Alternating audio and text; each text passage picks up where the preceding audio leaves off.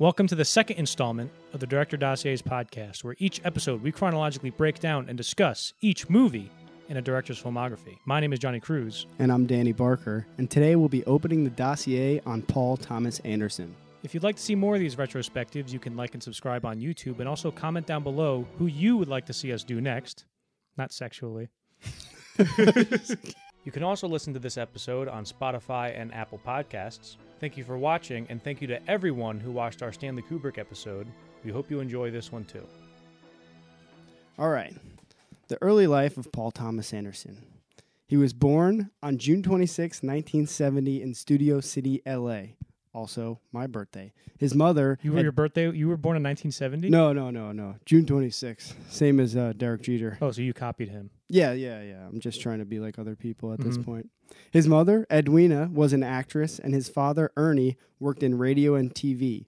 Paul was the seventh of 9 children. So his dad was very interesting, Ernie Anderson. So he was a booth announcer at ABC, and he was known as like the voice of ABC. He would be the guy on TV at night, like, now you're watching the Carol Burnett show, like that kind of thing. And he was that was like what he was most known for doing. But he was also in Ohio, Cleveland. It was like a mystery science theater. Remember that? Where people would watch a shitty movie and these puppets would be in the crowd and they'd be like, wait a minute, this doesn't make any sense. He did that, but it was for like bad horror movies on TV, and he went by Goulardi. He had this whole getup, and he'd go, "This movie sucks." I don't know if he said that. But But he was commenting on it and making he was like doing commentary. He was doing, not like DVD. It was on TV. Oh, okay. It would be like a live. I don't know if it was live, but it would be it was like a kids thing. He did that in the 60s. But it says he was one of 9 children. Paul Thomas Anderson. His dad already had 5 kids by the time he remarried, and then he had he had 4 kids already, and then he met Paul's mom, and then had another 5 kids, and he was the 7th of 9 kids. Wow. And also, so what the story was with Ernie Anderson, I'm just spending so much time on him because he's actually a very interesting guy, and I heard one of the funniest stories I've ever heard from Paul Thomas Anderson talking about his dad. So Anderson's dad was friends with Tim Conway, who is an actor, comedian type guy, and he moved out to Los Angeles to get work, and he ended up being on the Carol Burnett show. I will say Carol Burnett properly at least once during this podcast. And he goes to Ernie and goes, "Hey, there's tons of work out here. You got to come out here." Ernie wasn't a very good actor, and he didn't get any work, but as like a courtesy, he ended up getting a booth announcer job on the Carol Burnett show. Dang it. But they were best friends, and Paul grew up around there was a funny story that Paul told where Tim Conway and his dad were drunk one night, and what they did is it was like when Polaroids first started to come out, and what they did is they took Tim Conway and they wrapped him in toilet paper, and then they took a picture and then pasted the picture on his driver's license, and then went out and drunk drove until they got pulled over, just so when the cop would say, "Oh, license and registration," they would give him the license, and he'd be wearing the toilet paper, and then the cop would look at the license, he'd be like, "What?" Just so they can like make the guy laugh or whatever. And I was like, "Guess before drunk driving was illegal." Oh, he was actually drunk. Yeah, they were hammered, and he would go out dressed as a mummy, and then they would try to get pulled over. They would do that today. Oh, well, I don't know when drunk driving was made illegal, but it might have been after that. Yeah, maybe that's what did it was after it was illegal? It might have been after they did that, which makes sense because why would you go out and purposely drunk drive if it wasn't illegal?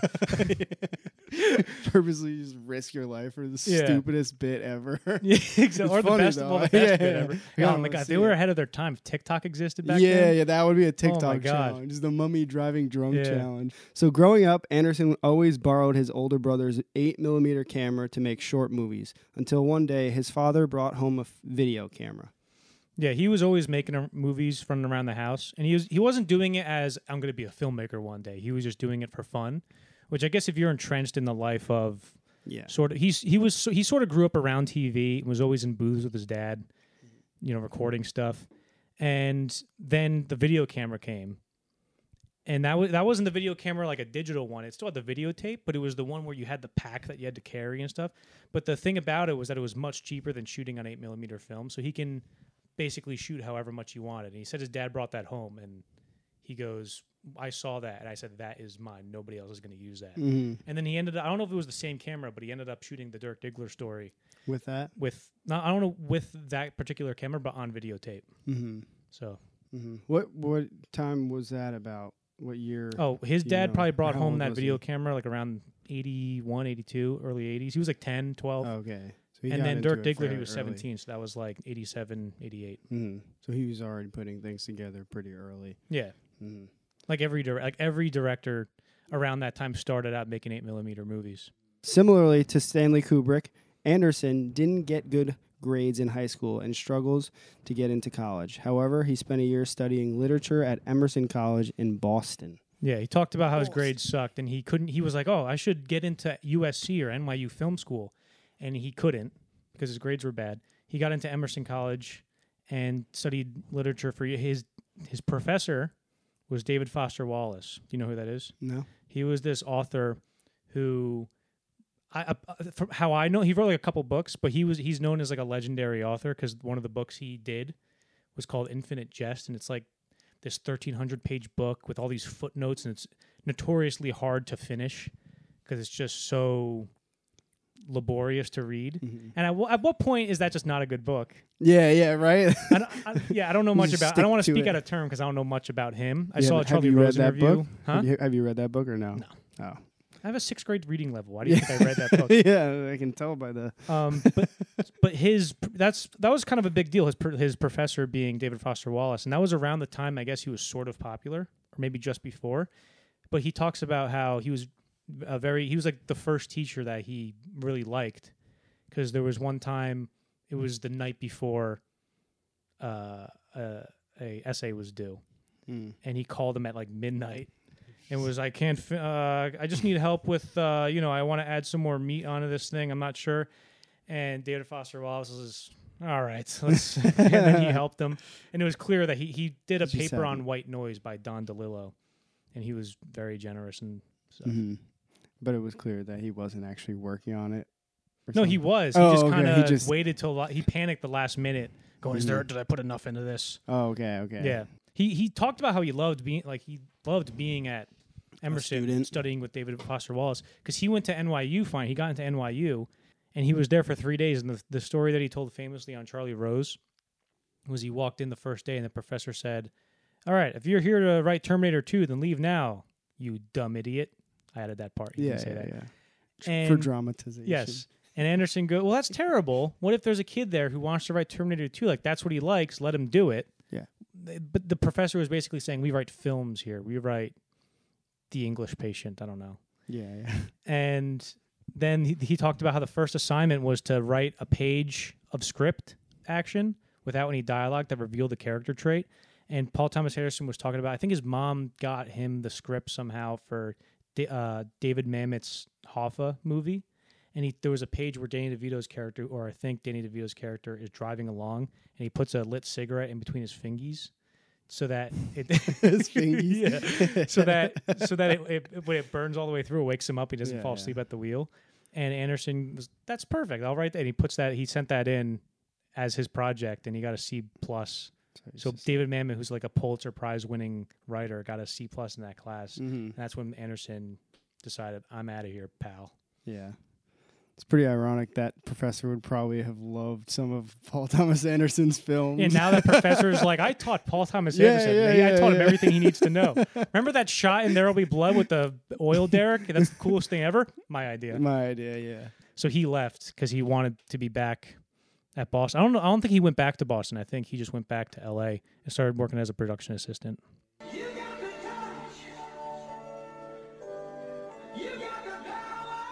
The Dirk Diggler Story, 1988. The genesis of the Dirk Diggler story came out of Anderson's fascination with the porn industry that existed in the periphery of his life growing up in Studio City. He always talked about how he would there was a story he would go to his grandma's house, and one time he saw these really nice cars pull up and these really hot girls go into this one house across the street, and he would look at porn growing up, trying to find like the front window of the house in there. He goes, I think I found it a few times. Maybe I was just tricking myself. And then he talked about how sometimes there would be, in his neighborhood, there'd be like a warehouse with a bunch of signs. And then outside one of the doors in the warehouse, there'd be no signs. and he'd be like, "There's probably porn going on in there. I got to see what's happening." But one of the things that really informed, or I guess two that informed the Dirk Diggler story, the concept, was this is Spinal Tap, which was like the first big mockumentary type. That basically started the genre. And then there was a documentary called Exhausted, John C. Holmes, the real story. And I tried to watch it. I couldn't find it anywhere. I found a commentary on YouTube of Paul Thomas Anderson talking over it, which I listened to, which I'll link that below. And that basically is the documentary in Boogie Nights that Amber Waves makes about Dirk Diggler and how great he is and stuff like that. He was basically doing a riff off of this documentary, which was made by a woman named Julia St. Vincent instead of Jessie St. Vincent in the movie. And this woman directed this documentary on John C. Holmes, basically saying, "Oh, he's such a great guy." And Anderson talked about how there was such a strange, dark comedy in it because obviously this was so ridiculous, but it was bad at the same time. So it was sort of depressing, but also funny. And that really informed. Yeah, you can tell it informs this because Yeah. this is so funny, and then it gets really dark. Yeah. Like right towards the end, you're just like, oh. And there's lines and even characters that are ripped straight from the song. You got the touch. It's in there, word for word. Like he just had that. It sounds better in this. Yeah. In this, to me, it sounded better. You think Mike Stein, the guy who plays Dirk Diggler in the Dirk Diggler story, is a better singer than Marky Mark? Yeah. Dang. Just in because I think in this it turns out to be a big hit. The song ends up being a big hit. Does it? Yeah, that was one of the points. Oh. Because he goes to this career in music, and the song ends up being a big hit. Oh shit! And it literally just sounds like a Bruce Springsteen song or something, right? And so that was what drove him to become more of a drug addict. Basically. Oh, okay. More money, more problem kind of thing. So I actually like the song better in this. Interesting. I mean, I like because we talked about with Stanley Kubrick.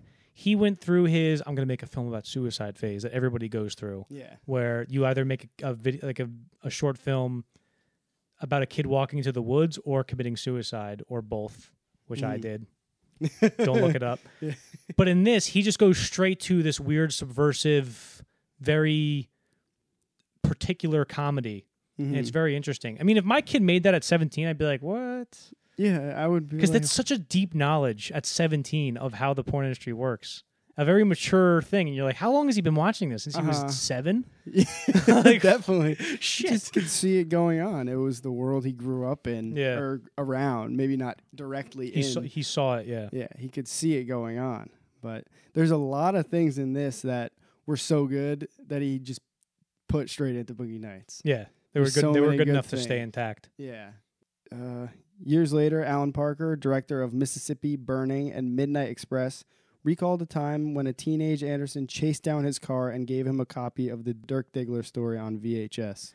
Yeah. So there was an interview after Phantom Thread came out where Alan Parker did an interview with Paul Thomas Anderson about the movie, and he talked about I went to dinner or some shit, and I'm driving. I'm in my convertible, and I see this skinny dumb kid.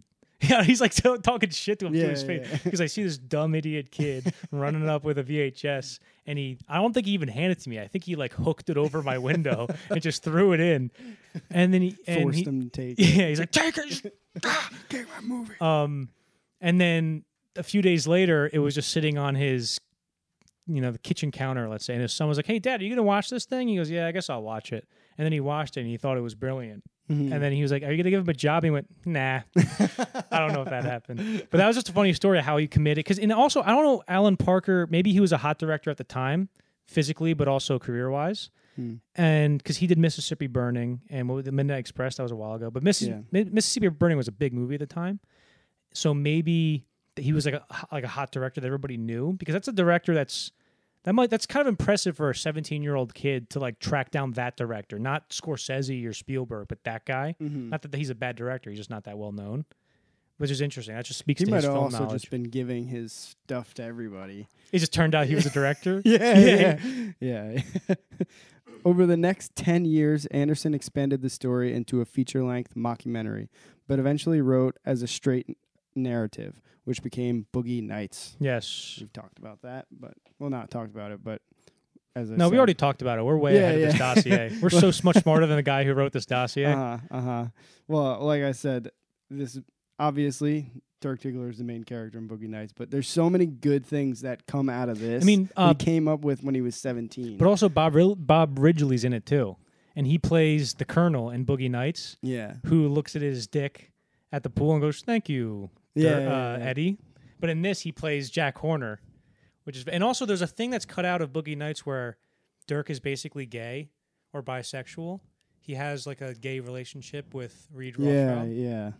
That was very interesting. But still, the love between those two characters and even the other character, you can tell when they're talking about loving him.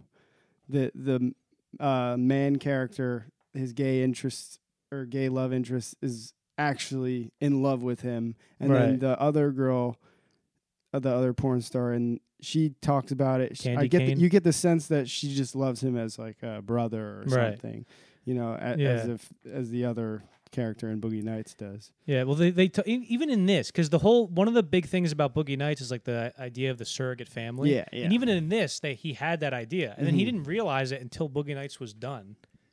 That he wasn't conscious of that being a theme in the movie. You understand? That's pretty crazy. Yeah, that he wasn't conscious of that, because at the end of even this, when he passes away, he's surrounded by all those people. The acting in this was really good too. Yeah, and I got choked up a little bit. Did you? I did, because they're talking about, they get really choked up.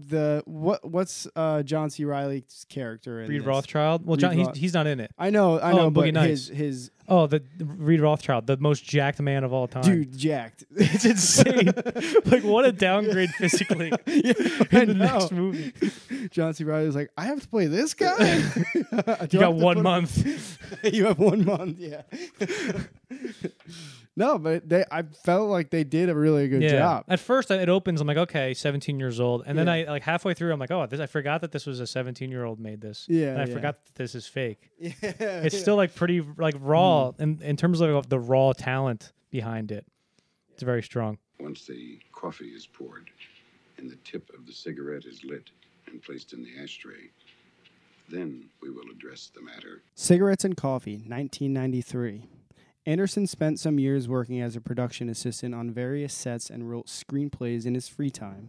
One of these screenplays was Cigarettes and Coffee. So one of the things that he did on a set that you're really not supposed to do is he was working on a PBS movie that was starring Philip Baker Hall, and who was his favorite actor that he saw in Midnight Run and other movies. Secret Honor, which is a Robert Altman movie from '84. That's a one-man show about Richard Nixon, and he plays Nixon. And he went up to him on set and went, "Look, I know I'm not supposed to do this, but you are the man. You're my favorite actor, and here's a script that I wrote. Read it."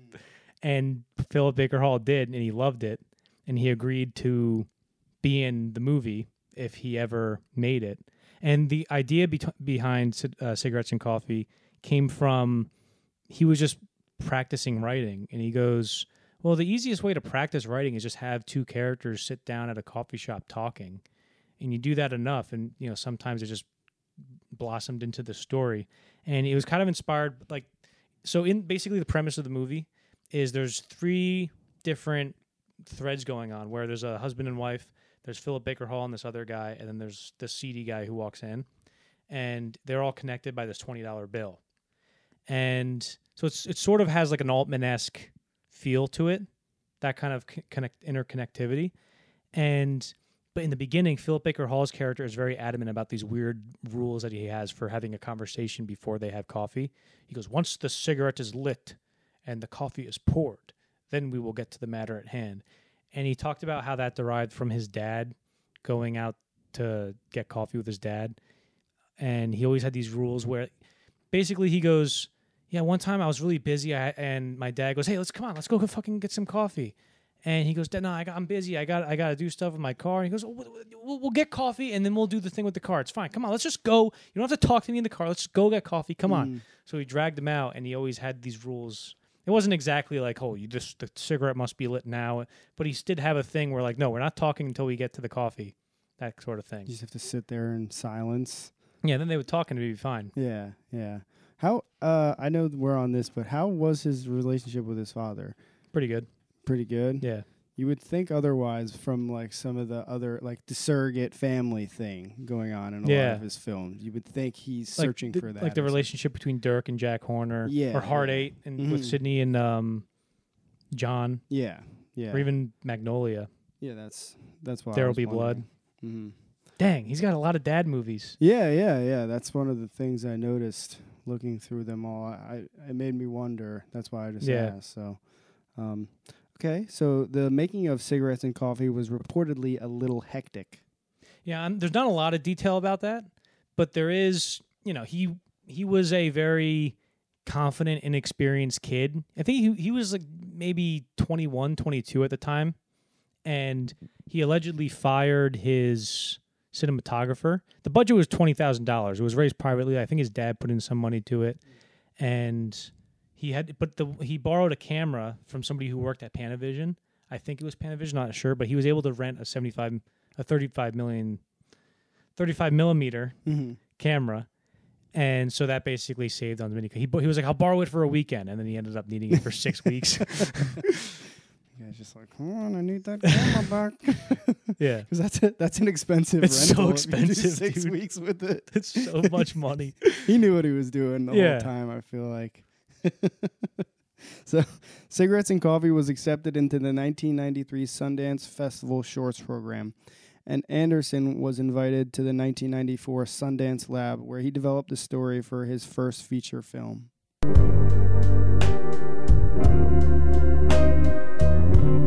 Hard Eight, 1996. Originally titled Sydney, the story of Hard Eight was informed by Anderson's own experiences working at casinos in Reno. Yeah, he talked about how he would be working out there and he would see these old guys who were just super cool and all they did was bet, but they would bet so much and they were sort of these high rollers that the hotel or the casino would just comp them rooms. And that's what basically how they live their life. In the movie, Sidney lives his life like that. Yeah. He's sort of a drifter that just goes from casino to casino. But one of the fun stories that Anderson told was the rate card scam that they do in that movie where Sidney goes, okay, buy a rate card. Here's $100 or whatever. And he buys the rate card to keep track of his winnings and losings. And then he goes to a slot, then cashes in the rate card, and then gets chips from the rate card. And then I forget exactly how it goes, but then it gives him like a net profit on the rate card. That was a scam that Anderson used to do, where he was low on money. He was like, all right, let me do this for a couple hours, and then he'd just make $2,000. That's something that amazes me about him in general is it seemed like he did a bunch of things before and he was so young. Yeah. When did he have time to do casino scams? He was making movies at 17. Yeah, exactly. Well, he talked about how he was living, I think around the time he wrote Hard Eight, he was living with his dad, just working in Reno. Yeah. And that's when he was that's when his dad was like, come on, let's go get coffee and stuff like that. And he said he loved living with his dad. It was fun. And then he wrote while he was at the Sundance Lab, he obviously developed this story and they did scenes with other actors. Because the whole point of the Sundance Lab is to develop like a feature script. So he came up with this idea. He based it off of the opening scene basically off the same jump point as Cigarettes and Coffee, just two guys talking over coffee. Yeah, I was assuming because one of the first lines in Hard Eight have to do with cigarettes and coffee. Yeah. I'm just a man who wants to buy you cigarettes and coffee. Looks at the who wants camera. to- Remember that one? Reicher Entertainment financed the movie for a $3 million budget, and filming got underway with a main cast of Philip Baker Hall, John C. Reilly, Gwyneth Paltrow, and Samuel L. Jackson. Anderson was 24 or 25 years old. It's crazy that he got a movie with that cast at that age.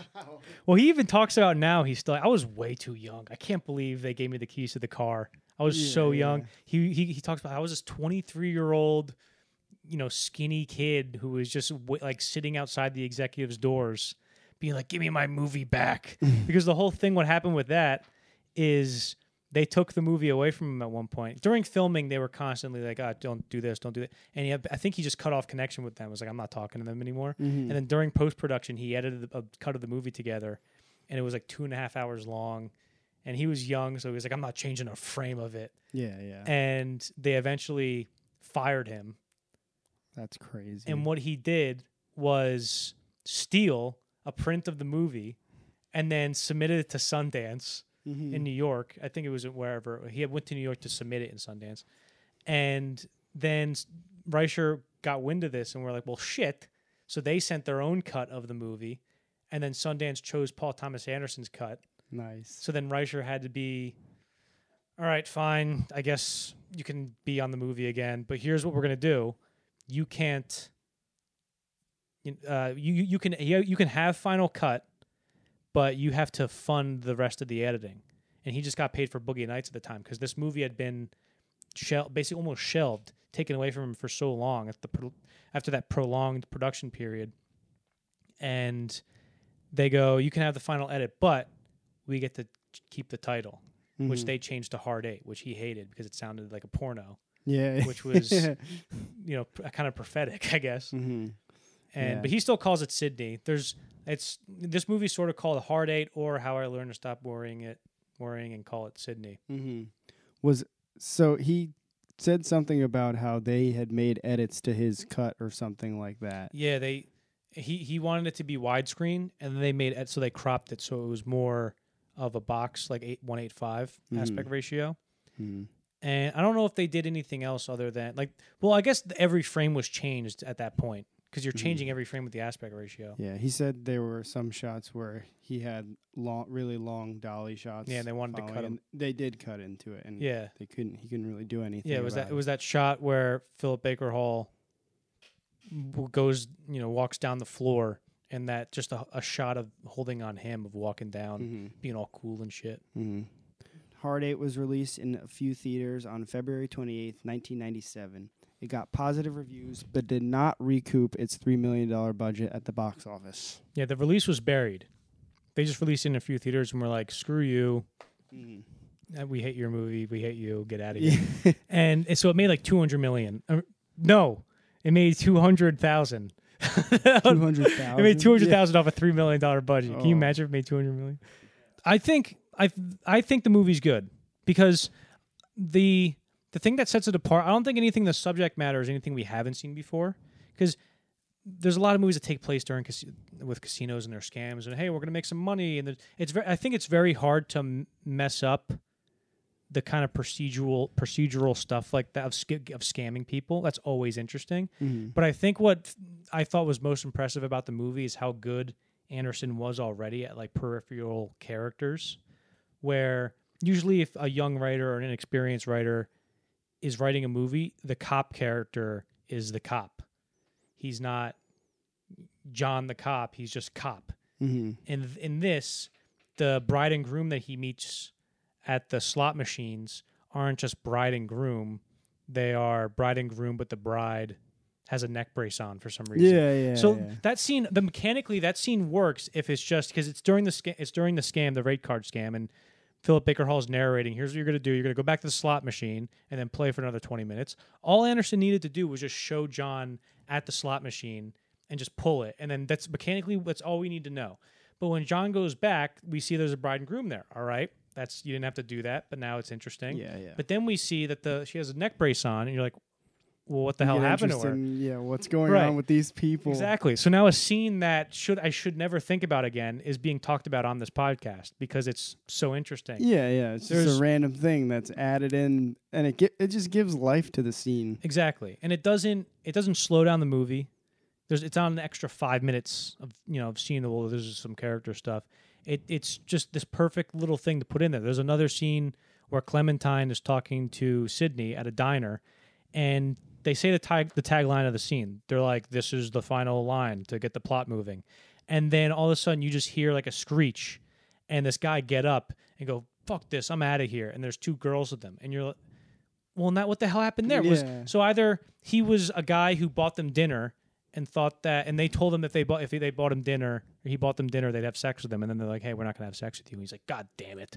Or could that be his girlfriend who just came out as a lesbian with her lesbian lover, and he's like, fuck this, I'm out of here. Like, what is going on? Same thing. I'm talking about it on the podcast now, which is, normally it would be a scene I would never think about again.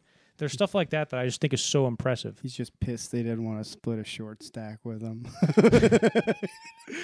Wait, This. how many pancakes did you have? I ordered 5 and you had 3. I paid for this. Fuck this. I'm out of here. And then Clementine just like, ooh, Yikes. yeah. Also, I think I think Paul Thomas Anderson's first 2 movies have this. I got too close to him when I said 2. They have this weird theme about stupidity, where a lot of it is defending their stupidity. There's a scene where Clementine, it's during that scene in the middle that it's that giant intersection of the movie where things have gotten bad, and you realize that Clementine and John and I guess Sydney are just shitty people who are in this shitty, crummy situation. Yeah. But you like them because you've gotten to know them, and they feel so real because of the things we just said, like the character beats. And then Clementine goes, "We'll see how stupid I am when I get my money, won't we? I'm not stupid." And then John is like, "Oh my God, I'm so stupid," or whatever. And then Jimmy at the end, Sam Jackson, is talking to Sydney going, "You think I'm stupid? I'm not stupid." And it's subtle. It's not like a big, giant game changer theme, but it's in there somewhat. And it's in there in Boogie Nights, which we'll talk about. And there's also another thing that I really, really, really, really like that involves Clementine when Sydney agrees to help them out. And he goes, "You're going to have to skip town for a while." And that scene can easily just be Clementine and Sydney going, "Bye, thanks for everything. I'll see you later, pal." And then they leave. But instead, Clementine goes, "Wait, can you feed my cats while I'm gone?" And he goes, "Yeah." So now that takes his gesture to help them one step further. And that's already a lot of information. Like, oh, she has cats. I didn't know that about her. She has a life outside this movie. And then she goes, and also here's the key, when you use it, only stick it in halfway or else it won't open. It's like, we don't need to know that, but that's small little those things. 2 details just add to her character so well. Yeah, the small little details that just give more life to everything outside, which makes everything inside of the film feel more alive. It feels like the characters don't exist for the movie. The movie exists for the characters. What did you think about this movie? I really did like it. I thought that for him to make a first feature-length film that has that much liveliness and shows what a casino was really like at that time, it was just enjoyable to see that atmosphere, because this film looks like it smells like cigarettes. Yeah. I mean, it should be if it was named after or derived from a short called Cigarettes and Coffee. Yeah. Also, everybody's smoking cigarettes in the 90s. Exactly. That's when cigarettes peaked, probably. You think? I don't know. That's when it was probably the coolest to smoke cigarettes, because that was after people still knew. Cool. That was when people knew that they were bad, but it's still like, I know. Yeah, whatever. Yeah, most dangerous. They know it's dangerous. They're Exactly. still just chugging away on them. I do think Hard Eight, when you look at other movies in the genre, does have even though it's not like Anderson's best, and I think it's just good, it's not at the same level as its peers. You could tell it's just there's something a little bit better about it. And I think thematically, the thing that's really interesting is it has my favorite shot, probably one of my favorite shots to end a movie on, which is, so basically, long story short, Sydney finds a desperate John sitting outside a coffee shop, and he goes, "Hey, let me help you." Then cut to 2 years later, we don't find out why Sydney wants to help John so much. And then we learn that Jimmy knows why Sydney wants to help John, or is helping John so much after they have to go on the run. And he goes, "You shot his father in the face." and then so it turns out he's doing this because, and also we learn that he has 2 children who are Clementine's age, John and Clementine's age. He has a daughter and a son. And basically to compensate for, and he talks about how he doesn't really talk to them anymore. That can be him trying to compensate for the fact that he was a failed father by trying to look out for Clementine and John, because he takes a liking to Clementine very quickly. He doesn't really know her that well until they have a conversation, and it could be that she just reminds him of his daughter. And then the movie setting up his character as to go through a very redemptive arc. And then he tells Jimmy, when Jimmy's threatening him with the gun, "Hey, like, I'll shoot you in the face." He goes, "I don't want to die." He goes, I'll sacrifice all my money for John's livelihood, but I will not sacrifice my own life for John's livelihood. And so right there, it shows that he's not willing to die for John, which would be the logical conclusion of a more redemptive arc, where he dies to keep the secret safe, or he dies to save John, or something like that. But then so it's not a redemptive arc, but what it ends up being is just him doubling down on the person who he was trying to stop being. He basically doubles down on being the guy who killed John's dad.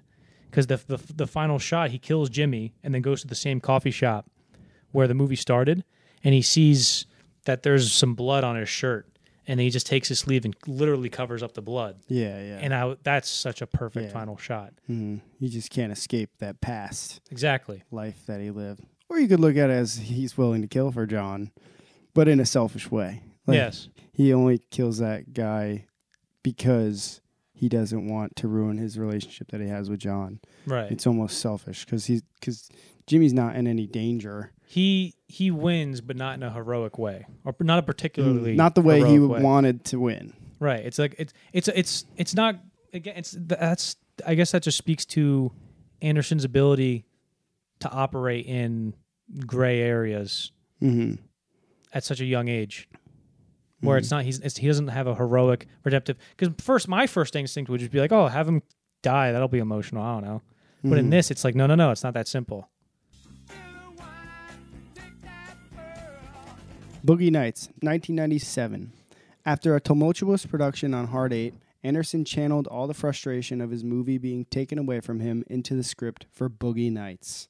Yeah, he didn't channel it in a literal sense where Boogie Nights was about a filmmaker murdering an executive for but he channeled that energy to be like, I'm going to prove these guys wrong. I'm going to make the best movie of all time. Which he got pretty close to doing. Fuck yeah. Because Boogie Nights is the most fun movie I've ever seen, maybe. It's my favorite movie. Yeah? Personally, yeah. Interesting. Do your favorite movies about porn, Danny? Yeah, I'm a sick bastard. I'm a very bad guy. Damn it. But I guess that's all I have to say about that. That whatever you just said just wiped my memory bank. I'm sorry. I'll go. Anderson's first choice for Dirk Diggler was Leonardo DiCaprio, but he declined in order to star in Titanic. Big mistake. However, DiCaprio suggested Mark Wahlberg for the role. Yeah, and it wasn't Leo having to convince Paul Thomas Anderson to take Mark Wahlberg. Yeah. Paul Thomas Anderson liked Mark Wahlberg because he saw him in the Basketball Diaries, and he goes, "This guy's really good. He's not just." I guess he was a rapper, Marky singer. Mark. He was Marky Mark. Yeah. I only know the Good Vibrations song. That's the only Marky Mark song that I know. Yeah. Yo, it's about that time. Don John's a good I think movie. that's You should watch like Don about, John. I don't know. I don't know much about his career as a rapper, but I think that's his only good song. I know a lot about his crimes when he was a teenager. Yeah, which we won't get into. But but he described Mark Wahlberg as this big ball of talent. Like, he's not trained at all, but he's absolutely fantastic. And when he was around doing the casting, there wasn't really a movie like this, because it's about the porn industry, which is a very taboo thing at the time. I guess it still is now, but it was a non-moralistic take on it.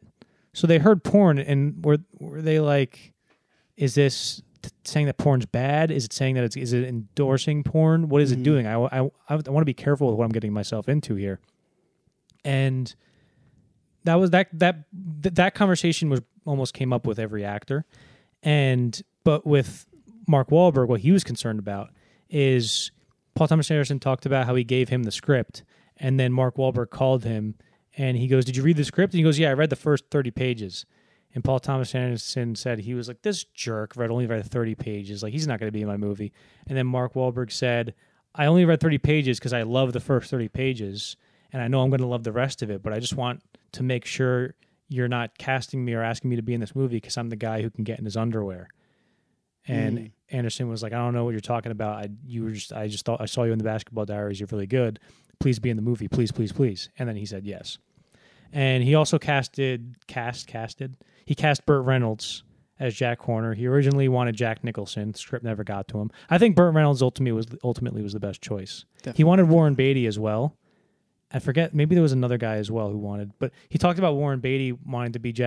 I want you to be in the movie, and Warren Beatty was on board until he found out that he wasn't going to play Dirk Diggler. That's a joke, but like that was a joke that Anderson made. But because I think he was trying. I think he wanted to play Dirk Diggler. I was like, I don't know, but yeah.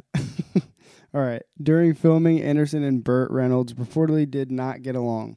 Mark Wahlberg and John C. Reilly also got into it at one point.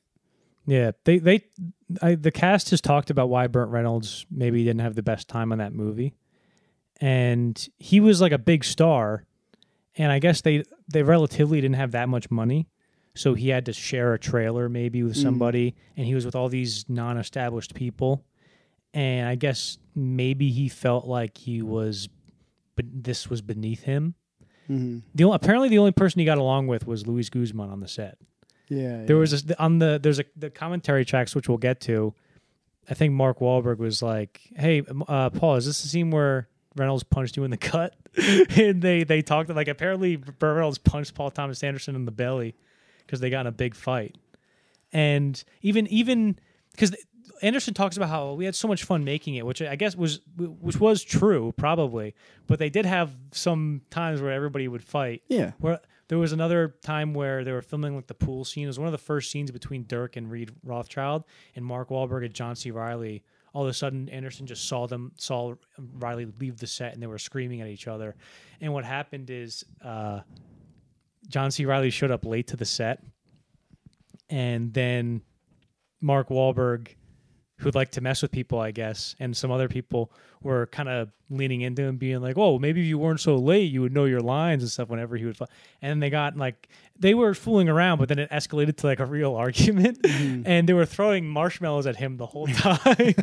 They were just choking him with marshmallows, and then at one point, John C. Reilly turns around and Mark just beamed a marshmallow and hit him right in the forehead. And John C. Reilly just lost it and just walked off the set. I was like, I'm sick of this shit. Just like childish stuff. Exactly. And obviously they laugh about it now, but it was pretty funny. Mm-hmm. Yeah, I mean, being on that set was probably so fun. It was fun, but it was also crazy. Like, I think some of the cocaine energy translate. I'm sure some of the people on that set were on cocaine because it was the night. Probably. But some of that translated to like the actual antics they would get into on set. There's a deleted scene where Becky Barnett calls Dirk because she's getting beat up by her husband Jerome, and she calls Dirk, and Dirk's like, "I'll be there in a second." And then Dirk goes and leaves, and since he's all fucked up, he's like smoking a cigarette, and then he's going like 90 miles an hour, and he's supposed to crash into a telephone pole, which is why why his Corvette is busted up later in the movie. And Paul just goes, "Hey, Mark, just crash into the thing, just crash into the telephone pole," and they didn't tell anybody else on set. So the cameras are rolling, and all of a sudden, Mark just slams into the pole. Like full speed, or I don't know how fast it was, but it was a full enough speed to where the hood like crumpled up and stuff. And that's just a crazy thing that happened. That's the biggest liability. Like your main star going to make him crash into a telephone pole and not tell your the stunt coordinator was pissed. Oh, I bet. Yeah. As he should. You can't. He was overreacting. He's probably on cocaine. I don't know. Yeah. Mark Wahlberg probably was on cocaine. Who knows? He might have been sober at this point. Yeah, because he was on cocaine when he was a kid. I don't know if he was sober at this point. Mm-hmm. Possibly. Who knows? Maybe being in that atmosphere made him a little... Maybe he hit his head in the accident. It was like, I never need to do cocaine again. Yeah. Fixed his life. It just fixed his brain. Changed his life. He's like, I'm going to be jacked when I'm almost 50. I'm going to make a clothing brand called Municipal and post every single day about it on Instagram. Dude, he posts on Instagram a lot. I'm going to get insanely jacked with the worst form anybody's ever seen. I like Mark Wahlberg. No, he's great. He's in my favorite movie ever. With one of my favorite scenes ever. You know what scene that is? Scotty trying to kiss Dirk. No. That is a great scene. It's a great scene, but no, not that one. It's the donut shop scene. Oh, yeah? With Bucky. It's like, Buck Swope. When I saw that for the first time, that is one of the first times I remember actually being on the edge of my seat for something. Uh-huh. I don't know why. I just cared so much about that specific character, and I was like, is he gonna fucking die? Like, fuck. Yeah. You know, just so because it's a And tense scene. Also, it's like it's the first scene in the movie that has a very visceral sense of violence. Mm-hmm. Other times, people are Almost having there. drug overdoses or something like that. Mm-hmm. But that was the first time where I'm in a crime. What? Now I'm in this dark crime movie. Yeah. And it fits so well somehow. Mhm. And it takes its time too. Buck doesn't go in there and go, "Let me get a donut." There's like a whole buildup of him getting the donuts. Be like, "Oh, those are cute. Give me some of those." Yeah, exactly. And that's probably what makes the scene is that buildup. Because it seems like something that actually might happen. You know, some guy tries to save the day and shoots him. And So well done too. The way he shoots and then like swipes the gun around and shoots it in mid. It's so well done. And even that character, you know nothing about him. Yeah, but it turns to him and it's like, this guy has a gun. Well, yeah, that's the thing about like the periphery characters is immediately you see that guy for a second and you know it's exactly what's about to happen. He's sitting there almost looking as though he's been waiting for that to happen. He's literally reading a magazine that's like I love guns. Is it really? I think it's a gun magazine. It basically says that.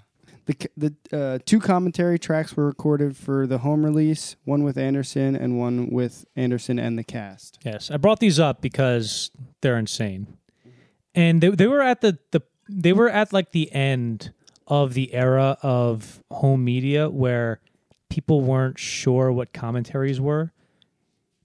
Yeah, we sit in front of we watch the movie and we say stuff. Okay, cool, and then people can watch it. Like they weren't. I don't know if how aware people were of what they were.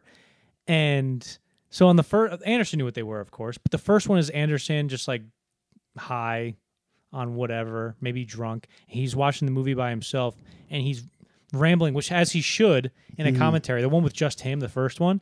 And there's a scene which you can find on YouTube and it's a video titled "The Greatest Scene in a Commentary Ever." And Paul Thomas Anderson it's not about like Boogie Nights isn't about this or like anything like that. It's about this and that. And then it comes around and then you go there and he goes, and I'm sorry, I got to take a piss so bad I can't even fucking think. And then there's like 30 seconds of silence. And then the next thing you hear is you see Mark Wahlberg do cocaine. And then Paul Thomas Anderson goes, "This is a scene where Mark Wahlberg does cocaine." And that's what I think a lot of young people like about Paul Thomas Anderson is that he makes these movies where if you didn't know who he was, you'd think the guy who made him was like some boring grandpa. Where he's like, "Yes, I'm very smart and I make these movies." But then you find out he's this very unassuming guy who feels just like you. And he doesn't talk in flowery things. "Oh, I thought the existentialism about the thought." He's very accessible conversationally, which I think I like about him. Just a guy eating pizza. Exactly. He's just eating pizza. I saw a comment on that video, the interview you watched where Paul Thomas Anderson's eating pizza. Yeah. And the first comment is, "Believe it or not, the guy eating pizza talking about porn is one of the greatest filmmakers of the 21st century." And then it cuts to him. He goes, I'll be the first to say it. I want to watch that guy fuck. yeah, exactly. And then he goes and makes Phantom Thread. Yeah, exactly. Oh my God, we'll get to Phantom Thread. Yeah, But the second commentary is wild. It's the most balls to the wall thing. So Paul Thomas Anderson he made 6 commentaries. He watched it with like different members of the crew. So there was one where he was with Marky Mark. There was one he was with John C. Reilly and Don Cheadle. And then there was one where he was with Melora Waters and William H. Macy and then Luis Guzman. And first of all, it's one of the first things is Paul Thomas Anderson goes, "Do you think Louise was stoned in this scene?" And they go, "Oh, maybe. I'm not sure." And then it cuts to like 7 times him asking people, "Do you think Louise was stoned in this scene?" And that's all they talk about for like a 30-minute chunk of the movie. And also, Melora Waters had kids. So in the entire, wherever they had the mic in the room to record, her kid like had a whooping cough and it's just going the whole time. And it's so funny. And they're in the middle of like describing like a very serious point, and then you just hear her kid with whooping cough just phlegm into the mic. And then, but the thing that's craziest about it is Mark Wahlberg, and Paul Thomas Anderson were recording it together, and the whole time Marky Mark's like, "I gotta go. I got a plane to catch." And Paul Thomas Anderson's, "Shut up, just stay here. We're already here doing it. Don't worry about it. 15 more minutes. He stays to the end. Yeah. But they're just watching the pool scene with when Spill the Wine's playing, and then Paul Thomas Anderson just goes, "You see that girl there? Did you fuck her?" And Mark Wahlberg goes, "No, but I wanted to." And I don't know if he realized what the commentary was they're talking about like that. And there's one thing that they describe at the end that I'm gonna look. If you're squeamish or you don't want to hear this, skip ahead 40 seconds. I'm getting 5, 4, 3, 2, 1.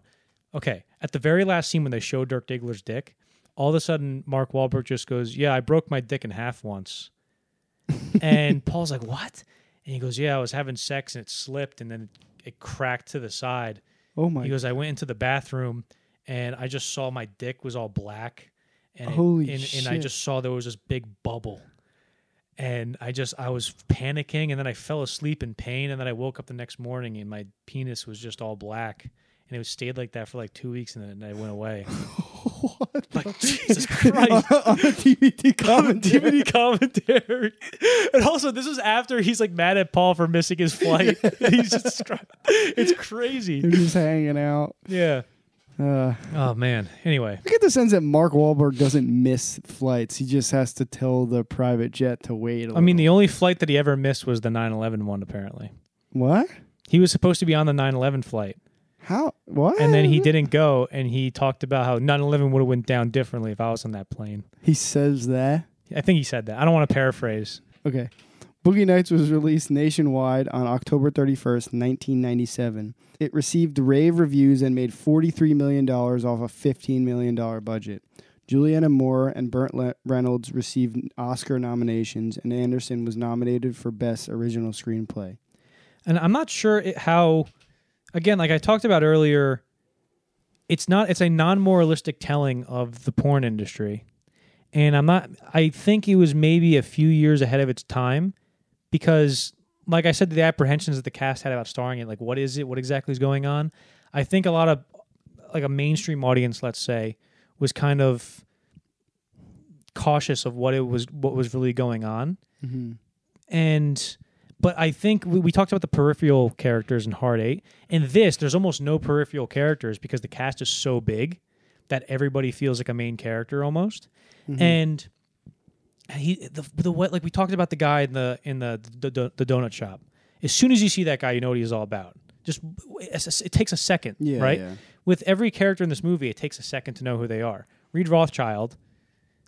It takes 2 seconds. So the scene where Dirk comes to the pool party and he meets everybody, or Eddie Adams at that point, and he gets introduced to Reed by Jack Horner, and Jack goes, "All right, you two get to know each other," and then Reed says, "So Jack tells me he found you on the street," and Dirk's like, "No, I didn't. What? No." And he goes, "Oh, I thought I heard him say that you were living out on the street," and then he spends the rest of the scene trying to one up Dirk, and I know who Reed Rothschild is. Or Buck Swope, where he's like, "Hey, how about my new outfit?" Yeah. In the beginning, he's like, "Oh, it's nice." Yeah, it's like, oh, that's his thing, and it's just so well done. But going back to what I think is interesting is all these characters, right at the end, all the character stories are weaved through each other effortlessly. That's the very Altman thing about it, is how well it handles all these characters, but. We talked about Scotty before. I think Scotty is like the most tragic character in the movie. Maybe who ends up the worst, maybe. Besides the Colonel, who like deserves it. But with Scotty, if you look at the end of the movie, every character has like a new frontier or like a restored equilibrium that they go through. Dirk is back making movies with Jack vice versa. Buck Swope has his radio store and he's married and he has kids. Luis Guzman opens up the nightclub. His brothers come up from Puerto Rico and become part owners in the nightclub. Amber Waves becomes a commercial director, and they all have a new thing going on. But the only character who doesn't really have anything going on is Scotty. When we first meet Scotty, he instantly has a crush on Dirk. He goes up to him, talks to him. Immediately, Dirk's attention is caught by somebody else, the Colonel, and they go, "Come over here," and their conversation is cut short. The next time Scotty interacts with Dirk, he has to get him from the dressing room during the first porno scene. And the whole time he's like, "Oh, Dirk, you look really sexy." Mm-hmm. And he's like, "Can you give me a few minutes?" And then he's just like, oh shit, let me get out of here. And then when he he escorts Dirk to the set, and he's chewing on this pen. And it's like a very suggestive thing about him having this oral fixation, basically translating him chewing on that pen to wanting to like do stuff with Dirk.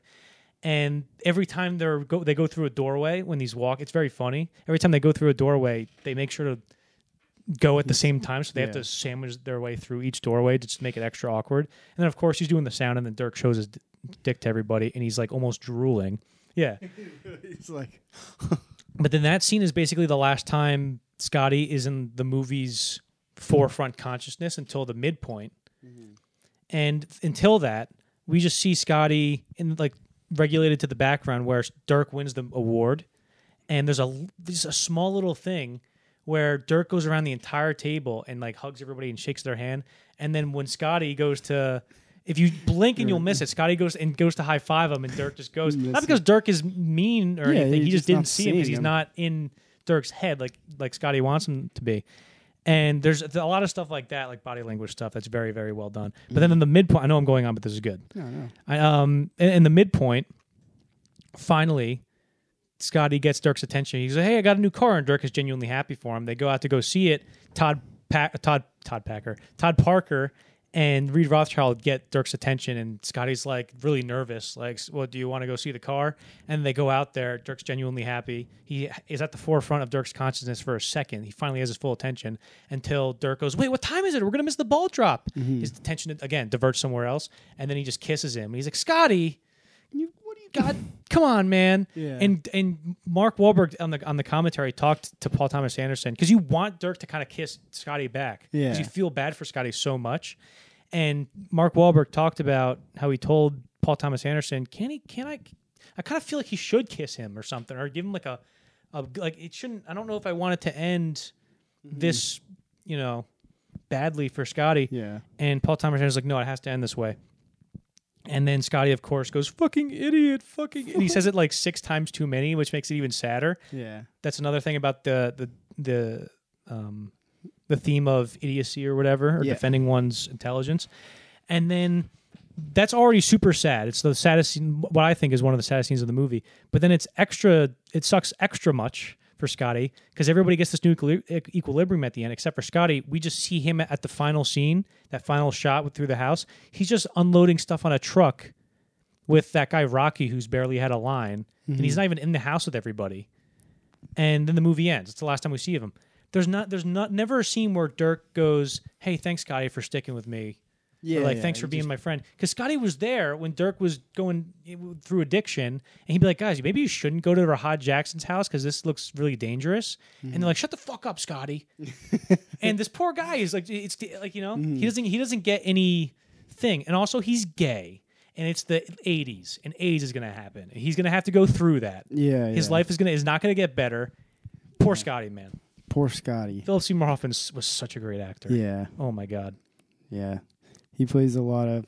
He's always sort of a background character in Paul Thomas Anderson's Except movies. for the Master. Other leading up to the He's Master. always like a supporting guy, and I guess he was always a supporting guy. Mm-hmm. But they always have their moment on the screen where it's fantastic. Every character in that movie has that scene. Well, yeah, they have their scene. It's insane how well he was able to balance that. Mm-hmm. What about what happens right after, in terms of sad characters? What happens right after? Oh, maybe Little Bill. I was thinking like he had it pretty bad. Yeah, but his is kind of comedic, I guess. Yeah, there is comedy in there, but it's also, I mean, when she's first getting, yeah, that's true. And they're all just standing over her, and he just goes, yeah. What does he say? He says something like, "My wife's got an ass in her dick," or something. So the line was, "My wife has a cock in her ass." I'm not really focused on the photography of the film, but instead in the movie he goes, "My wife has an ass in her cock," so I'm not focused on the photography of the film, and they just kept it in. Yeah. There's a lot of great stuff like that. Ricky Jay, who plays I think Bert, who plays the guy who's Little Bill's talking to in that scene. He was like a master magician, apparently. I didn't know that about him. But there was one thing that Paul Thomas Anderson talked about where the scene where Dirk and Burt Reynolds or Jack are fighting, And Dirk's like, "You're not an actor, man. You're not an actor. You're the boss of me."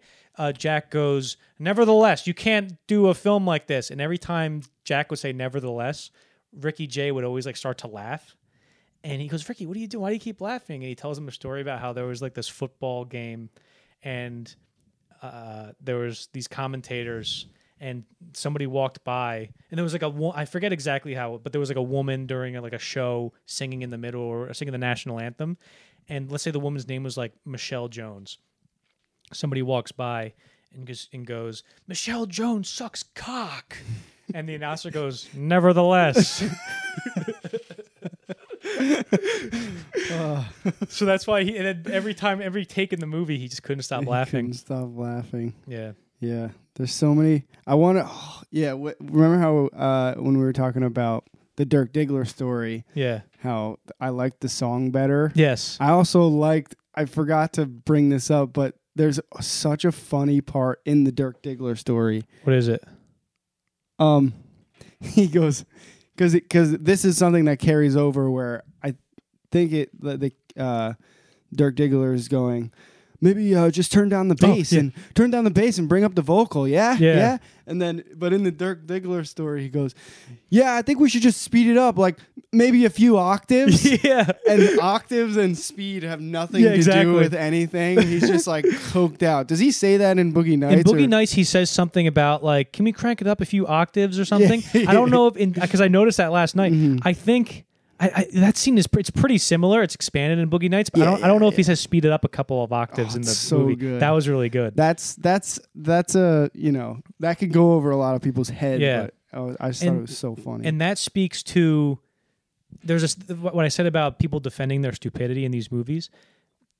Eddie Adams' mom. He has sex with Roller Girl in front of Burt Reynolds or Jack Horner. Then he goes home the next morning and his mom's waiting for him, and she's going, "You're dumb. You're stupid. You're so dumb because you didn't finish high school." And he's like, "Shut up. I'm not dumb," or whatever.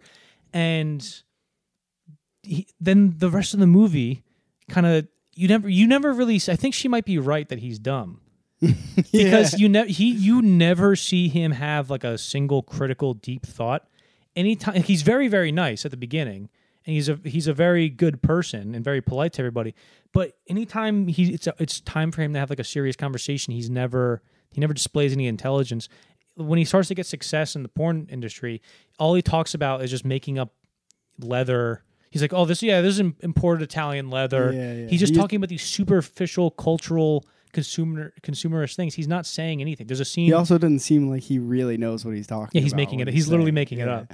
Yeah. And so that's an interesting. I don't want to speak out of turn, but I saw somebody talk about maybe because his mom, I know, at first was kind of apprehensive about his film career, and maybe the mom thing in Boogie Nights had something to do, and like being an idiot had something to do with his relationship with his mom. Also, one of the themes of the movie, or I guess one of the midpoint collisions of the movie, is the transitory time of the pornography industry transitioning from film to video.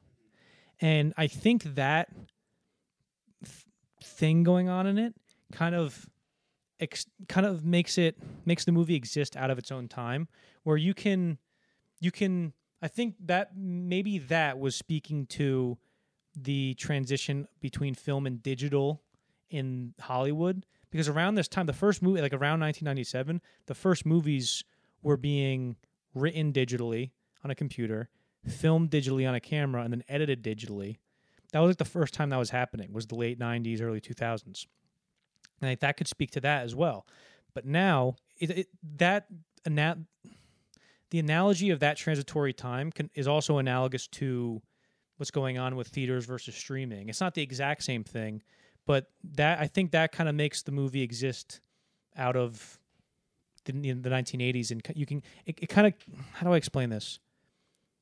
It kind of, you can transpose that concept to any time we're living in now, basically. Mm-hmm.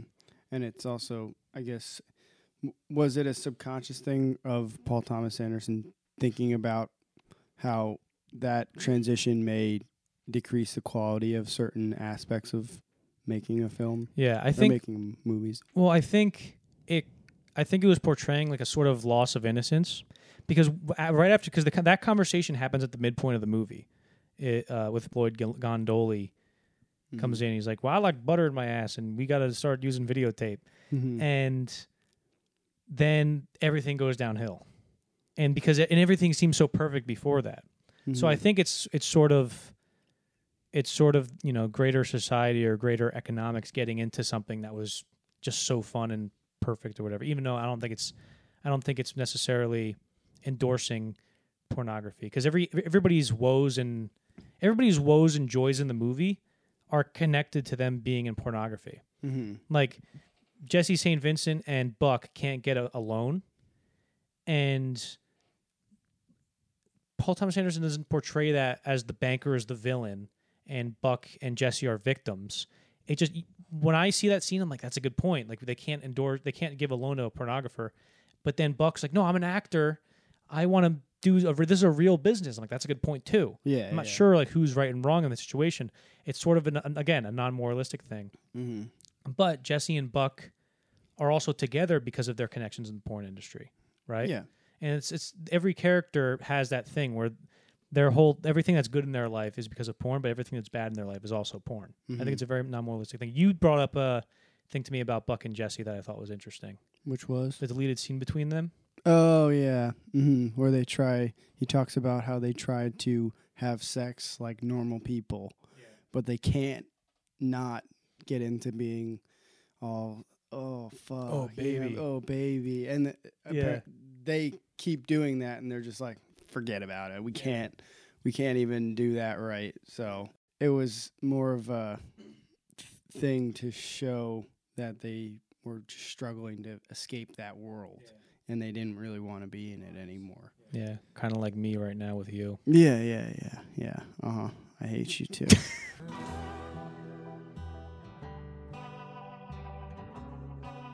Magnolia, 1999. Hot off the success of Boogie Nights, Anderson was essentially given a blank check for his next project, in which Anderson initially set to make very small and cheap.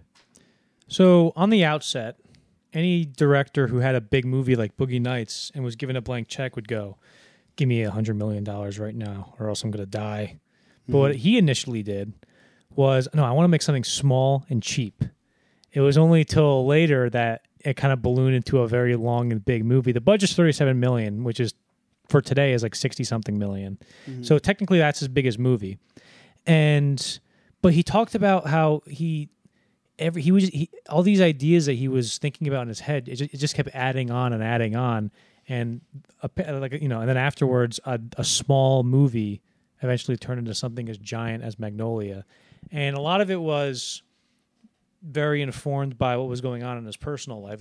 I think Magnolia is probably his most, at least overtly personal movie, because obviously his dad passed away in '97 and from cancer. That's a big thing in Magnolia. Takes a more serious turn, like straight from the jump of the movie, I feel like. Yeah, it's like a guttural movie. Like he talks about how he wrote it from the gut. So it's this very emotional and maybe sometimes unpolished thing, you know?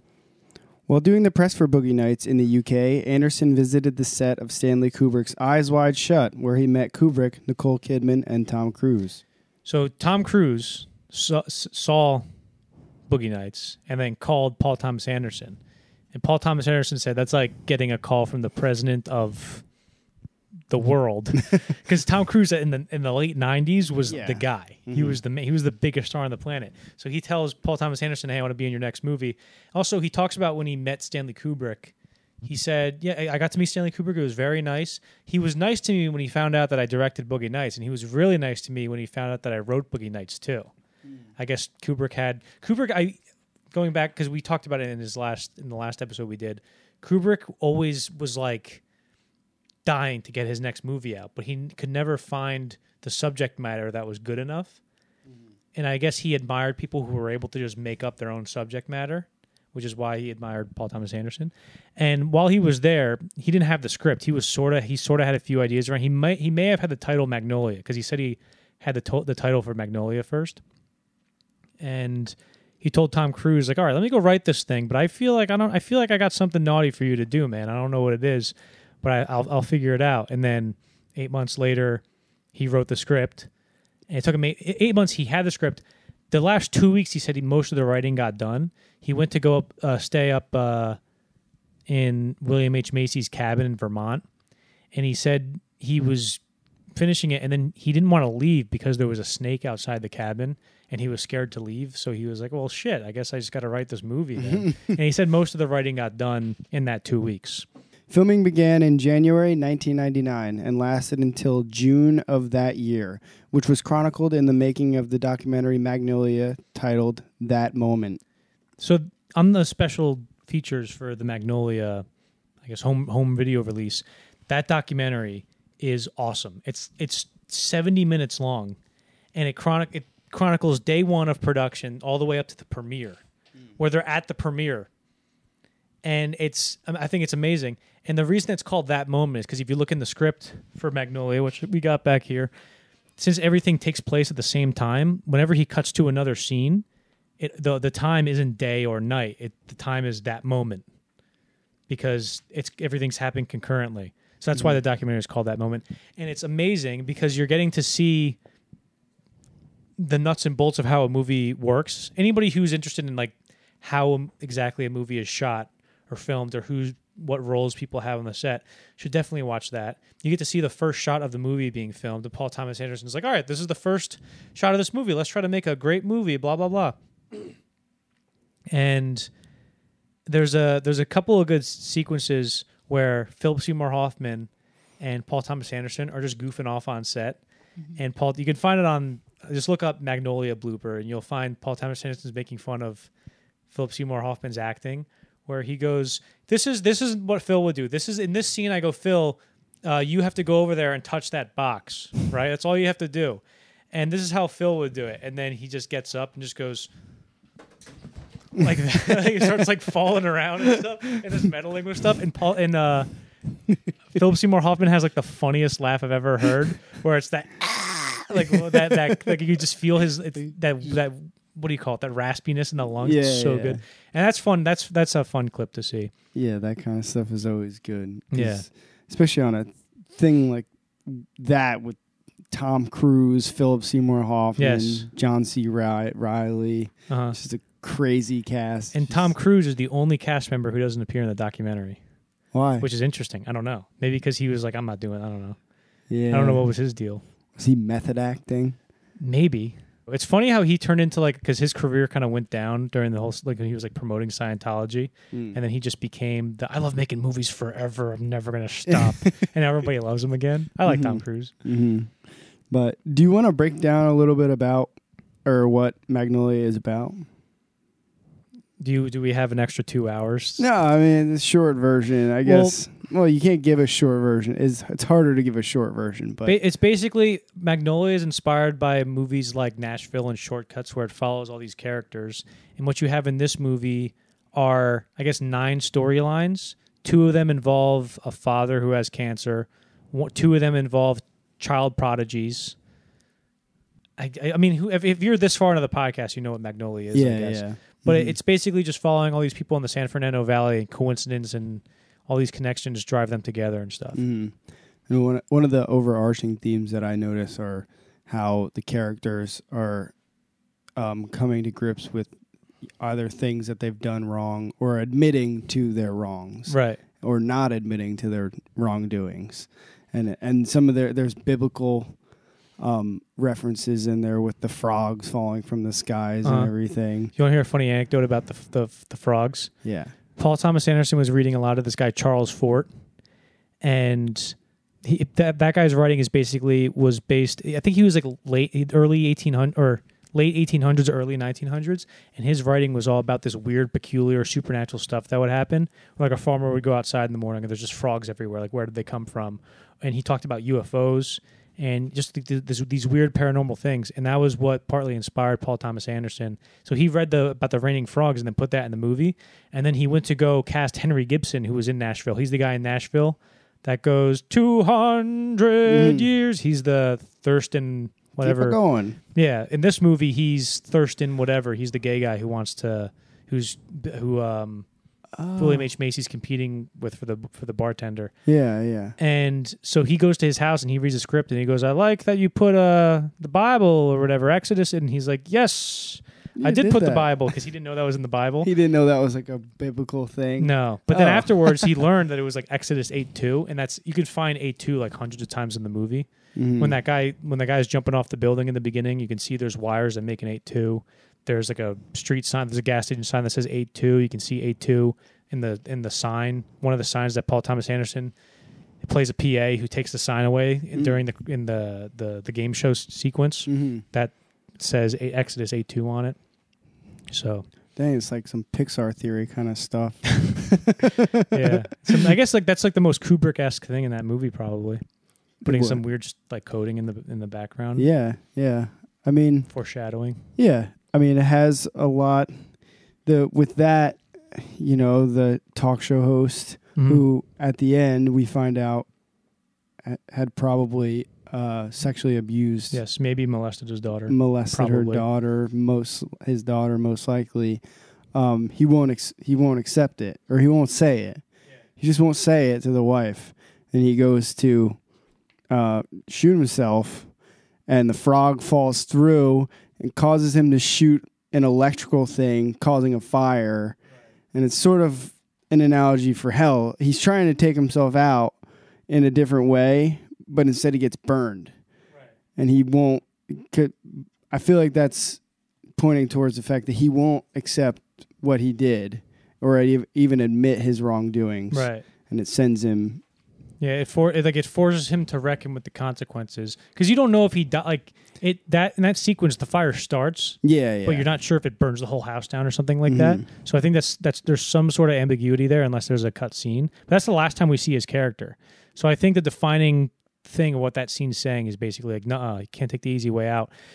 The whole movie is basically people dealing with this it's like a reckoning of their karma for bad or good, you know. And Magnolia, are we at the point where we're going to talk about what we think about it? Are we doing that? Yeah, we can. All right. Yeah, sure. So Magnolia, to me, I've seen it like 4 or 5 times. Every time I watch it, the first time I watched it, I was like, this is great. Second time I watched it, it's not that good. Third time I watched it, no, this is a giant mess, but it's great. It's just this emotional, great mess.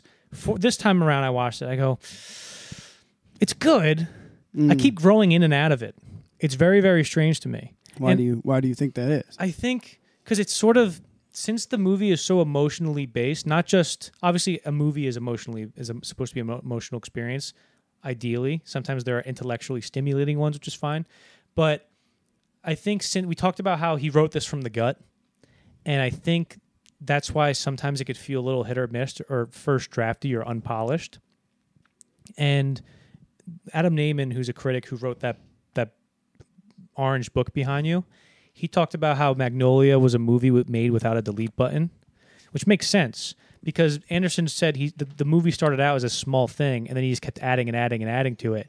And it's almost like he had something, and then in order to make it work, he couldn't change it or cut stuff out and put things in differently. The only way he can make this work is if he adds something over here, which is why the movie is so filled and seems to be about everything thematically. There's not one thing that's thematically about. It seems tied together by so many ideas, but one of the side effects of that is there's so many ideas going on, but the geography of the movie is so big that I'm not sure how those ideas are supposed to. Those ideas feel so far apart from each other on opposite ends of the movie sometimes, and they don't. It's ironic that they don't. I don't feel like they fully come together. I can give you an example of something that should have been deleted more that wasn't deleted. He only pressed the delete button once. That I know. What? The singing? No, I will get to that. That was weird. That was out of nowhere for me. I'm about to go on a tangent. I'm sorry. Yeah, go ahead. So look, he's getting already. He just turned in. He just turned in and put the seatbelt on. So, okay. There's a sequence, there's a subplot that I think, there's remnants of a subplot that I think should have been fully deleted. They're partly deleted. I don't know why he didn't, because he only had 6 months to edit the movie. Mm-hmm. So maybe that's why maybe the edit feels unfinished or it feels first drafty. I don't think, but anyway, I'm getting off track. there's the character Dixon, the young black kid that Jim runs into after he finds the dead body in that woman Marcy's house. That kid comes up to him, and it's like the most, I guess, cryptic or enigmatic scene where the kid, he's like, I know who did it. Like, let's work together. And he's like, shut up, little man. You don't know what you're talking about. And the kid sings this rap about, something about, that's when shit starts raining, like foreshadowing the rain of the frogs. He goes, I just told you who did it. And I've seen the movie 4 times, and I'm not sure exactly what, I guess it's a foreshadow, but I'm not sure. I don't know exactly the geography of the ideas behind that. When that came around the first time, I watched it again because I was like thinking maybe I just didn't pay attention well enough to what he said, but I couldn't get any meaning out of it. That was just me, though. But I don't think it's our fault, because I think that might be the result of some stuff that was cut out. Because the next time we see him, there's a scene like an hour into the movie where everybody's connected by these whip pans. And so now the camera itself is connecting all these characters together, not only their situations but the actual visuals.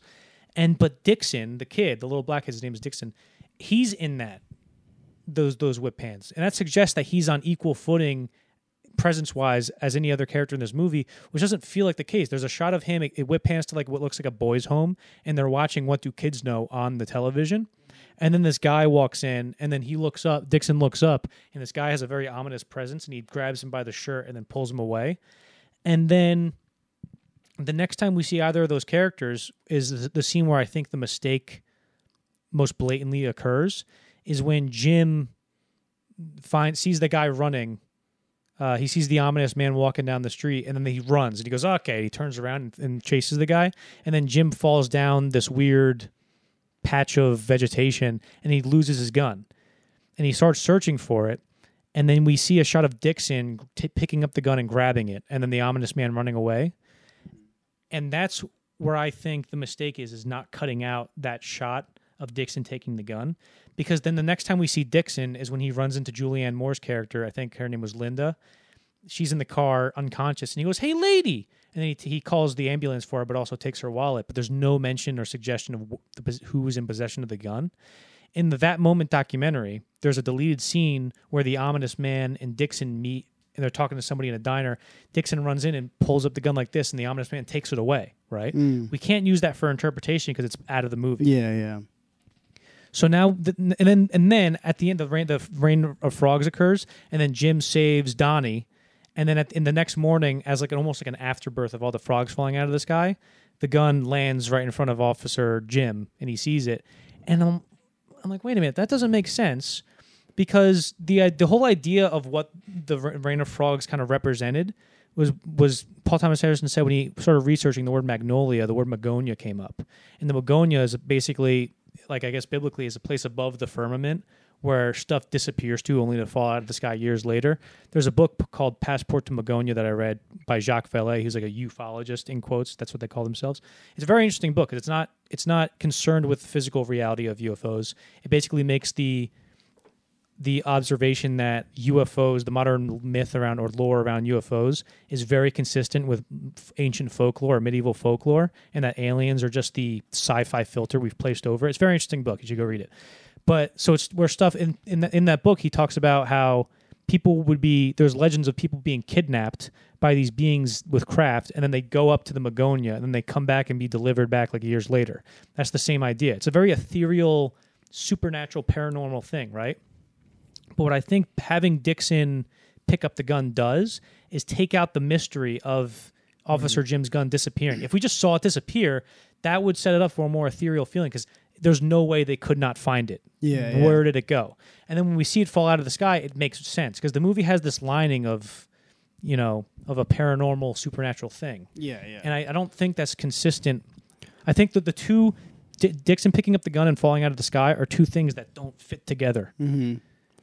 Unless, well, obviously there was stuff cut out.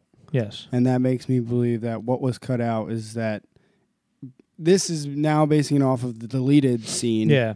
That guy took the gun, threw it in the water. Yeah. That's how that's what I thought. Like it's something out of Sydney where he throws it in the grate, the sewer grate. I was like, maybe that happens. And it ends up in the water, which then is how the real version of the frog storms happen, the water gets sucked up, and maybe, I don't know. Yeah, who knows? We can't use that as an interpretation. Yeah. So it's kind of just. You know what it feels like though, that whole Dixon subplot? Because I do think, because when we first see Dixon, it's a black kid with a police officer, and I think that was setting itself up to be like, because this movie's about everything, right, except the race. Mm-hmm. And I think if whatever was cut out probably would have had like a racial angle. But doesn't that, to me, that partially deleted thing, I think feels like cut content from a video game. Like you see, like if you're playing Red Dead 2 and you see this house that's super detailed and it's like in this very prominent spot, and then you're like, oh, I can't go in here. What is this? And then you find out it's cut content. That's what it feels like. Yeah. I think the shot of Dixon taking the gun and then the shot of the whip pan to him in the boys' home, I think that should have been cut out. Mm-hmm. Yeah. Sorry if I spent too long on that. No, it makes sense though. Well, like as a whole, it doesn't make sense. Yeah. But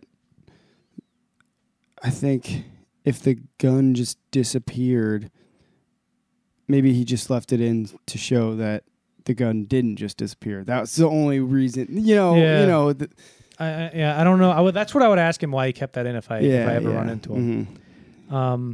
But do you want to talk about the singing, the Wise Up scene? Yeah. I think that scene would work so much better. It's actually the opposite critique I have of the Dixon thing, where the Dixon thing, I'm like, this should have felt more ethereal and mysterious. Whereas the Wise Up scene feels like too supernatural and too much like an unreality. Is all you would have to do in that scene. And Paul Thomas Anderson made this connection to that sequence. Is he goes that sequence is inspired by, you know, maybe if you hear a song on the radio and you're singing it, there's a good chance that other people are singing it too. Which makes me think, why didn't he just have that song playing on TV or the radio and they all just be happening to sing it? Not only does that go in line with the theme of the movie about these tales of extreme coincidence. It's just by chance that they all happen to be singing the song at the same time at a certain point in their character arc.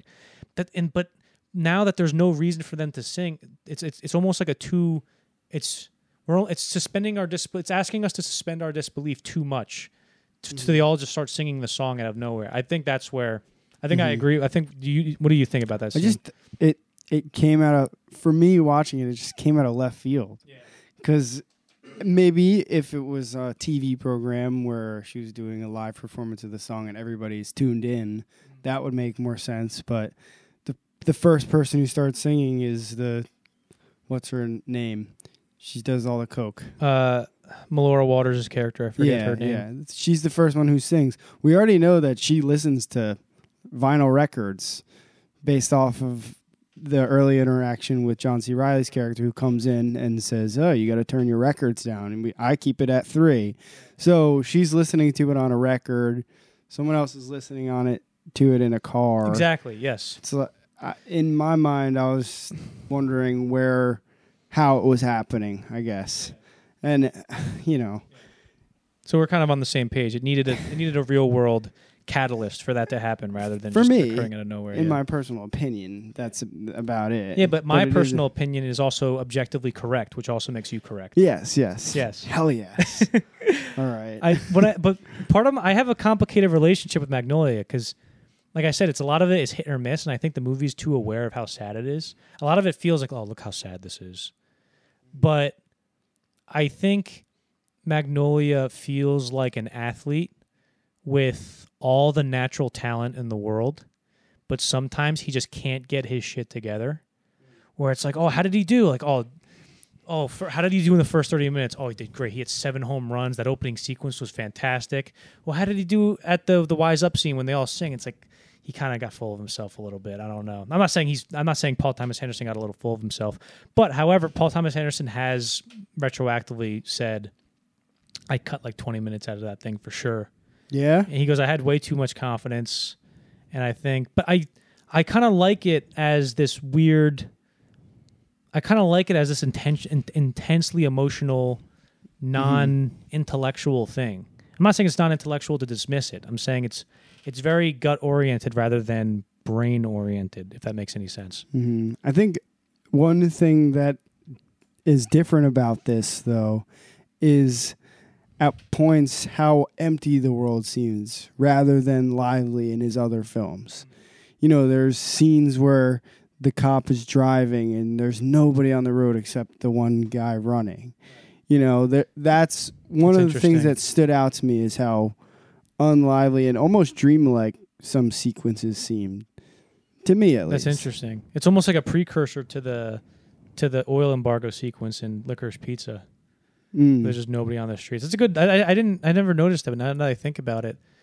Also, there's like nobody on the street when the only people on the street that we see during the Reign of Frogs is Jim, Melora Waters' mom, and the ambulance carrying Linda. Mm-hmm. It seems oddly empty at points, which stood out to me after the first watch.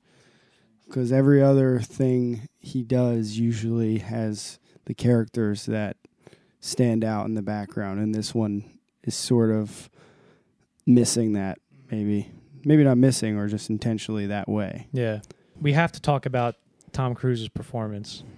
Excellent. Amazing. Oh, my God. Perfect. It's funny because he played such like a repressed and almost cuckolded character in Eyes Wide Shut for 18 months straight, that in this, he was finally like, God damn it, finally, I can just let loose. And he's like the craziest man of all time. And it's excellent. He's absolutely fantastic. Mm-hmm. If those dogs get near me, I will drop kick. I will drop kick. Or even when he gets in his underwear with the reporter lady, and he just does a backflip, and he's like, whew, any woman, oh my God, just one glance. That's all it takes. Like, this is the greatest thing that anybody's... Did you see the Glass Onion, the second Knives Out? Yeah. Remember when they're flashing back to Ed Norton's character, and he's dressed like Tom Cruise in Magnolia? Yeah, excellent. It's so good. Nothing to do with this movie, but still. It's so good. I mean, how much of a jerk he is. But at the same time, as he's being a jerk, you already get a sense that there's a reason for this. Oh, yeah, you know what I'm saying? Yeah, exactly. He's not just actually that way. He's traumatized. Yes. And it's made him that way. Oh, my. And the way he cries, dude, is the best. Not only it's Tom Cruise, right? So he's extreme in everything. But when he has a crying scene, he cries harder than anybody's ever cried in a movie. Yeah. Just like, hold my mic. Just the way he's not crying like he's blubbering and stuff. He's just going... it's just like the most tense movements. And he claps. Mm-hmm. Oh my God, it's hard. Oh my, so amazing. Yeah, I love it so much. He's crying as if he's wanted to really say that for so long. Yeah, and he's trying to repress it so much. Mm-hmm. Oh my God, all that repressed energy just coming out of him. He clenches his jaw and he goes, "I am quietly judging you." To the lady. He just buys out his time and goes, "Fuck you, bitch." Also, there's a scene that was epic too. When he stands up, and on one side you have his privates area, and then you have her face. He does a similar shot like that in Hard Eight, Paul Thomas Anderson, where Clementine goes, "Do you want to have sex with me, Sydney?" When they get into the room, and Sydney is standing up, and all you see is Sydney's lower. Like, you just see him from the chest down. Same shot he uses in Magnolia. But with that character brings forth one of the other themes that I thought was important to bring up is how the parenting plays a part in how people grow up. Mm. Obviously, he was subject to a crappy father.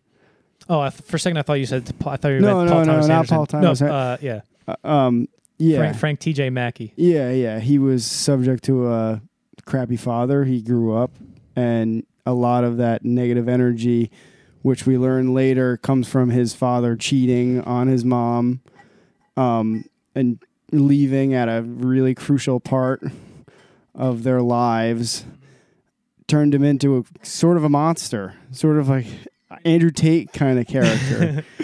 I think he's more likable than Andrew Tate, though. I don't know. Well, yeah. I mean, Andrew Tate's. he's Tom Cruise, so of course he's more. Yeah. You're thinking of it. I meant his character, though. Are you saying you like Andrew Tate, Danny? I think that's what you said. We're not getting into this. I think you said you're a big fan of him, and then you stand by anything he's ever said. Never. Yeah, I see what you mean, though, because the parent-children relationship between Frank T.J. Mackey and Earl Partridge and how that messed him up is also prevalent in, was it Stanley? Stanley Spector, the actor's name? The kid, the little quiz kid. His name's Stanley. Stanley. Yeah. And then it's Donnie Smith. His parents took his money. Jamie Gator and his daughter, Claudia. That's her name, Claudia. And who else? Name the other characters. Tom Cruise, Julianne Moore. Phil, not really. So, yeah, I guess those characters are all... It's just showing the product of how raising their parents affected them, which makes sense if this movie... Because Paul Thomas Anderson has been asked, like, what's this movie about? And years later, and he says, my dad. It's about my dad. Mm-hmm. So did he have a good relationship with his dad or no? Yeah. But it's not... I mean, just because it's about his dad doesn't mean his dad... did what Jimmy Gator did to his daughter to him. Like it's basically just this raw emotional movie that the genesis of that emotion comes from losing his dad. It might have been a knee jerk reaction to him thinking like, oh, thank God I had him, because there's people who don't have a good father figure or parental figure in their life, and it seems like a common thing that doesn't lead to good things for those people. And both dads in the movie have cancer and they're going to die, just like his dad. Mm-hmm. And it's a mirrored thing too with the quiz kid. He loses all his money. His parents take it. His parents are. We never see them, but we know from the context that they're pretty poor people, pretty bad people. And we see Stanley kind of dodge that bullet. The worst dad ever. Yeah. The dad infuriates me, dude. Stanley's dad. Yeah. When he's like, let's make some goddamn money. Everybody in that whole production pisses me off. When she Literally won't let him go. She won't let him go to the bathroom. And then the producers goes, what's wrong with him? She's like, I don't know. It's like she pretends like it wasn't her fault. Mm-hmm. Yeah. That whole thing is a whole nother story with Magnolia too. He kind of points out the oddity of that whole portion of television. Yeah, and he also child prodigy kind of thing. Yeah, and he also grew up, or like we said before, he grew up around that environment in television. And I think a good thing to end on about Magnolia is, I said before, it's this giant emotional thing. And I think sometimes movies operate best when they make you react to something that you don't have the words for. For example, when basically it's this, ready? When you're watching a movie and you go, oh, and I don't know what that means.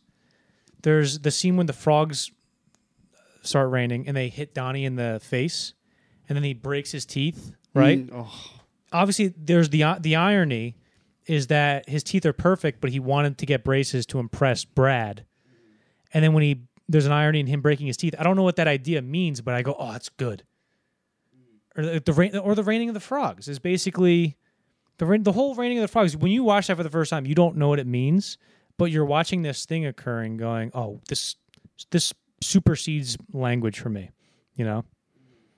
And I guess again, going back to, I'm sorry if we're getting a little repetitive, but Paul Thomas Anderson later said, you know, hearing a doctor tell me that my dad was going to die of cancer was basically, I remember thinking when he told me that, you're telling me that frogs are falling from the sky. On January 7th, 2000, Magnolia was released nationwide in the U.S. Critical reception was mixed to positive. For example, Janet Maslin at the New York Times said in her review, "It's astonishing to see a film begin this brilliantly, only to torpedo itself in its final hour." Yeah, and I get that because we talked about the two sequences that are kind of giant swings that may or may not have paid off. That would be the wise up scene and then the frogs falling from the sky. What do we got? What else we got? Magnolia was nominated for 3 Oscars, Best Supporting Actor for Tom Cruise, Best Original Song for Amy Mann, and Best Original Screenplay for Anderson.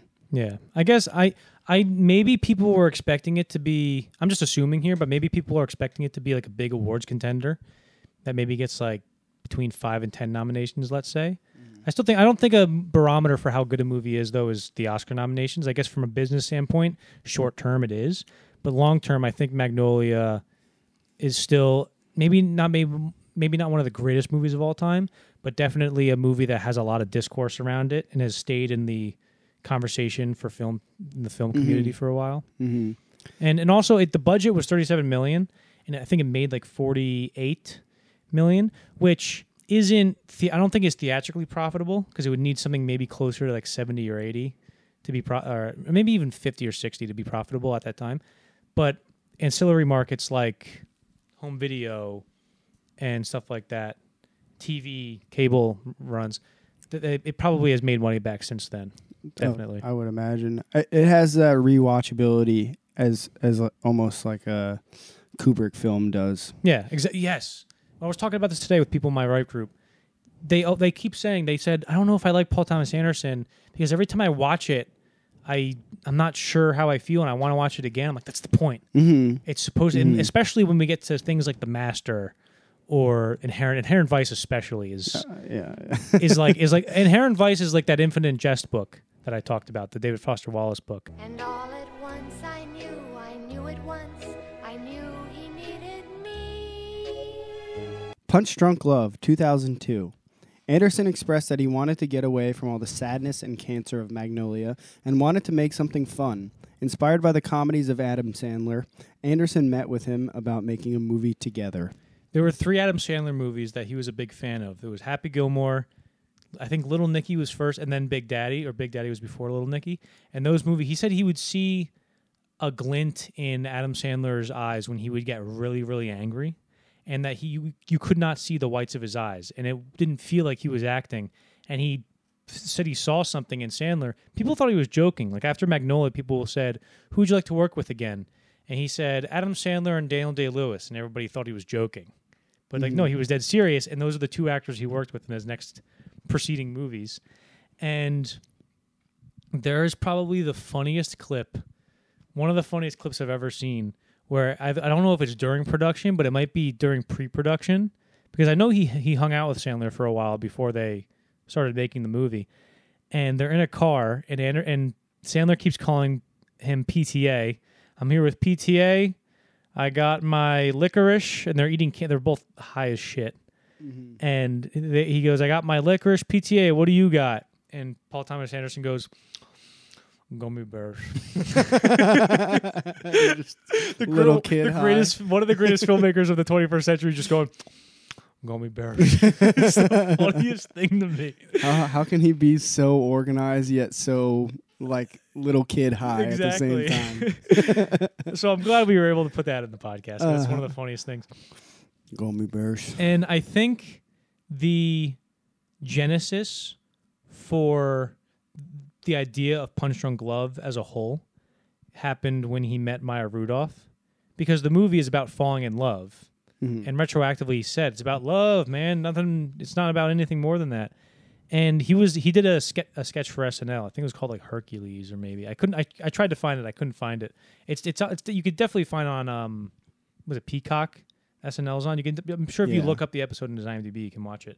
And so he did a sketch. He directed a sketch for SNL, and then he said he read a name of somebody who was about to be on the show, and he saw the name Maya Rudolph. And to his recollection, he said, I saw that name, Maya Rudolph, and I just had this weird feeling like I knew this name was going to be important to me somehow. Mm.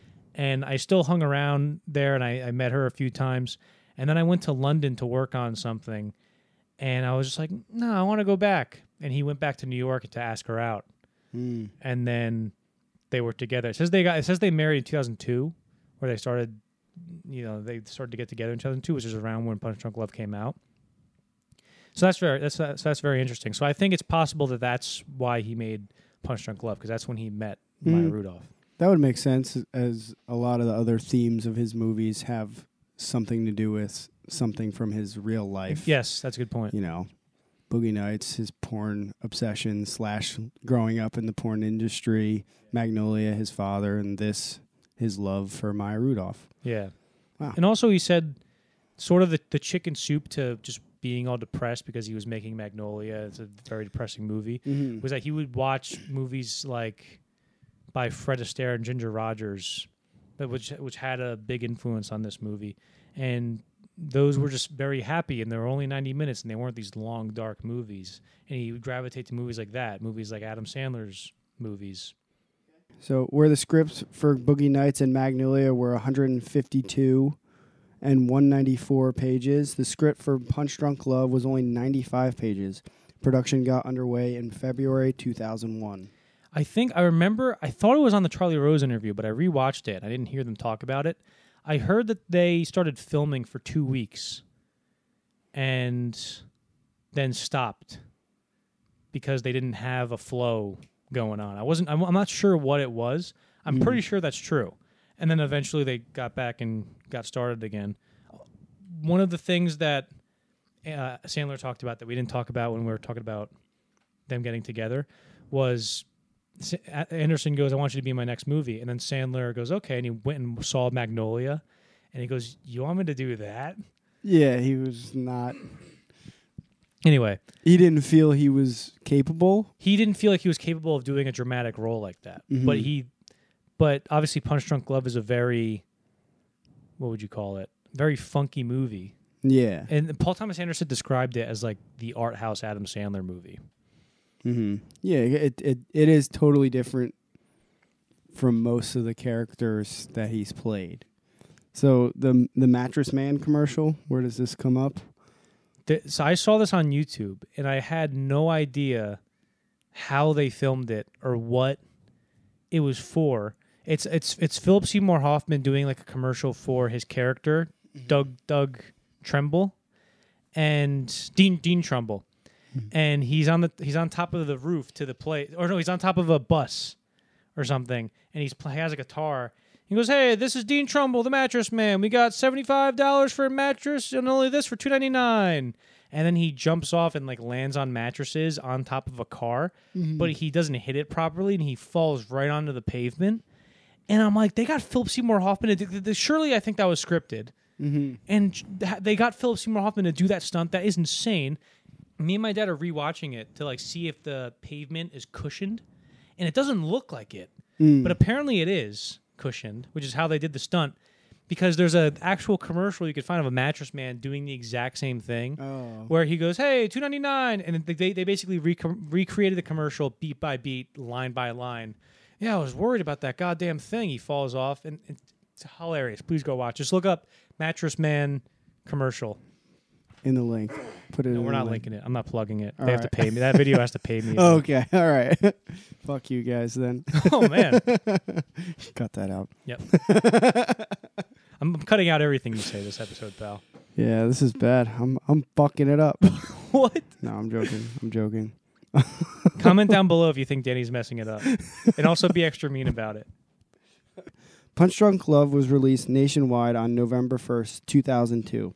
Critics praised it, but audience gave the movie a terrible D+ on Cinema Score.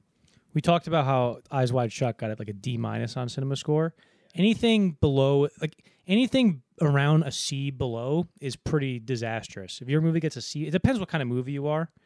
But if you're a big budget movie and you get a C, that's almost unheard of. That's crazy bad. And this movie, it was only $25 million budget, but Adam Sandler at that time was very strong in the box office. And so it made $24 million worldwide off of a $25 million budget. And so if you go, that's definitely a theatrical loss. I don't know if that's enough to eventually make a profit, you know, and ancillary markets. I don't know how many DVDs they'd have to sell to be profitable. But I understand why audiences it didn't sit well with audiences, because I've seen the movie 6 times. I've probably seen that movie more than any other Paul Thomas Anderson movie. Oh, really? I've seen that movie like 6 times. And the first time I watched it, I had a really bad fever. And every time I watch the movie, I feel that fever. Yeah. But also, it was just me I just didn't understand the point of it. Like, it didn't sit right with me. I couldn't find the frequency on the radio that this movie was operating at. But this time, doing this, like watching the movie and then writing a bunch of notes on it, really helps me understand the movie. And I think I appreciated them, because I watched this a few months ago only, and I still don't get it. This time, writing down my thoughts have really helped me appreciate it. And the conclusion or realization I've come to is, if you treat this movie like you're watching the Courage the Cowardly Dog show, it makes a whole lot more sense. because the premise of the Courage the Cowardly Dog show when you're a kid is, oh, there's this dog and he exists. He has to protect his owners from this hellish, encroaching world where all these monsters are trying to get at his owners and stuff like that.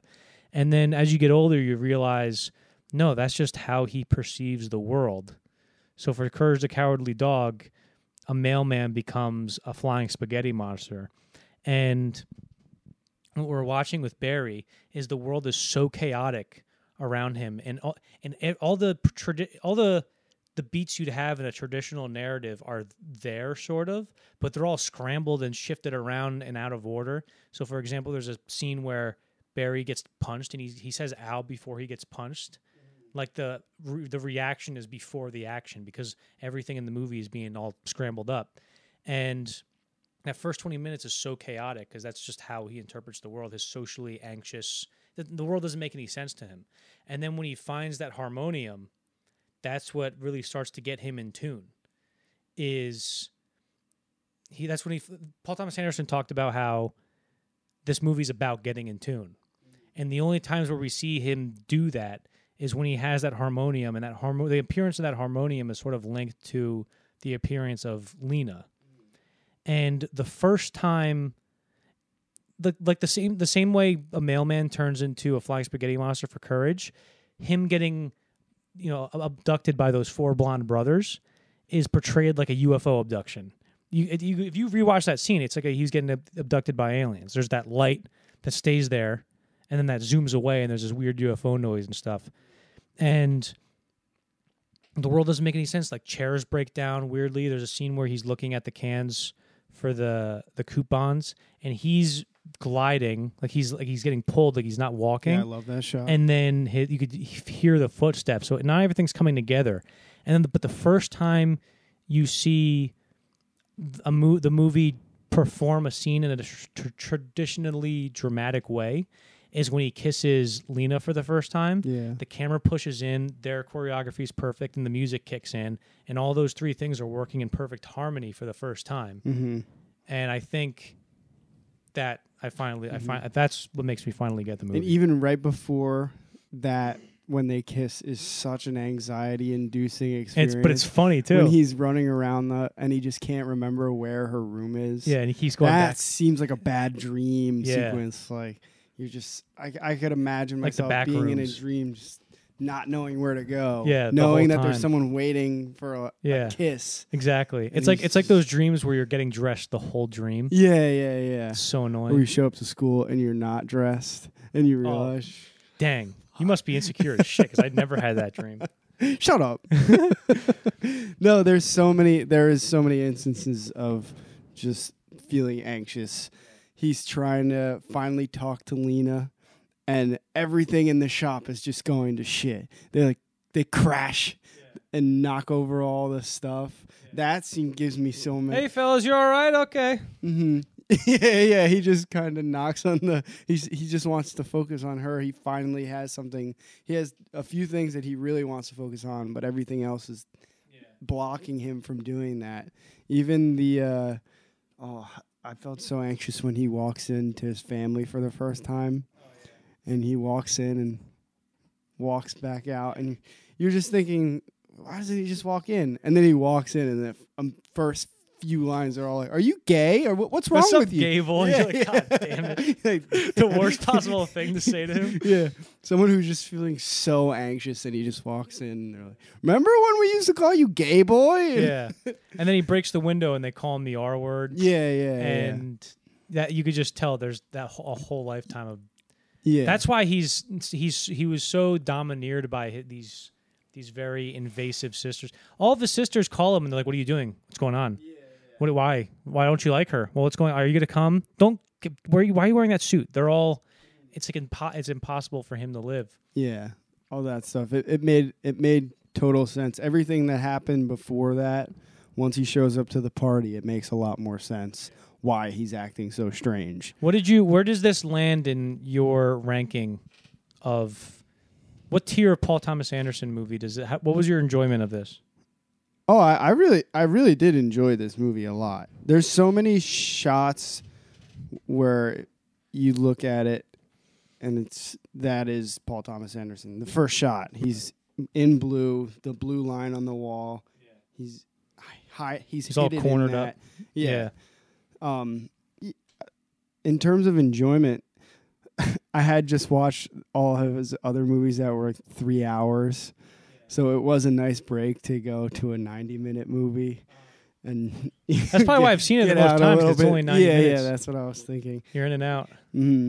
So, and even if I still didn't understand the movie the 6th time, I still think it's worth the watch just because it is very, very funny.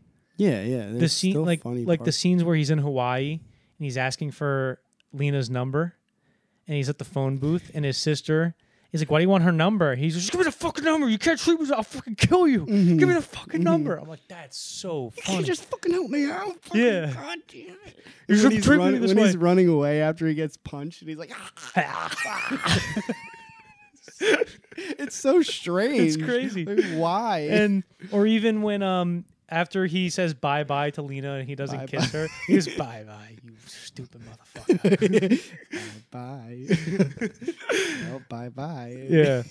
I don't know if it's underrated, but I think Punch Drunk Love is one that people should give more of a chance. I know there's a lot of people who love it, and I didn't know why. But now I feel like I'm one of those people. I want to hear your thoughts about the shot when he shows up and goes in for the handshake. Oh, in she Hawaii? just kisses him. Yeah. And then it goes to the wide shot. All the people walking by, beautiful ocean in the background, water, and they're just kissing. I think that's one of the most beautiful shots I've ever seen. Yeah. And I do like how it highlights every social interaction he has is still awkward. Like there's an awkwardness in the way he goes to for the handshake, or even when he goes to Hawaii, and even getting on a plane for him is awkward. They find a way to make it awkward where the hall that he has to go down is a little bit too long, and he sees the flight attendants at the end of the hall, and he has his ticket, and he's going, and he does that little jog. He can't just walk up, like he has to do a thing. That's very good. But that shot's worthy of the poster. It's the whole movie. You know, I'm not as well versed in picking apart that shot and saying, well, they're silhouetted because of this philosophy thing. You know, that's a great shot. A great scene. I like how they people walking by. When they walk by, when they start kissing, and then they all go.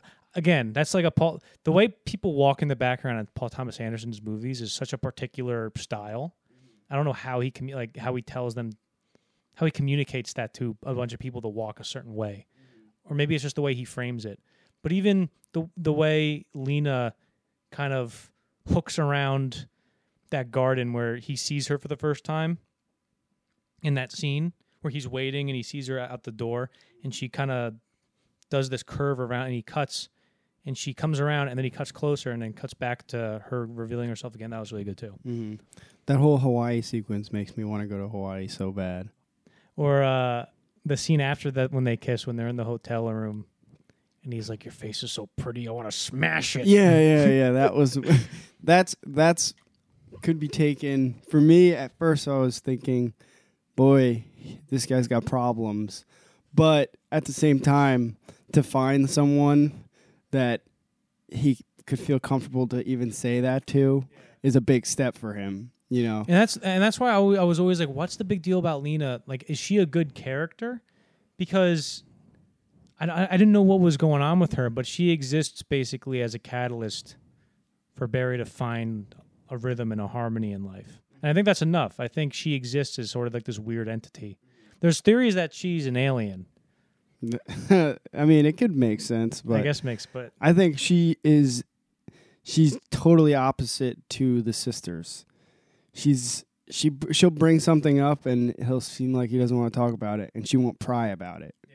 She'll back off when the sisters probably she's a normal person. What the hell's wrong with you? Dude, the scene when she goes, your sister's told me that you hit the screen window with a hammer. He goes, I gotta go to the bathroom. Yeah. And he goes to the bathroom and just trashes the place. It's so funny. He just rips apart and he punches all the stalls apart in one punch, but the little soap dispenser is just indestructible. And then the way he gets called up and the manager the manager goes, "Sir, I'm gonna have to ask you to leave." And he goes, "Please don't do this to me." He goes, "Sir, I'm gonna crack your fucking skull open." Yeah. Oh, But excellent. how calm he's able to just be like, no, that wasn't me. Yeah. No, that wasn't me. Yeah. The guy's like, your "Nah, hand that is wasn't bleeding. me." Yeah. Anyway, Yeah. that movie operates on such a. That's why I don't blame audiences for not liking it. I don't blame. It operates at such a unique frequency.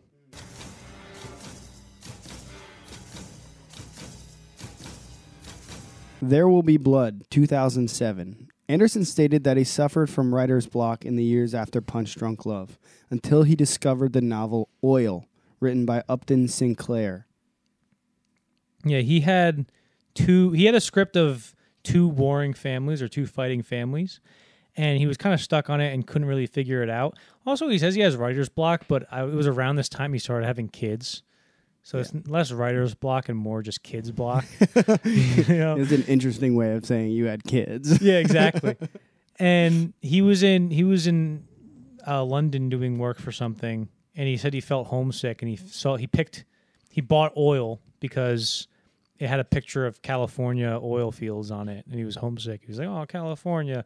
So he bought it, and then he read the first half and was like, "Wait a minute, this could really help me figure out the script." And he incorporated Oil into the script of the two fighting families that he had, and that eventually became There Will Be Blood. His adaptation is basically the first half or the first 100-something pages of the book, and then later, because the book chronicles Daniel Plainview's rise, and then it just talks about the transformation of Los Angeles into modern day Los Angeles. It's more of a historical thing of a city more than it is about Daniel Plainview.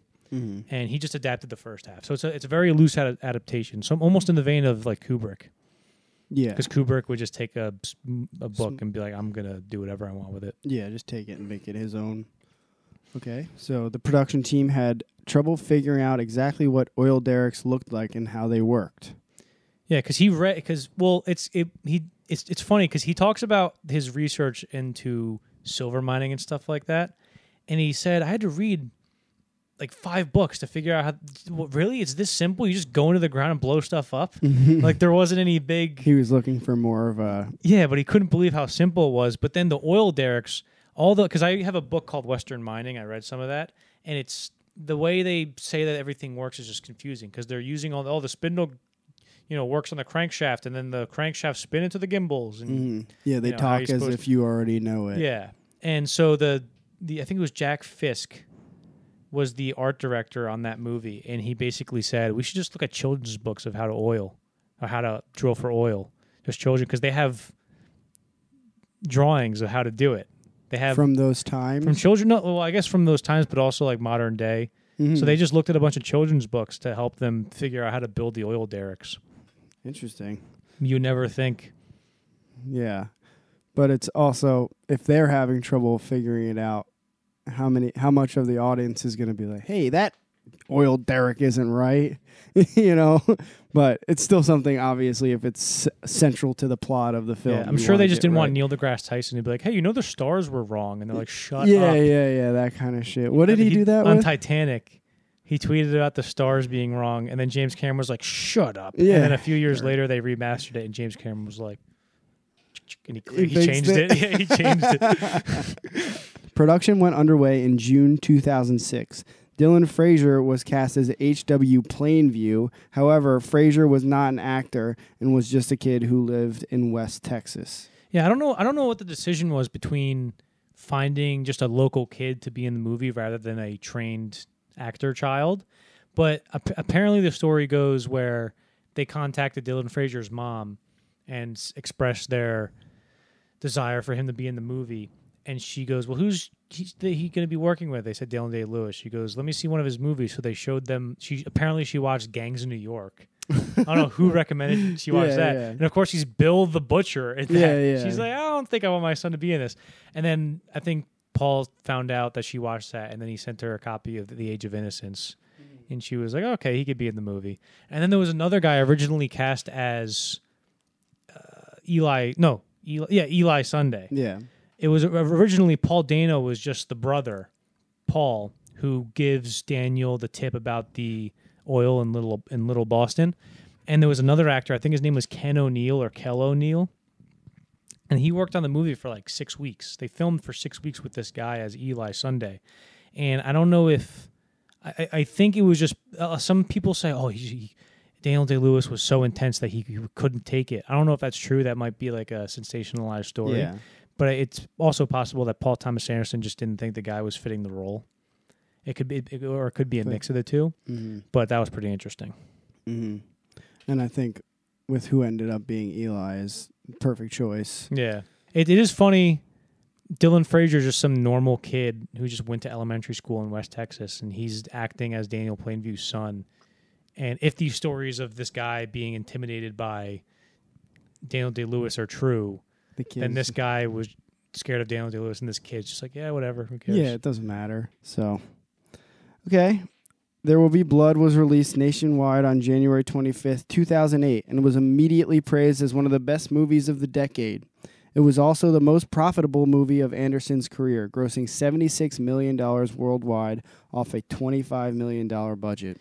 This was the first movie, I explained before, where Magnolia was maybe expected to be an awards darling. This was the first time Anderson had a movie that was an awards darling. I think it was nominated for like 8 Oscars, and it was a big contender for Best Picture. And what I think is interesting about There Will Be Blood, I've seen this probably because There Will Be Blood's the movie you watch where it's pretty accessible to mainstream audiences. It's more accessible to them than, let's say, Punch Drunk Love or Inherent Vice. But also the vibes are just so strong in it. A lot of times, especially me when I was when I was coming of age, is I was much more drawn to the vibes of a movie before I understood it. Mm-hmm. You know, I see the shots in this and the music, and I'm totally drawn to it, and I think it's the best thing of all time. And then somebody's like, hey, what does the movie mean? I'm just like, I don't know. Like that, yeah. But this time around, I was especially after we did the episode on Kubrick, I was much more aware of Kubrick's influences on this movie than I have been before. Because people say it's influenced by Kubrick, and I'm like, yeah, sure it is. I didn't know how. Mm-hmm. But then this time around, I realized it's interesting because this is his most Kubrickian movie, if that's the word to say it. But also the subject, and it's also a lot heavily influenced by 2001, which is interesting because 2001 and There Will Be Blood are basically the complete opposite of each other, the complete inverse of each other. 2001 is like this hopeful space journey about a search for man's meaning in the stars, and There Will Be Blood is this very dark, cynical, pessimistic character study on this guy who's obsessed with getting things out of the ground. Looking down. Both movies open with, basically in the desert, in this barren land, in this primitive time, relatively primitive time in human history, with a Dawn of Man sequence, and then in the opening with Daniel, he's just in a hole with a pickaxe. And the most, let's say, I think the most Kubrickian shot of PTA's career is the very last shot of the movie at the bowling alley, where it's this very symmetrical. It almost feels like it's from The Shining. If there was a bowling alley in The Shining, it's this very symmetrical shot, and the movie ends with, obviously he kills. Spoiler alert! I don't know what you're doing here if you haven't seen the movie, but he kills Eli with the bowling pin, and then he goes, "I'm finished," and then it cuts to classical music, and it feels very reminiscent of the ending of Clockwork Orange, where the governor goes, "Hey, we should be friends, Alex." And Alex goes, "All right, we'll be friends, you Gulliver, whatever, bloody hell." Mm-hmm. And then the media comes in and takes pictures, and then Alex narrates, "I was cured all right." And then it cuts to Beethoven playing. Mm-hmm. I think that's very, very similar. Yeah. What do you think about that? Think about that, huh? I never thought of that. No, I already was gonna say all that, but Damn it. I believe you. no, but the interesting thing about Daniel as a character is that he kind of doesn't complete a character arc in a sense. Like he's still just a piece of shit at the end of the day, right? Yes. I feel like that's one of the points of the movie is that he never really completes he does go through a character arc, but he's somewhat. still... Well, people, that's one of the most common criticisms. Like I showed this movie to my sister and my sister-in-law, and they told me, "Yeah, I get it. He's bad." And I think people say like he's obviously he's a great character and he's well written and well acted, but he's ultimately a one-note or one-dimensional character. And I do think that criticism is partly true, but also I don't think it's that simple. I think there's some things going on where maybe he's not completely. There's some contradictions in him, and that usually contradictions in a character make for an interesting character when they're done right. And one of these contradictions is you see. Obviously, the point of the movie is he's becoming increasingly selfish and greedy and misanthropic. But the first time we see his greediness is when HW, they go to Little Boston and they find Little Boston. They realize that there's oil there. And HW goes, "Are we going to give them oil prices?" And he goes, "We'll give them quail prices." So he's already saying that he's going to scam them out of some money. But then he opens up the well, and there's a scene where HW tells him, "Hey, Mary's father hits her. That's what she told me." And he goes, "Mary's the little one?" And he goes, "Yeah." And then they open up the well, and Mary's running around playing with, I guess, HW, and Daniel grabs her, and he goes, "Hey, you like you like the oil? It's great, right? Everything's fine." And he goes, "I'll take care of you now." He goes, "Daddy doesn't hit you anymore, does he?" And he goes, "No more hitting." And then he lets her go. And I'm like, why would he care if he's this one-dimensional guy who doesn't give a shit about anybody other than himself and maybe his son at this point? Why does he care if this guy hits his daughter? And one can suggest that he's doing it because it's part of his snake oil salesman bit of being a very community-oriented guy. And I think it's an abomination that bread be looked upon as a luxury. And but if that was what he was doing in doing that, why didn't he do it in front of everybody, like a big crowd, like he did with the opening of the oil derrick? Why does he? The only people that are in that scene are Mary, Abel, her dad, and Daniel. He's not doing it for anybody. So that suggests an actual care for her well-being. And then at the end, and I think the part where the thing about him being one-dimensional, one note is kind of I agree with, is when we flash forward to 1927 and the whole thing about him being insane and his downward spiral. I think the concept of that does feel a little bit tired. But then there's that scene where he talks to HW. He goes, "You were never my son. You're an orphan." Yeah. And out of a basket. He goes, "You were never my son, a bastard in a basket." And then the movie cuts to a shot of them back in Little Boston in 1912, let's say. And it's the first time where you can see a sort of warmth in Daniel's character, because he's smiling and his mustache and his hair, he almost looks like Charlie Chaplin. And HW goes up to him and he's playing, and Daniel's like fiddling with a hat, and he looks over and smiles at HW, and he has this very warm presence, and that scene's put in the movie to suggest, oh yeah, he was his son. He's just lying right now. Yeah. So it suggests a few things. Is that taking place in Daniel's head? Is he remembering his memories with HW as a son? Is that in HW's head, or is that the movie objectively juxtaposing him saying, "You were never my son," with this scene, objectively saying, "Nick, no, he was. You're lying." And it could either be there's still a part of Daniel that feels that way, or the tragedy is that he did feel that way at one point, but now he's completely spiraled into being a piece of shit. And that basically represents his final gesture of separation from humanity, as Daniel Day-Lewis put it. Yeah. That's more of what I was getting at, like thinking of. Not I know obviously. I know it sounded like you were just going, "Yeah, I pretty much was thinking." Yeah, no. I didn't mean in a sense that he's one. Like when I said he didn't go through the proper story arc, I guess I meant it more in he went through it in a tragic way. Yeah, he had a negative one. Yeah, he didn't. Because there's parts of the film where he does feel like he's gonna be a good father to HW, and then obviously that doesn't happen. Yeah. He sends him away. He does all he. It has to do with the greed type of thing where he went for everything he thought he wanted with the greed, and in the end, he ends up lonely and Yeah, a it's murderer. it's like a story. It's that classic story of a man who has everything but has nothing. Yeah. And I think another thing that's interesting is he has this. He talks about him finding his brother has given him like a second breath because he says that he hates people so much. And so I don't, because I think he cared. I don't know if it's genuine at the time.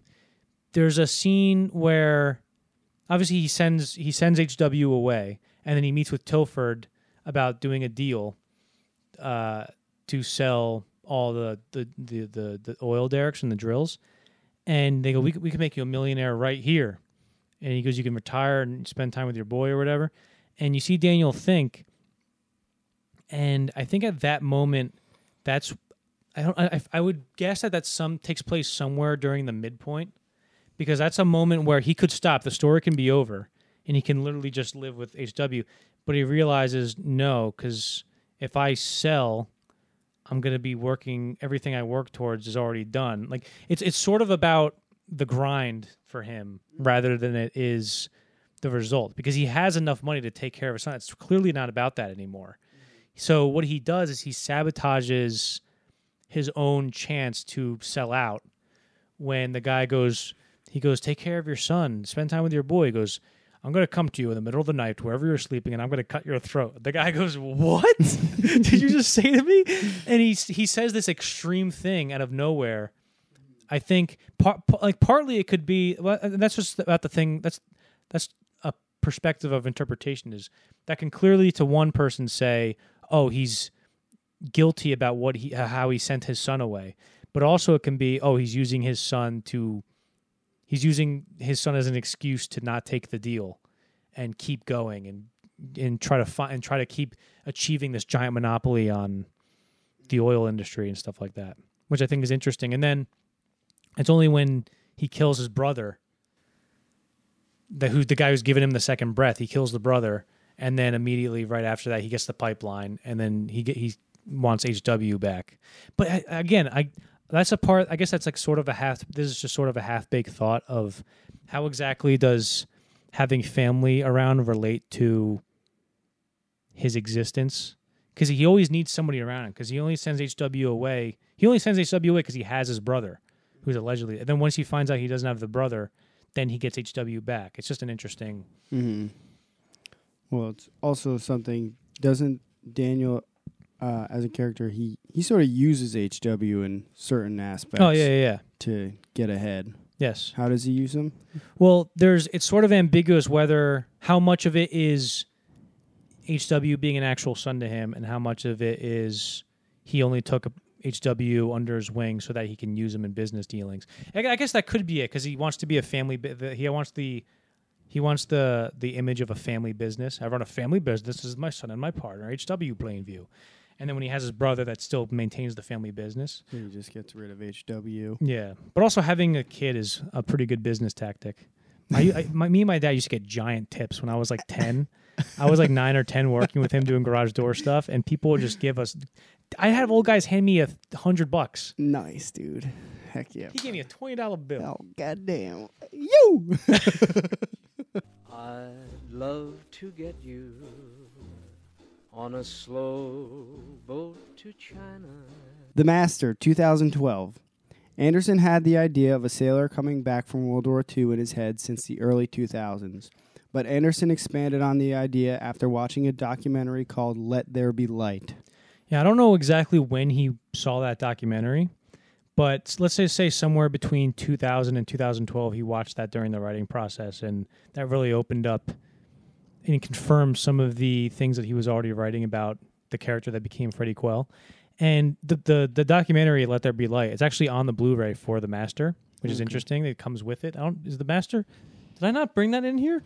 I guess not. Oh, shit. I have the Blu-ray. I saw it on top of by the TV. Oh, that's right. It was in my living room. Anyway, this is important. Nobody cares about that.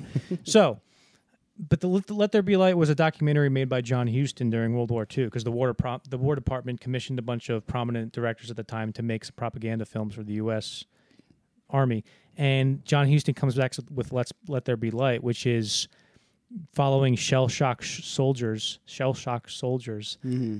coming back from the war, and there was these the doctors would do these interviews with these guys, and these guys would be crying like, I don't know how I can go back to my wife after I've seen the thing, and they were severely damaged. There's one where this guy he should be able to walk, but he can't. Like his brain's psyching itself out, and the doctor has to like put him under hypnosis to make him regain his ability to walk. Fascinating, and it's no when you watch it, and it's no wonder that the government took one look at it, or the War Department took one look at it, and we're like, we're going to ban this for 40 years. Yeah, it was banned until the 80s. Wow. You couldn't watch it, and yes, you should go watch that documentary if you are interested. Uh-huh. And Anderson rips scenes right out of that. There's scenes of the guy going, "You won't." There are people on the outside that will not understand the conditions that you men have. You know, it'll be hard for you to assimilate. And while everybody's looking at that guy talking, those shots of the close-ups on the soldiers are right out of there will be light. Let there be light. There will be light. There will be light. And there's a shot of everybody of the guys going down the hallway or of this stairwell that is ripped from Let There Be Light as well. Filming was originally slated to begin in August 2010, but the financiers, River Road, pulled out, delaying the movie indefinitely. So I don't know who River Road is. I've never heard of them before, which is maybe sucks for them, and they should have made the master. I don't know. But I didn't know this. Originally, the movie was... Originally, Jeremy Renner was casted to play Freddie Quell, which is weird in retrospect to think about. Hawkeye playing Freddie Quell. And it was Philip Seymour Hoffman as well. He was always attached. And then Reese Witherspoon was going to play his wife, Peggy. But then this woman, Megan Ellison, who had a production company, Annapurna, she was like... I think she was a daughter of a billionaire guy. So she just had a bunch of money, and she said, I'll put up the money. So during the rap party on The Master, the sober Philip Seymour Hoffman reportedly had a drink during the celebration. This relapse allegedly led to his death in 2014. Yeah, I forget where I heard PTA talk about this, but he was asked, I think Bill Simmons' guy, right-hand man on the Bill Simmons podcast, asked him, what's the best thing you've ever seen an actor do? And he just said Philip Seymour Hoffman in The Master. Yeah. The whole thing. Mm-hmm. He's playing basically L. Ron Hubbard, isn't he? Yeah, so he was based off L. Ron Hubbard, and guys like, and the whole gist of Lancaster Dodd is L. Ron Hubbard, Orson Welles, guys like that. Also, do you know who the most published author of all time is? Is it him? It's L. Ron Hubbard. He has like thousands of books. Oh, or maybe hundreds. He just would write the shitty first draft in like 2 weeks and be like, publish it. Go, go, go. Anderson reportedly showed the movie to Tom Cruise. However, what exactly Cruise thought of the movie is unclear. I would have think he would hate it because it's... I don't know if the movie is necessary, because people, when it was coming out, people described it as the Scientology movie. Mm-hmm. And I think similarly to the idea of pornography and Boogie Nights, it's a little... It tends towards Scientology, or the cause, which is the representation of Scientology, as not working and not being correct. But it's not a expose on the origins of Scientology and how it's the dumbest thing ever. It's more of just an afterthought, if that makes sense. I don't know if afterthougught's the exact right word for it, but it's not the point of the movie, is to be Scientology's bad, you know? And it's interesting because Anderson was asked, "Oh, did you show the movie to Tom Cruise?" And he said, "Yeah." And they said, "What do you think?" He said, "Well, he had a good conversation. And we're still fine." And then there was another reporter who said, "Have you showed the movie to Tom Cruise?" And he says, "Do you know the answer?" And she goes, "I do." And he goes, "Well, that's it. Then I'm not going to say it." And he was like really angry. So, and then some people say that Tom Cruise stormed out. It was like, "This is ridiculous," and then they haven't talked. But we don't know what exactly is correct. Mm-hmm. It's hard to tell because I can't see Tom Cruise doing that. Well, I guess I could. Well, I can see him storming out and stuff. The thing that's the crazy to me is that Scientology would let him watch that movie. But I guess, Tom Cruise has some leverage over them because he's almost the main guy.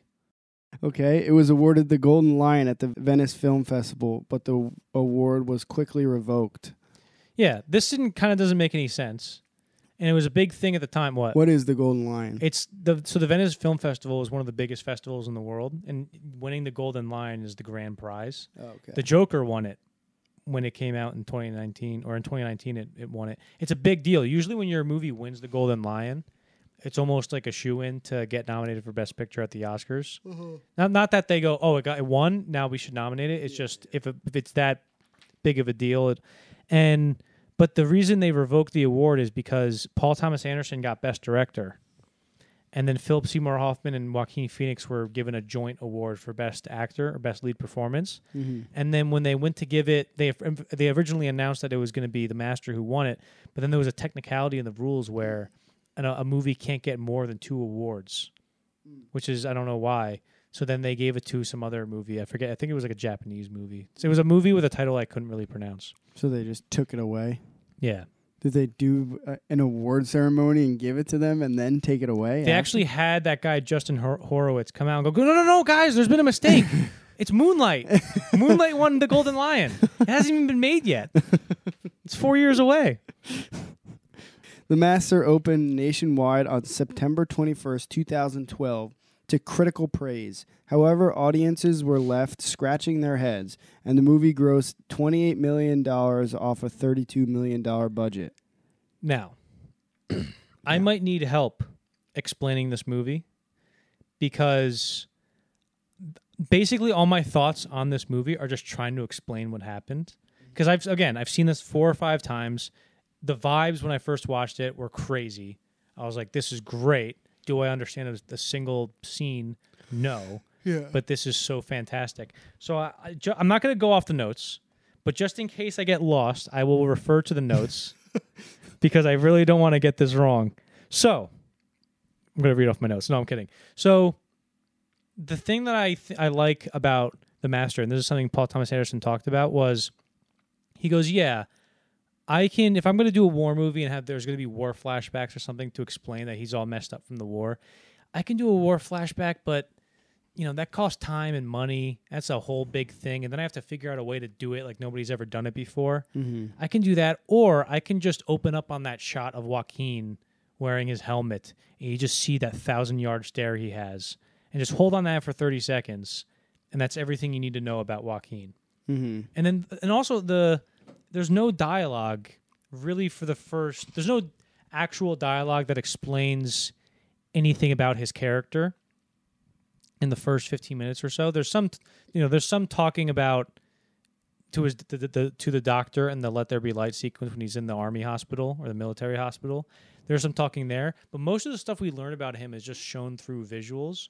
So again, we see that shot of him in the beginning, and we can tell that he has like shell shock, or he's messed up from the war. He saw some stuff, and then we see that he's doing all this alcohol concocting. It's like, okay, so he's an alcoholic, and then we see that he's deprived of the female touch because there's a scene where all the soldiers are making the giant sand woman, and he initially goes down and humps it, and it's funny, but then he just keeps doing it, and all the guys are like, this is pretty weird, and then he walks away, and the next thing you see is him masturbating, and so that sets up his character so well. And then we see him in the department store. And even just the way he's standing is very strange.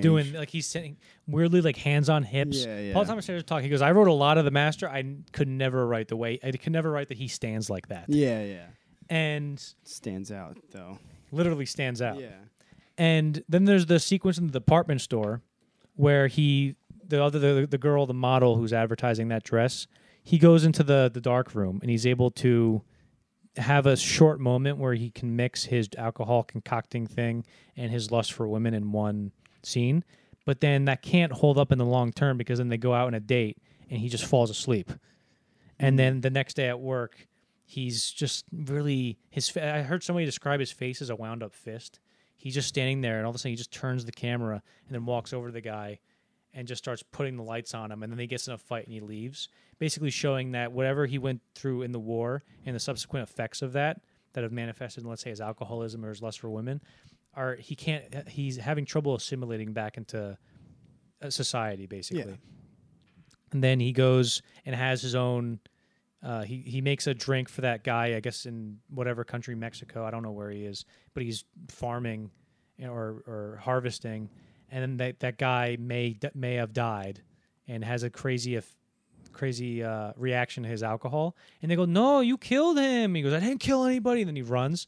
Then the next time we see him, he's walking by this harbor and he sees a boat, and he just gets back on the boat. He's just drawn, but he just drifts back to the sea wherever he goes. And on that boat, the Alethea, I think, is where he meets Lancaster Dodd. And he's kind of cued into this weird family dynamic and this weird cultish thing that he's got going on. But he seems to connect with Lancaster pretty quickly.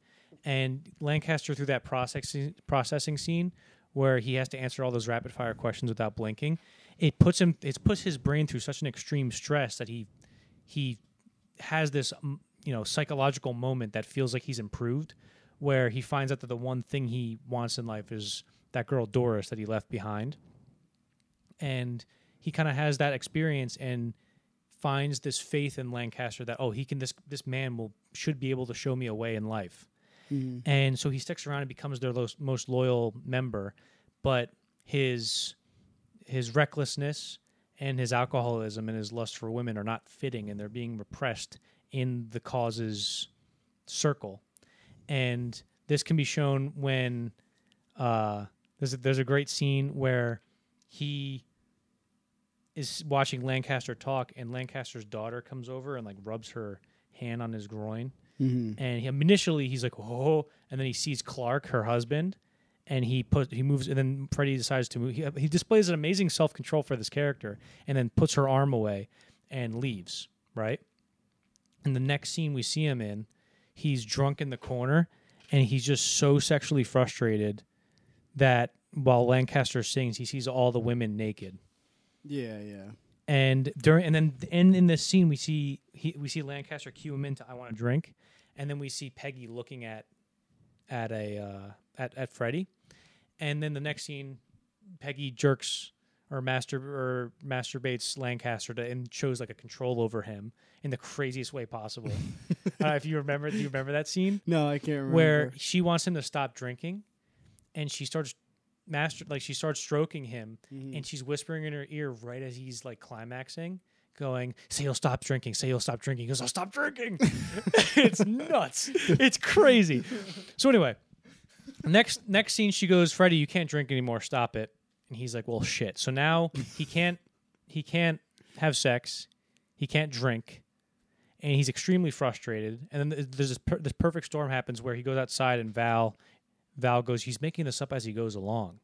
And Freddy's, "What are you talking about?" And then the police come and arrest Lancaster.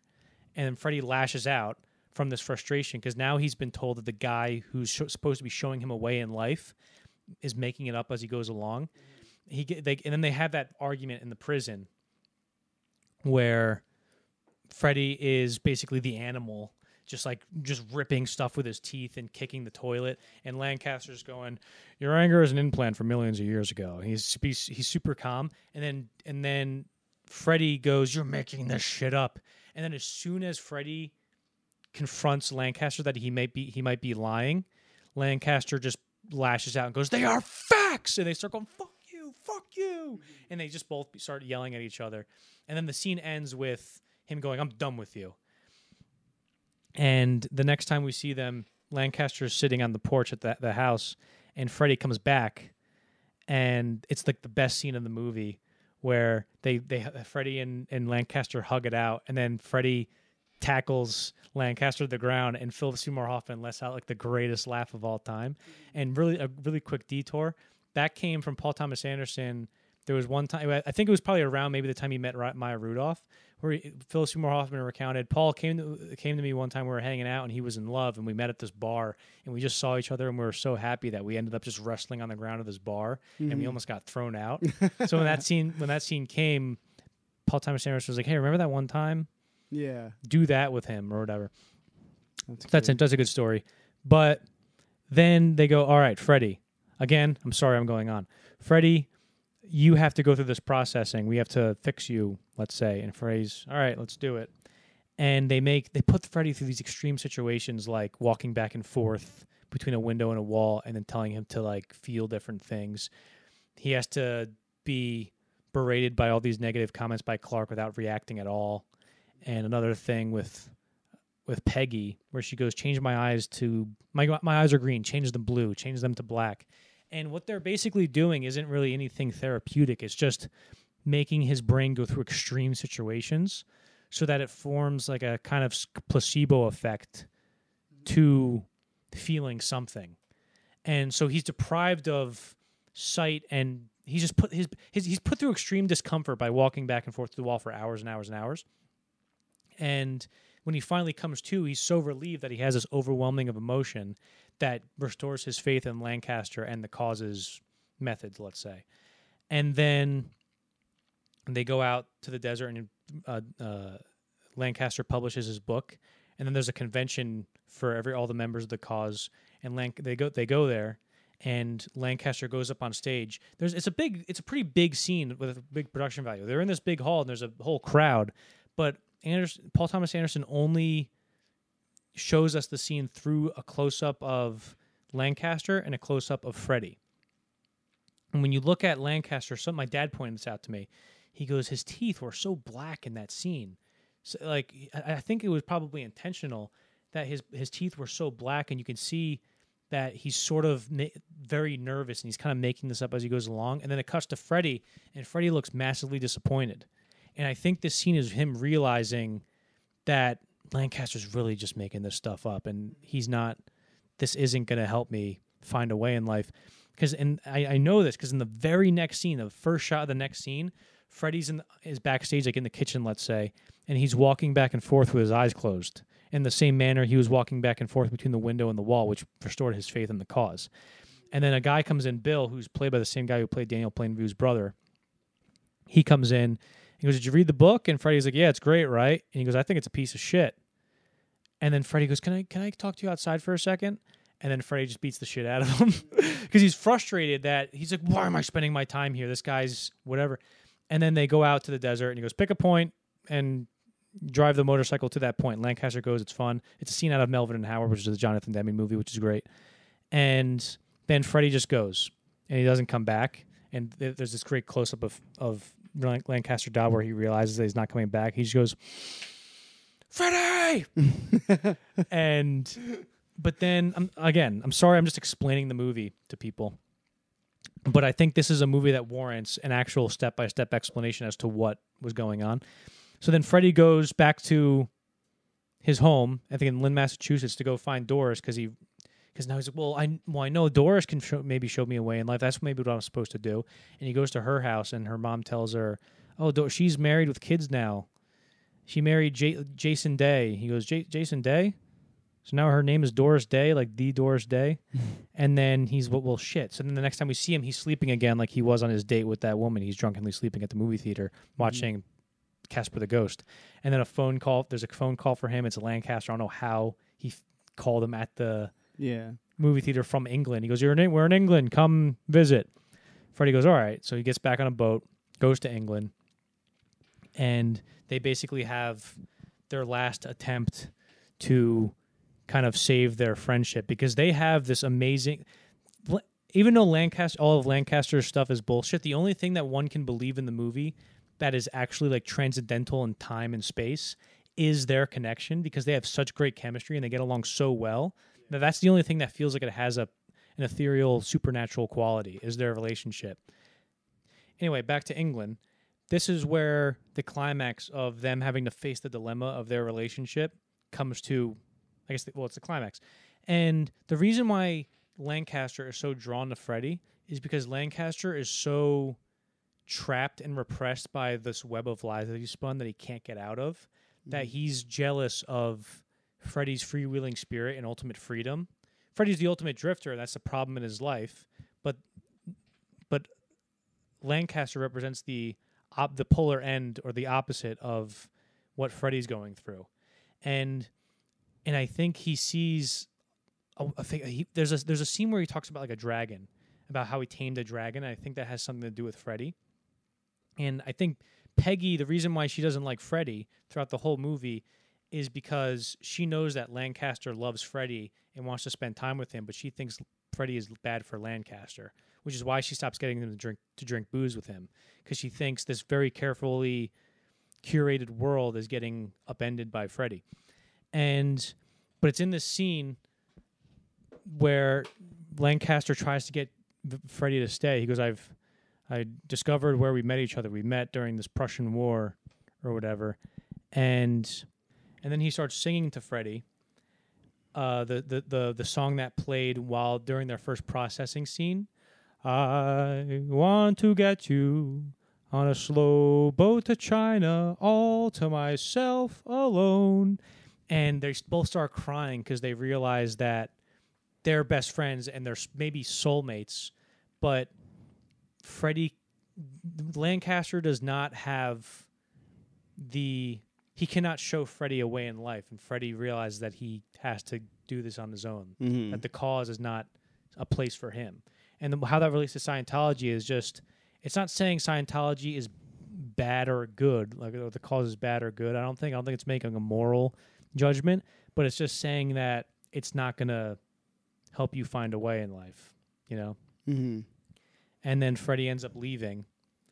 And there's an interesting thing that the movie ends. So he goes to England, and then after he leaves Lancaster's office, he finds a woman in a bar, a British woman, and they start to have sex, and he does the processing questionnaire on her. And then the movie ends by cutting to Freddie with laying next to the big woman in the sand woman. And there was only 3 times we saw the sand woman. That scene, the beginning, and then there was a scene during the processing scene where PTA cuts to a shot of Freddie trying to build the sand woman, and some water comes and washes it away, maybe hinting at the processing of the cause, like repressing his desires or primal urges. I mean, I don't know what that shot exactly means, but I think it might be something like that. But then at the end, he's next to the woman, and it doesn't represent the loneliness that he felt when we first saw him with the woman in the beginning. I think it represents now that it shows that he has the woman's touch, or the connection, an intimate connection with a woman that he's been looking for all along. Mm-hmm. Because he's been looking for sex the whole time. But when we get to the end, it's not like, it doesn't feel like lustful sex with that woman. She's slowly on top of him, and they're just talking, bond, and having this moment together.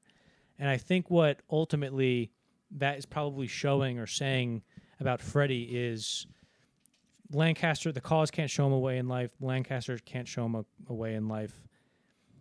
Maybe he can't show him a way in life, but maybe he'll never find it. But if he's looking for it, maybe being with a woman or finding a good woman is a good way to start. Or something. Yeah. So that's basically my whole what I interpreted from the movie. That's just like the surface level, what was even going on stuff, you know? Surface level. In-depth 30-minute breakdown of a movie. Calls it surface level. What do you think about that, pal? That was good, yeah. So you have seen The Master. What did you because I remember you talked about how you had complicated feelings with Inherent Vice. Do you have complicated feelings with The Master that's similar to that? I think I have complicated feelings with a lot of Paul Thomas Anderson's movies in that way, where it's the same thing that I had with a lot of Kubrick's movies. I need to watch them more. Yeah. I can't just watch them once or twice. I have to watch it. I mean, how many times have you seen The Master? Probably maybe 5. 5, yeah. And you have a good grasp on it, but you probably didn't. You said you didn't get that after the first two times watching it through. I think I've seen The Master twice, and it's still just, it's something I need to watch more, and I love it. It's the it's just you get the vibes. Yeah, I get the vibes. It's just there's so much to take in that I could not tell you like exactly how I feel about it. Yeah, in the way that you just said. Yeah.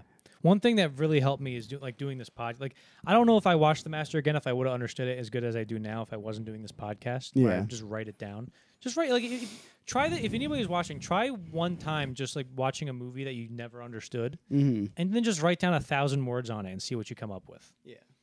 That seemed to help me a lot in this. I showed my mom The Master. She doesn't like it. She goes, I want to call Paul Thomas Anderson and tell him what the hell was going on in this movie. And then I basically just told her Everything. whatever. And she goes, eh. yeah. Mm-hmm. You know what's crazy? This didn't get nominated for Best Cinematography. But it did get. So Hoffman, Phoenix, and Amy Adams received Oscar nominations for their performances. However, Anderson and all other departments didn't receive any, which is nuts. I don't expect Crazy. I don't expect a Best Picture nod or anything, but cinematography. Yeah. This is the best. I watched it on my $200 TV, and have you ever? Let me ask you this question: have you ever watched a movie like when I watched The Batman? I remember feeling like I've never seen a movie like this before. The way this looks is insane. And then the second and third time I watched it, I got accustomed to it, and I didn't get that feeling of, I didn't get that dopamine hit of I've never seen this before. Mm-hmm. I still, every time I watch The Master, I still go, that looks crazy good.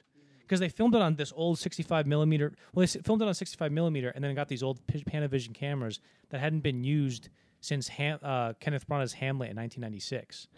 And there are these giant cameras, and Anderson's getting these close-ups on these people's faces and putting the camera right here as this big, loud camera. Anderson talks about how a lot of the times during the production, they'd be filming, and Philip Seymour Hoffman would just go, "You and your fucking cameras," because they were just taking these forever. giant things that were moving around the set. They're almost a distraction of the actors. I mean, I could see that. We'll get to that in Phantom Thread. I watched a thing of him breaking down the different The camera tests, and it blew my mind because, we film on digital, and it's like if you want to add a filter later on, you just go on and add the filter. You have to pick the camera for the filter. I didn't realize that. You change the camera, and it's a whole nother look. Yeah. I mean, I knew it, but I didn't realize it until I saw that, how you have to be sure about it. And also, speaking of the cinematography, this is the first Paul Thomas Anderson movie where Robert Elswit was not the cinematographer. Oh, really? He was the cinematographer for every single Paul Thomas Anderson movie. He won for There'll Be Blood. Mm-hmm. Why was I think it was just scheduling stuff. And also, the one last thing I'll say is there's speaking of Phantom Thread, there's a trend in these particular Paul Thomas Anderson movies, The Master, Inherent Vice, and Phantom Thread, where there's a subjectivity. I guess you can argue it's in Punch Drunk Love too, but it's much more subtle in these movies. There's a subjectivity in the movie where, for example, the way that the processing and the causes methods work in The Master is very, very complicated because you're operating on this very weird, ambiguous frequency in your brain where your brain can just be diluting itself. Like, this woman goes into like this meditation with Lancaster at this fundraising event, and she comes out of it and she goes, "The man in shining armor, was that me?" And he goes, "Yes, you exist on a whole time scale where that's you, and that represents you coming out of your whatever." And to her, that's a real moment. But to me, every night before I go to bed, and my brain starts to get all tired, I see things. That's just my brain randomly doing stuff. What? It's just funny. I don't see things like I'm hallucinating, but you see like weird things. Yeah. And in this, and also when you're putting your mind through extreme situations like they do with the processing in The Master, there's almost this and also telling people that this is going to work. There's a placebo effect that's operating in The Master. There's the scene where Peggy is telling Freddie, "Change my eyes from blue to green or green to blue, and I'll turn them black." And then in the movie, you actually see Peggy's eyes turn black. In reality, her eyes aren't turning black, but Freddie is going through so much processing that his brain is tricking himself into thinking that her eyes are actually black. And that's I don't really know how to put my finger on it, but it's a weird subjective frequency where there's a dissonance between reality and Freddie's perspective that is there in Doc's perspective in reality and Inherent Vice, and also Reynolds' perspective and Phantom Thread. Yeah, and it's interesting too because in real life, it's almost people who find themselves in a situation where they're going to be going through processing like that, where they're in a cultish type of atmosphere, they're usually looking for something like that. Yes. Or their Yes, mind is that's just a great more point. open to it. Yes. So it's easier to placebo them into thinking, making their eyes look black or just feeling like it's working because they want it to work. Yeah. They're convincing themselves at the same time because they're out in the world actively seeking something like that, which is usually what you would see, someone like Freddie, who's going through a lot. Those are the types of people who end up in situations like that, right. cults and stuff. And Paul Thomas Anderson talked about, and that's like part of the genius of picking this movie to take place during this time, is he talks about after the war, a lot of people were looking for something to show them a way in life, whether it was dieting, yoga, Scientology, whatever it was, or some weird cult stuff. And Freddie, of course, is the epitome of that idea of somebody who needs to grasp onto something to find meaning after this crazy war. And that's something that you just brought up, and that was really interesting.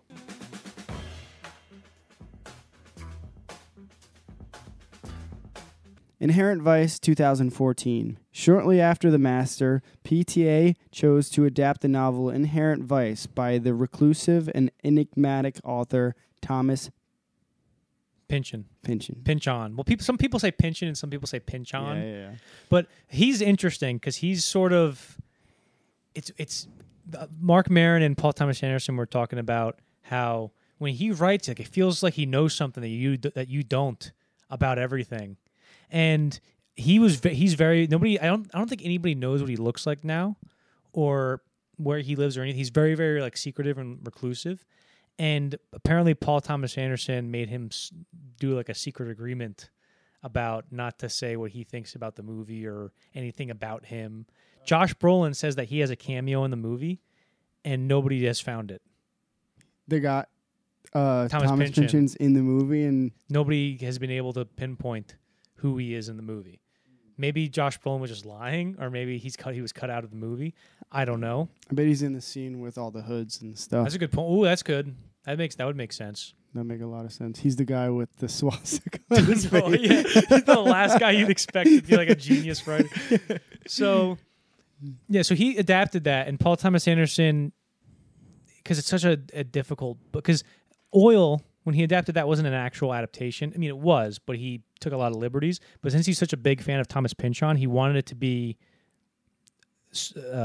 truthful to the source novel. He didn't want to mess it up. Yeah. And his thing was Thomas Pynchon's going to be really hard to get right, but if anybody's going to mess it up, it's going to be me.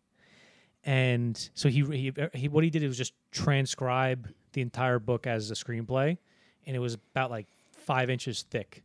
And usually his sister reads the screenplays for feedback, and she just gave it right back to him. He goes, "I'm not reading this. Cut this shit down." Yeah. And he goes, which in reality is actually very good advice. Yeah, this is the first piece of advice. Get rid of 90% of it. Exactly. How do you know how many pages it actually was, though? I would imagine it was probably between the realm of like 300 to 400, maybe 500. Paul Thomas, he has a script that's 600 pages that he says he can't figure it out. He can't figure out how to get it shorter. Oh, okay. Yeah. Of Inherent Vice? No, of just like a secret something. Project. Yeah, that's just a little... Anyway. So reportedly, Robert Downey Jr. was initially cast as the protagonist, Doc Sportello. So apparently he was cast before The Master. Okay. I believe that's true. And also he has a relationship with Robert Downey Jr. because Paul Thomas Anderson has a relationship with Robert Downey Sr., who actually I just spoiled it. But if you can tell me what that purple and pink DVD is behind Danny's head on the top there, if you can tell me what that is, I'll give you a crisp like button on your comment. And so Robert Downey Sr. is in Magnolia. He plays one of the booth guys. And he's also the guy in Boogie Nights who is the record label guy who won't give them the tapes of their... Yeah. And there's a movie called Putney Swope. And you know the scene... I can't believe we didn't talk about that scene in Boogie Nights. The Jesse's Girl with the Rahad Jackson... the guy, the drug dealer guy. Oh, yeah. Why and didn't Mark we talk Wahlberg about just that? spaces out. I mean, we talked about Boogie Nights for so Yeah, long. yeah. Anyway, great scene. And but That's that scene, covered in so many other yeah, things. so many people have talked about that. But the firecracker, this is a known thing too, but I'm Yeah. going to say it. The firecrackers, that movie Putney Swope, I've seen that. There's a scene where these Chinese businessmen walk in, and in the background, one of the Chinese businessmen is just throwing firecrackers at the ground. And Paul Thomas Anderson asked Robert Downey Jr., "Can I just steal that?" And he was like, "Yeah, go for it." And it makes the scene so. John C. Reilly says he still has PTSD from firecrackers from that scene because every time he would jump. Yeah, And yeah. it's, oh my god. Anyway, so Robert Downey Jr. was going to be Doc Sportello, which would have been awesome, but apparently, I don't know exactly how it went down. Also, why did I say apparently? Like apparently, he PTA thought he was too old to play Doc Sportello, so he went back to Joaquin Phoenix, who he used in The Master. Yes. Who they're kind of like the same age though. Yeah, right. I don't know. It doesn't make it much of a difference. I don't know. It's not like he went to a way younger character. Yeah, but also Joaquin. I could see Robert Downey Jr. passing as a younger person than Right. Joaquin Phoenix. Really? It depends on how he's Yeah. portrayed. I honestly though I think Joaquin. I would love to see Robert Downey Jr. do that, but I think Joaquin is probably the best choice, especially for a Paul Thomas Anderson movie like this and The Master, because his physicality is the best.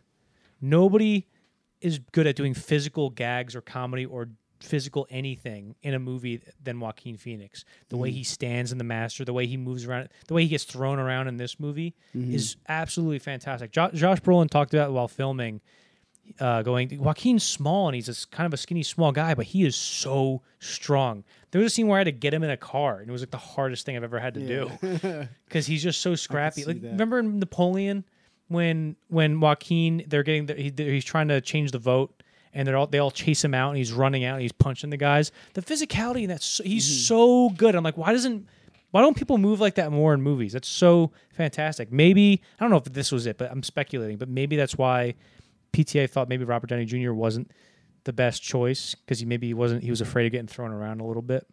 But I don't know. That's my personal opinion. Yeah, I love that scene in Napoleon where he just turns around, he starts to punch over the thing. Yeah, it's so good. It's so little kid, too, Yeah. though. Oh my god. Filming began in May 2013 and was described by the main cast as organized chaos. Yes. A lot of them talked about the freedom they had where since the movie is supposed to be, there's a very sudden cartoonish comedy that it has. And so they would do scenes, like let's say that the moto penakeku, that scene, my favorite scene of the movie. That scene, maybe the first take would be Jozo moto penakeku, and then the next scene moto penakeku, and then they just kept dialing it up and up and up and up and up until they couldn't do it. They couldn't go any bigger, right? And that's probably what was so fun about it for PTA, but maybe confusing for the actors. Like, you really want me to do that? Like Joaquin I'm going to take the picture and scream at it when he sees the picture. And it's so. I think that's really good, and I'll get to my thoughts on Inherent. I'll get to my overall thoughts on Inherent Vice later, but I think things like that, where he takes the thing and screams and then she doesn't really react to that much, right? Yeah, well, the way it's edited is a little weird because she gives him the picture and you see his hand take it, and then like 5 seconds later, it cuts to Joaquin and he's just taking the picture. Well, things like that are when I started realizing, is it actually happening?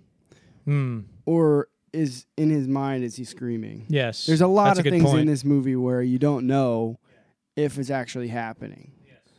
And I think that's one of those points where I started realizing, did he actually just scream, or because she doesn't really react to it, and there's things before that hint to it, but that was one of those moments for me. I'm so curious to hear what you thought about this movie. Can you read the next thing so you can just tell me what you thought?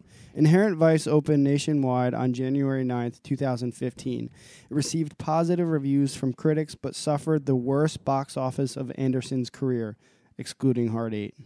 So I'm very curious to hear what you have to say about it. Normally I would go first, but I think it's better to hear someone who has some immediate, unfiltered thoughts about Inherent Vice than maybe just a guy who thinks he's solved it all. Yeah. I really yeah. would not to say that you're an idiot, which you are. Yeah. But I'm so curious to hear. It's hard to give my opinion because I really have, after watching it, I have no idea what happened.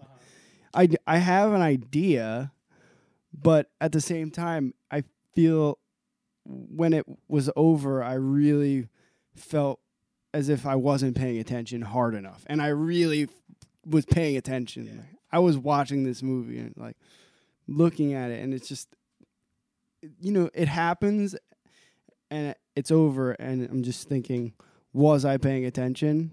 Because there's so many things where it's hard to tell if he's real. Like certain people are real in the movie. Yes. The saxophone player.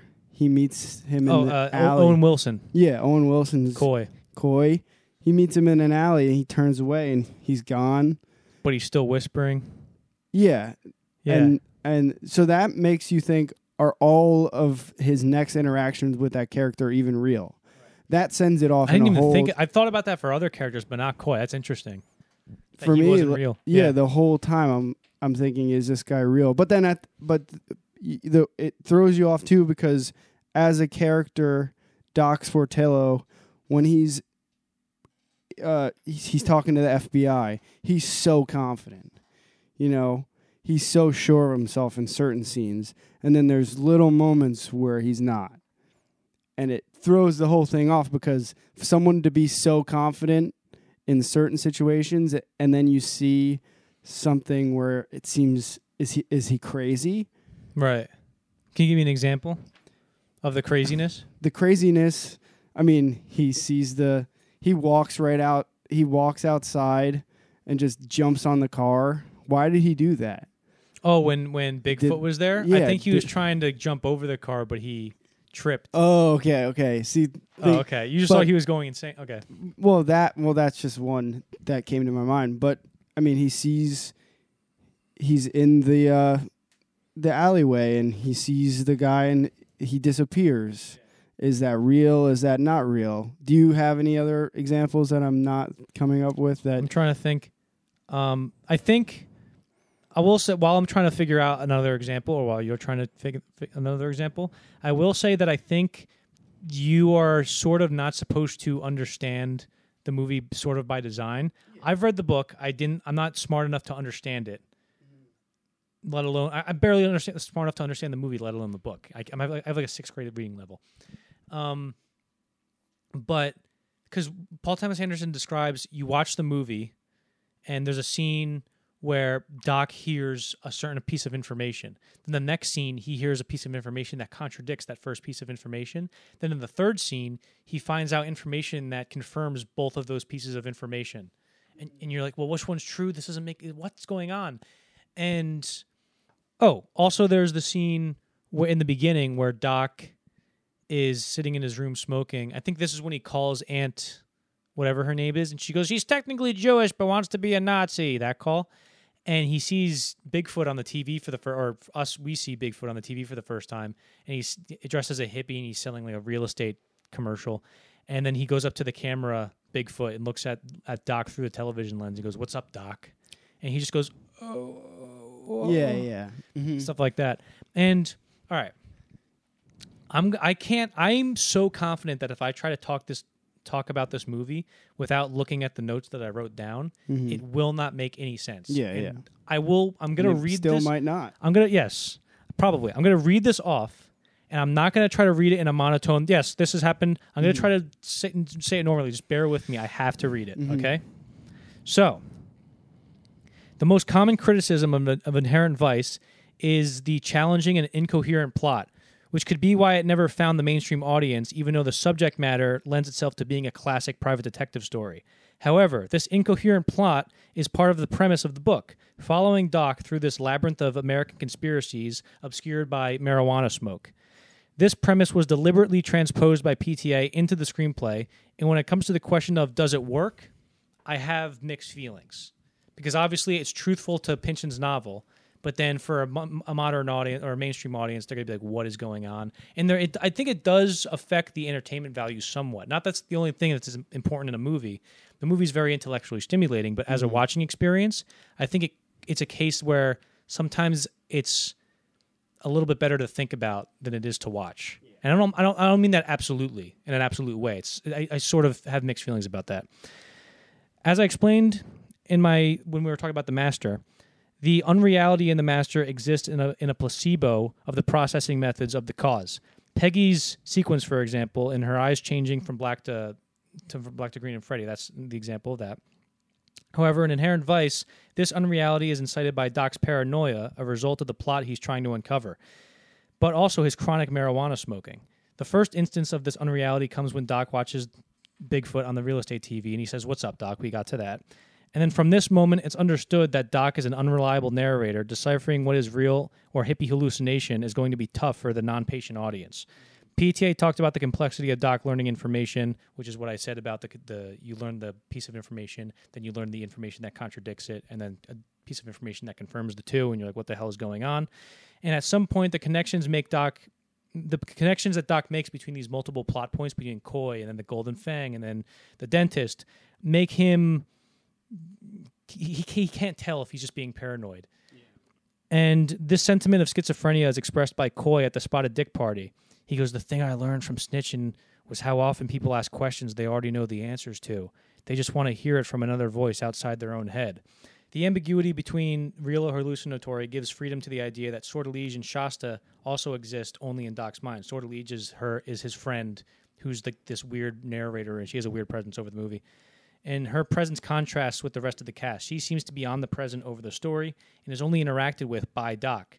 The only time she's brought up by another character in the story is by Shasta in the final scene. Adam Naiman, who wrote that orange book behind Danny, talked about the possibility of this scene taking place in Doc's head. Doc drives at night with his arm around Shasta. The car is surrounded by this weird cloudy haze, which suggests that Doc is taking a trip down memory lane. This is emphasized by Shasta asking Doc, "Remember that day the Ouija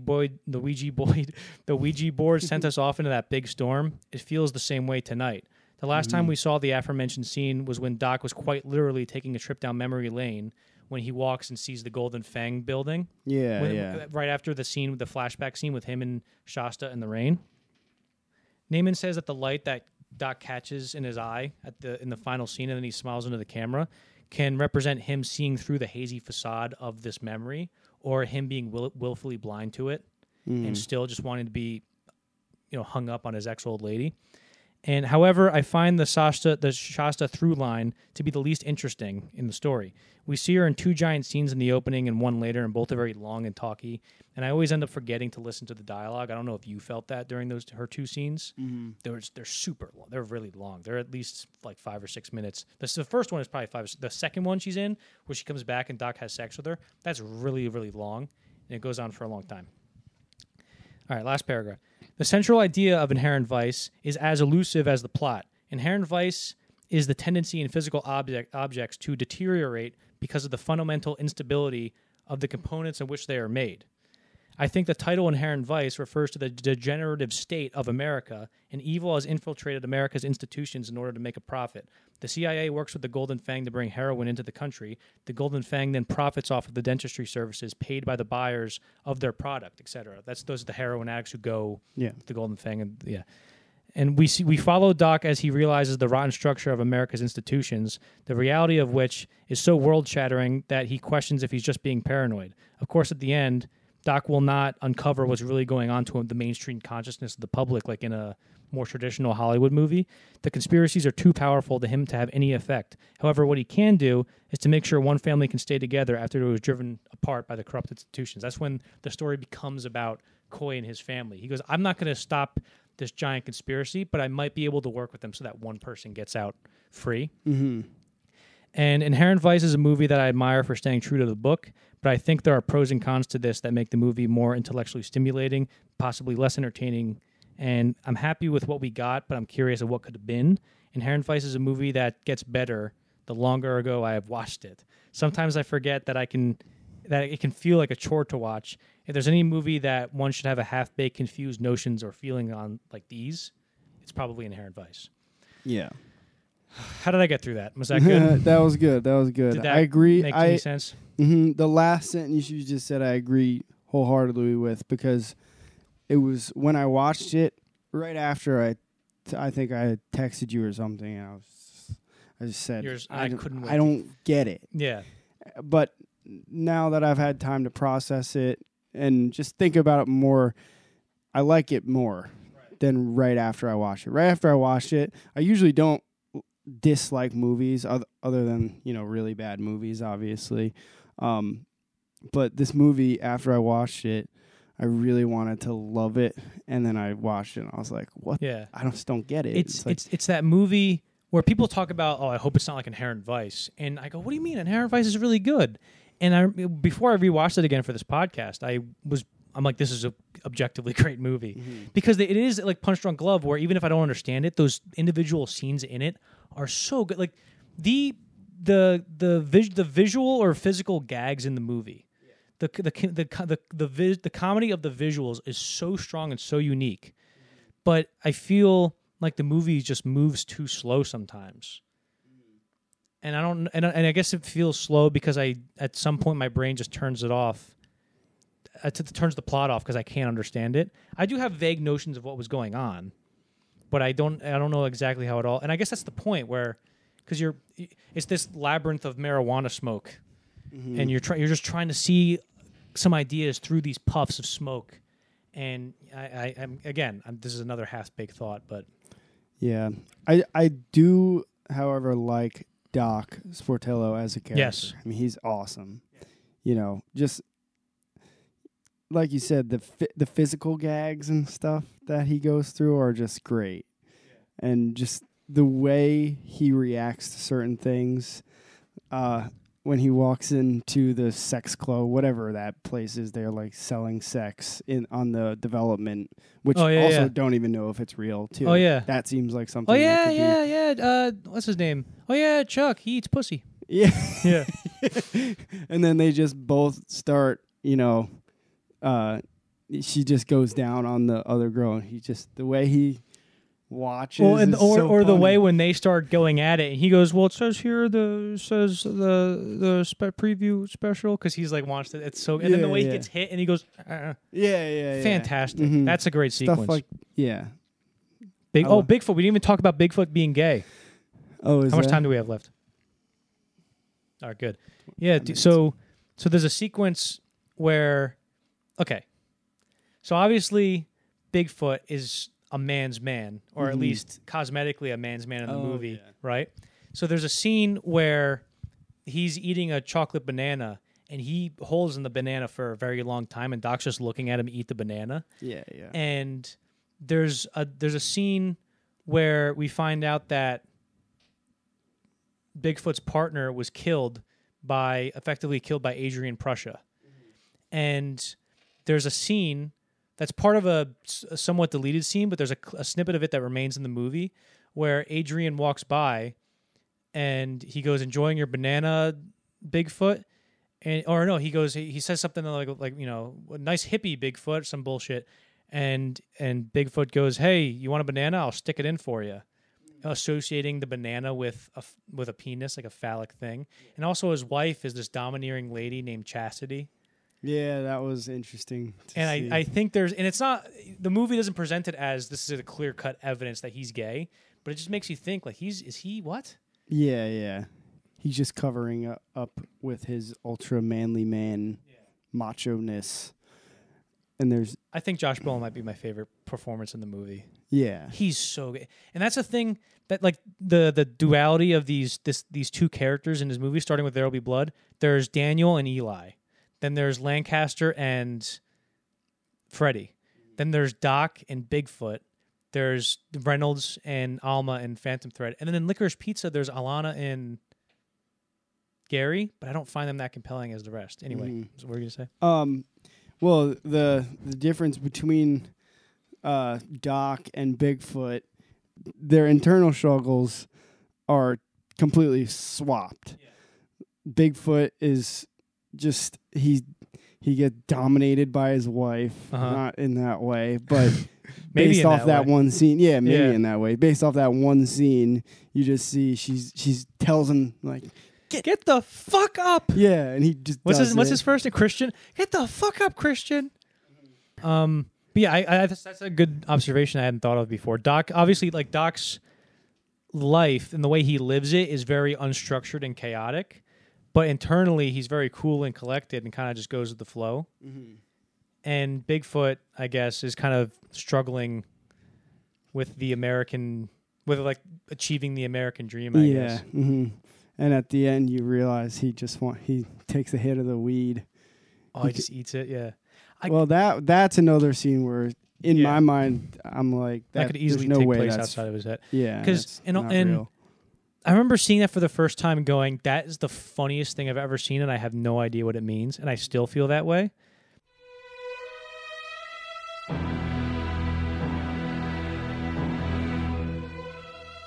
Phantom Thread 2017. The idea for Phantom Thread famously came when Anderson was very sick and his wife, Maya Rudolph, was taking care of him. Anderson noticed the look in her eye that made him think, maybe she wants to keep me like this. Yeah, so he had the idea. That was just such a simple, raw idea, and he didn't have anything else from that. He was like, yeah, this movie started from just man and woman. And then I just had these little extra pieces that came together. And in the writing process, he talked about how he recruited Daniel Day-Lewis and cast him in the lead role very, very early, to the point where he said he should probably have like a co-writing credit, Daniel Day-Lewis, but he doesn't, so it's fine. Don't even worry about it. Shut up. Give me the Oscar. And Daniel Day-Lewis came up with the name Reynolds Woodcock. And Paul Thomas Anderson was talking about how he was eating cereal or eating his breakfast and he choked when he saw that, because he was just the funniest name of all time. And another name they had was something like Arthur Dapple. I remember him saying that. I can't remember where that was.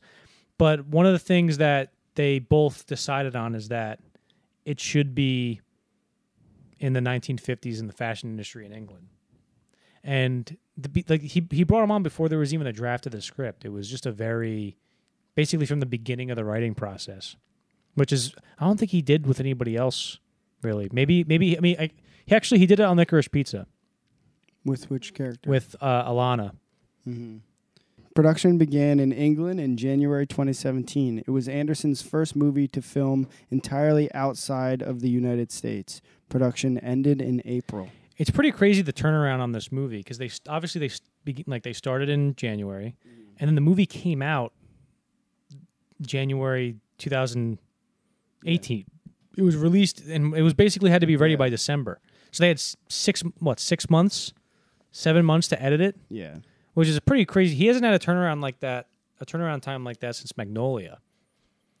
And he said that the production ended in May. On April 26th, that was their last day of filming, and that was the day, I believe, that director Jonathan Demme died, who was a big influence on Paul Thomas Anderson. I mentioned that movie Melvin and Howard when we were talking about The Master. He did that. He also did Something Wild, Silence of the Lambs, and he died that day. He remembers filming the last shot. Right before they filmed the last shot, he learned that Demme died, and then they filmed the last shot, and all he could hear was Jonathan Demme going, "Buddy, you finally finished the movie, dude," because he was always like the nicest guy of all time. Mm-hmm. So that was kind of sad that he recounted. I think the movie's dedicated to him as well. Mm-hmm. Yeah, I think it says. Does it say that at the end? Yeah, it says Johnny's right. Yeah. It was directed to Jonathan Demme. It was dedicated to Jonathan Demme. It was the first of Anderson's film without a credit for a cinematographer. Yes. So I mentioned Robert Elswit wasn't the cinematographer for The Master. He came back for Inherent Vice, and reportedly he said it was like a bad marriage with Anderson and that he didn't have a good time working on that movie. And by the time they came around to Phantom Thread, he just didn't have a cinematographer. The question of who holds the light meter, which is who's the cinematographer, because usually the cinematographer has the light meter. It was Michael Bauman, I believe that was his name, was the main camera operator on Phantom Thread. But it says that Anderson has an uncredited credit as cinematographer. So he was sort of the cinematographer, but he sort of wasn't. So he doesn't get a credit for it. But Robert Elswit goes, "Yeah, I don't know if we're going to work again." Strange. I saw that story. I don't know a lot of details on it. Mm-hmm. All you know is that it didn't really seem to work out after Inherent Vice. Basically. The relationship sort of just soured. Yeah. As will happen if you work on that many movies. Yeah. Like, I give it 7 podcasts until that starts to happen to us. I give it to the end of this one. I give it to the last podcast, you idiot. I give it to this next sentence if you stutter once. Phantom Thread opened nationwide on January 19th, 2018. It was praised by critics and made $48 million worldwide off a $35 million budget. Yes, good. I still like you because you didn't stutter. So this isn't to diminish the quality of the movie, but this is like the first mom movie that Paul Thomas Anderson made where I can show this to my mom. I mentioned she didn't like The Master. She definitely wouldn't like Inherent Vice. But if I show her Phantom Thread, she goes, not a nice movie, but like she would like it, right? And I don't mean that as a dismissive. I think that's good. And it was like a mainstream movie. It was nominated. It was an awards darling like There Will Be Blood was that we mentioned before. Mm-hmm. So I guess he has 2 of those. And I talked about in Inherent Vice and The Master, that unreality we talked about. And there isn't that the unreality in this isn't so much. It's not the placebo effect of The Master, and it's not the paranoia of being high on weed, and there's all these corporate weird conspiracies going on. But in this, it's the unreality comes from, or the subjective effect of it comes from Reynolds's super sensitive irritability and OCD. So the first example of this is I remember seeing this this is actually the first Paul Thomas Anderson movie I saw in the theater. Oh wow! I saw this with Robbie Deardle. It was like midnight, and it was in the middle of January. We got out. It was like 2 a.m. It was so cold outside. Oh, I bet. And I remember not understanding the movie, but then I watched it a few more times, and I liked it. So the first scene comes when we see Reynolds eating breakfast with this woman named Joanna, and she goes, Reynolds, try these. And it's like this pastry. And he goes, what did I say, Joanna? No more stodgy things. And she goes, I feel like I can't get through to you. And he just kind of ignores her and goes, I can't start the day with a confrontation, and then the rest of the day will be all wrong. And then basically then the next scene, Cyril's like, should I get rid of Joanna? He's like, yeah. So he doesn't even confront his own lovers. Yeah. But then he meets Alma, and they have their own thing. They go on a few dates, and then after the first night they have sex, I believe it's the first night they have sex, she comes down and kisses Reynolds while he's drawing during breakfast, and then she sits down and goes, good morning, everybody, and then she starts scraping butter on her bread and pouring coffee, and it's so loud. Like, it's abnormally loud. And at first, you're like, that's not that loud. But actually, it's funny, but then some of the some reactions like my parents had were like, that's not that loud. And then once they start talking, and he goes, Alma, can you stop making so much noise? And then she goes, I'm not making noise. And then she keeps buttering her bread. Then the sound is normal. It's at a normal volume. And I think that, it's very subtle, but I think that is Reynolds' perspective of how he actually hears it. Because if that is actually how loud she was, that's crazy. That's super loud. But that's not actually how it's just skewed from Reynolds' perspective. It's sort of the same thing in Punch Drunk Love, where the world around Barry doesn't make sense because he's very socially awkward and anxious, and he doesn't understand it. But with this, it's just an exaggeration of things going on around him. The same thing happens in maybe the funniest scene in the movie to me, where it's after they get married and they go to their honeymoon in the Alps, and she's eating like porridge or oatmeal or something, and she's using her teeth to get it so she doesn't mess up her lipstick, but she's slurping, and you just see and they just got married, right? Yeah. And Reynolds does maybe the best piece of acting in the movie. Reynolds does this. He like huffs and puffs, and he's like, you could tell that he's regretting marrying her. He just goes, yeah. It's excellent. I think it's hilarious. But I don't think that she's actually slurping in that scene, because on their first date, she eats that custard sauce shit in the same manner, where has her teeth to not mess up her lipstick, but there's no slurping. And he's watching her very closely, and there's no slurping. But now they're slurping because his OCD is getting triggered, right? And then another scene which doesn't have as much evidence as those two instances do of being, I guess, exaggerations by Reynolds' OCD or irritability, comes when they're playing backgammon at that party. Thrown by Henrietta, and we see her shake the thing for like 10 seconds, And he goes, I think they're good, well, and shaken now, idiot. He didn't say idiot. I added that. And she goes, whatever. And she rolls him. It's there's no evidence to suggest otherwise, but I think it's possible that Reynolds also, she was only shaking it for like 2 seconds. And Reynolds was like, come on, let's go. Yeah. That, all the things that you just said about Reynolds is one of the reasons why I didn't like him as a character. Really? Didn't like him at all? No, I like. Oh, okay. I know he's an excellent character, but he's very unredeemable. He has very unredeemable qualities about him that, he's narcissistic, for sure. I'm no doctor, but he's very self-centered, and he gaslights all the women in the movie, basically. Alma mostly, obviously. But it's interesting because the person who sticks with him the most is Alma, and she can handle it the most, Right. by far. Well, you were telling me there were basically, you're watching two toxic people agree to a toxic relationship. Yeah. That they make work. Mm-hmm, that's a full manifestation of a incredibly toxic relationship. Right. But also, do you think it could just be not a microcosm, but maybe a metaphor or symbolism for just what it takes to make any relationship work like that? Like you have to die a little bit or give a piece of yourself. Yeah. Have you considered the fact that you're dead wrong? Yeah, what the heck? No, I mean, I do think that there are parts of that are true, but I mean, to the extent where you're accepting that your partner is poisoning you. Yeah. It's interesting because what I said about how he exaggerates these banal things, he also does that with these very petty situations where there's a scene where, what's her name? Alma comes into the breakfast room and she says hi to Cyril, and Cyril smiles, and then you see Cyril's face go white like she's about to tell Reynolds that somebody just died. Mm-hmm. And then she goes, there's a good chance that Barbara Rose will invite you to her wedding.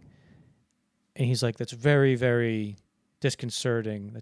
It's entirely too much for breakfast or whatever. Yeah, I wish you had waited to tell me that. So funny. There's another scene where with the scene when she throws the surprise for him, and he goes, I'm eating. He goes, you know very well that I prefer my asparagus with oil and salt.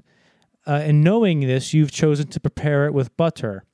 And right now, I'm just admiring my own gallantry for eating this dish the way you've prepared it. Do you have a gun? Are you here to kill me? Are you here to ruin my evening and quite possibly my entire life? Yeah. The most insane things to say. The last thing I'll say is that when he goes, there's an air of quiet death in this house, and I do not like the way it smells. The most dramatic, petty bullshit, and it's hilarious. But at the same time, we can laugh at him at things like that, but then we can also laugh with him in other scenes. We also can get angry with him. We can also understand him and how much of a psycho he is about these dresses. There's a shot during the first fashion show where he's getting everybody ready backstage, and then he looks through the peephole of the door, and PTA takes a shot right out of Psycho by Hitchcock, where he looks through the door, and an audience in the know of what that shot is can be suggesting that, oh, he's a psycho about his dresses. But then you also cry with him when he gets sick for the first time, when he gets poisoned for the first time, and he sees the vision of his mother. And he goes, are you here? Are you always here? He's an incredibly complex character. That's very hard to do, to laugh at a character but also cry with him. Mm-hmm. That's very, very complicated. What did you sense or get from allusions to Alma's backstory? Or what her deal is? Honestly, that's something I haven't put much thought into, but judging by the fact that she's sort of willing to just leave and go with him, there must not be much holding her, And in terms of how comfortable she seems in some of the situations that he puts her in, almost immediately, he's already measuring her and then Cyril shows up and is just, he doesn't say, hey, this is my sister. He's like, all of a sudden they're on a date, and all of a sudden all of a sudden he's just working. And yeah, but in terms of her Alma's background, I got the sense that there must not have been much holding her, because I don't know if there's much mention of her family in general. There's one hint that we get that suggests her backstory, and I think there was also a scene where they kind of explained it a little bit and they cut it out. I've read the script, but I forget if it's in the script. And there's a scene where Barbara Rose and her husband from the Dominican Republic, there's like a press conference before their wedding. And one of the reporters asks the husband, "What did you do?" Or "Barbara, what did you do?" Blah, blah, blah, for business. And somebody suggests selling visas to the Jews. And all of a sudden, the movie cuts to Alma in a close-up, and she gives like a reaction. And she's not the main subject or character in that scene. We didn't even know she was in that scene, I'm pretty sure, until that shot.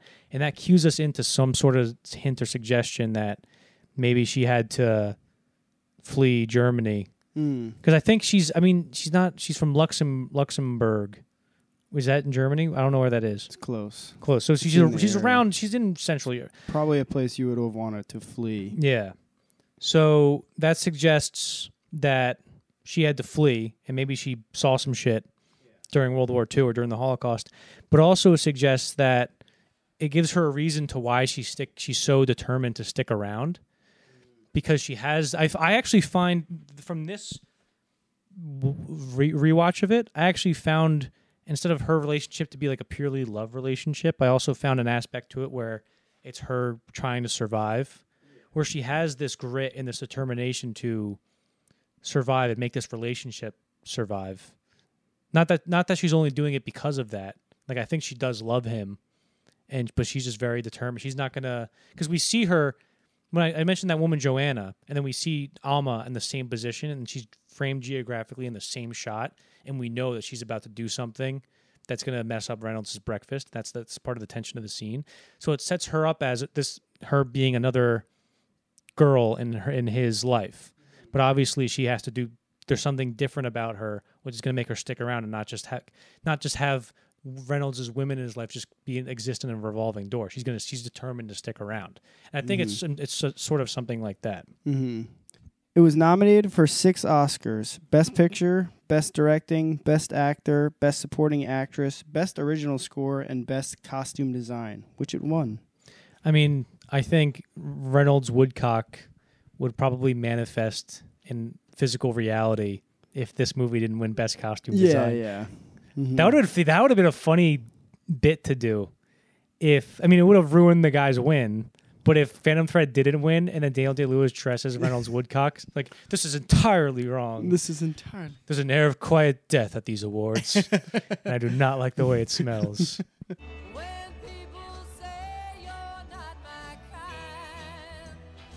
Licorice Pizza 2021. The genesis of Licorice Pizza seemed to have come from a few different sources, but the movie is primarily based on the teenage years of movie producer Gary Goetzman. You went to Getz Middle School, and you called it Goetzman? Licorice Pizza. No, I'm keeping that in. We're keeping that in. Anyway, so obviously Gary Goetzman Paul Thomas Anderson was friends with him, and he would always tell him stories. Out of the blue, he'd just go, "Hey, did I ever tell you the time I got arrested for murder?" And he goes, "What?" And then there was a lot of stories that informed Licorice Pizza. But also another thing that started the kernel of the idea for Paul Thomas Anderson was this woman, Alana Haim, who's part of a band that he does music videos for. And he just knew that he wanted to put her in the movie or in a movie. And then the other idea was Paul Thomas Anderson was walking around his neighborhood. I think he just moved to another neighborhood, or he just happened to be walking by. And he saw this younger kid, maybe 14 or whatever, trying to convince this older girl to go out with him. And he was just thinking, it was sort of like similar to the genesis of the idea for Phantom Thread. And he just pictured a younger boy and an older girl. And he just went, what if the older girl just went out said yes and decided to go out with him? And then those 3 ideas he basically morphed into Licorice Pizza. Mm-hmm. Mm-hmm. After Anderson wrote producer John Peters into the script, he met with Peters to ask for his blessing. Yeah, so John Peters was a famous movie producer, and he originally started out as a hairdresser. And he was, I don't know if he was married, but he was dating Barbara Streisand for a time, and he was the producer behind A Star Is Born, not the new one that came out with Bradley Cooper, but the previous one. And so Anderson goes to, and in the script, he wrote him as this crazy maniac, which I guess he may have been. John Peters was on Rogan, and I never met the guy, but it seemed like everything that Rogan talked about, he'd be like, yeah, so when UFC started, it was pretty crazy. And then John Peters goes, yeah, we started that. Oh, What do you mean we? I don't know a lot about this guy. Maybe he did, but he seemed very, vain, I guess. I don't know the right word. I'm sure he's a nice guy. Anyway, so Paul Thomas Anderson goes to his house and goes, look, here's this. He goes, I don't want to read the script. Just tell me what it's about. So he tells him. And then he tells him about the scene where Bradley Cooper goes, if you fuck up my house, I'm going to kill you. Is that your brother? Yeah, I'll fucking choke your brother out in front of you if you fuck up my house. Yeah. And while he was describing that scene, he saw the light in John Peters' eyes go out. And he goes, what do you think? And he goes, this girl that he's with, how old is she? He's like in her 20s or whatever. And he goes, what is she, attractive? He goes, yeah, she's beautiful. And he goes, I don't know if I would yell at her. I would try to fuck her. And he goes, actually, that's a better idea. So he said, okay. So then they talked. And then as he was going out the door, John Peters goes, also, you got to do one more favor for me. And he goes, what's that? He goes, you got to get my pickup line in there. And he goes, what's that? He goes, I would go up to a girl and I would just ask, do you like peanut butter sandwiches? And he goes, that would work? And he goes, yeah, it would work. They'd laugh and we start talking. So he puts it in the movie when those two tennis girls walk by when Alana's sitting on the pavement. So... Yeah, yes. that's like iconic. I remember seeing that. Yeah, don't try it in real life. It doesn't work. You would know. Anderson saw hundreds of actors auditioning for the role of Gary, but couldn't find an actor that felt right for the part. You said Gary with such disdain. Hundreds of actors for the role of Gary. Gary. So he saw all these directors and he goes, some of them were great, but there was something missing, some real charisma rather than this charisma that they're acting, And he goes, so then I went to Cooper Hoffman, who I had known since he was born, since he was a day old, and I asked him to read the script, and he kind of knew what was going on. Do you know what Cooper Hoffman is? I guess the kid in the movie? Yeah. I don't know him. He's Philip Seymour Hoffman's son. Oh my God! I didn't even put that together. Yeah. Wow. Yeah. Was he an actor before that? No. The only time he acted would be in home movies that Paul would make with his kids and I guess Hoffman's kids. Mm-hmm. There was a movie they made where Mission Impossible Fallout came out, and they all saw that, and they were like, "This is awesome." So they filmed a fight scene where Cooper falls off a cliff. Oh, that's so good. And so Cooper read for it, and Cooper goes, "Are you going to put me in this movie?" And he goes, "Just read the script. Just don't even worry about it." And then he had Cooper and Alana just read through the script and go through the script together, and had them walk around different parts of town and do some scenes. And then he eventually cast 2 leads in his movie, people who have never acted before. That's nuts. It's insane. Has he done any other roles since then, or he just recently got a part in a big movie. I have to look it okay. up, but I forget. Mm-hmm. It's funny that he goes, "Are you gonna put me in this? Like, I know I'm gonna be a good, my dad is." Well, yeah. You know who my dad is, dude? But it is because when you watch the movie, you don't get the sense that neither of them have acted before. No, it's very that's obviously something that's impressive to me. Mm-hmm. But I listened to some things about him talking about them as actors, and it seemed as though they had a lot of time to prepare. Yeah. They were together practicing or rehearsing, you would call it. Practicing, rehearsing, doesn't matter, for the movie for a really long time. And then COVID hit, so the movie was delayed from May 2020. Filming was delayed from May 2020 to August 2020. So that gave them an extra, you do the math, months to rehearse their lines. And he made them recite, because he told them, one of the big things he talked about was, look, you guys are young, especially Cooper. He's like, I think he was like 15 at the time, maybe. And he goes, you're young. So right now, you're going to put off figuring out the scenes and figuring out the script until maybe the night before. that seems like a good idea now, but you are going to be so tired at the end of every day that you will not have time to do it. Please memorize everything now, and then you'll know what to do when the time comes. And he was like, it's just that, like, when's the last time you ate? Are you getting tired? Okay, Cooper wakes up at 11. He's cranky in the morning, so try to get his scenes later in the day. Stuff like that. It was very practical stuff like that. Yeah. Filming the movie, when I hear Anderson talk about it, seems like it was just. I do think it. We'll get into this in a later review, but I do think it's a little bit too not esoteric, but too personal to the point where the point of it may be lost on a mainstream audience or somebody who's outside of that personality or whatever, because it feels like a giant home movie. And the way they filmed it is basically people's kids were in it, and it was during COVID, so they kind of had to scramble a little bit. The budget was inflated a little. But after every day they would go to Anderson's house and project dailies on film, and everybody would watch dailies. That's cool. And his kids would just watch, and everybody would hang out. It seems like a cool time. Yeah. So, Licorice Pizza was released nationwide on Christmas 2021 and received positive reviews from critics and ultimately poor box office, earning $33 million worldwide off a $40 million budget. Yeah, I like Licorice Pizza, but it really made me yearn for Paul Thomas Anderson to do something more commercial. Not even commercial. Like, I don't want him to do a $200 million movie. I still want him to be Paul Thomas Anderson, but I want him to make something closer to Boogie Nights, There Will Be Blood, and Phantom Thread. I do think movies like Inherent Vice and The Master are interesting, but I like the bonus. I like people operating. We talked about this with Kubrick. I like people operating or directors operating to be able to do very intellectual things with movies and push the genre while also appealing to the mainstream audience. It's a very hard thing to do. And he's done it before.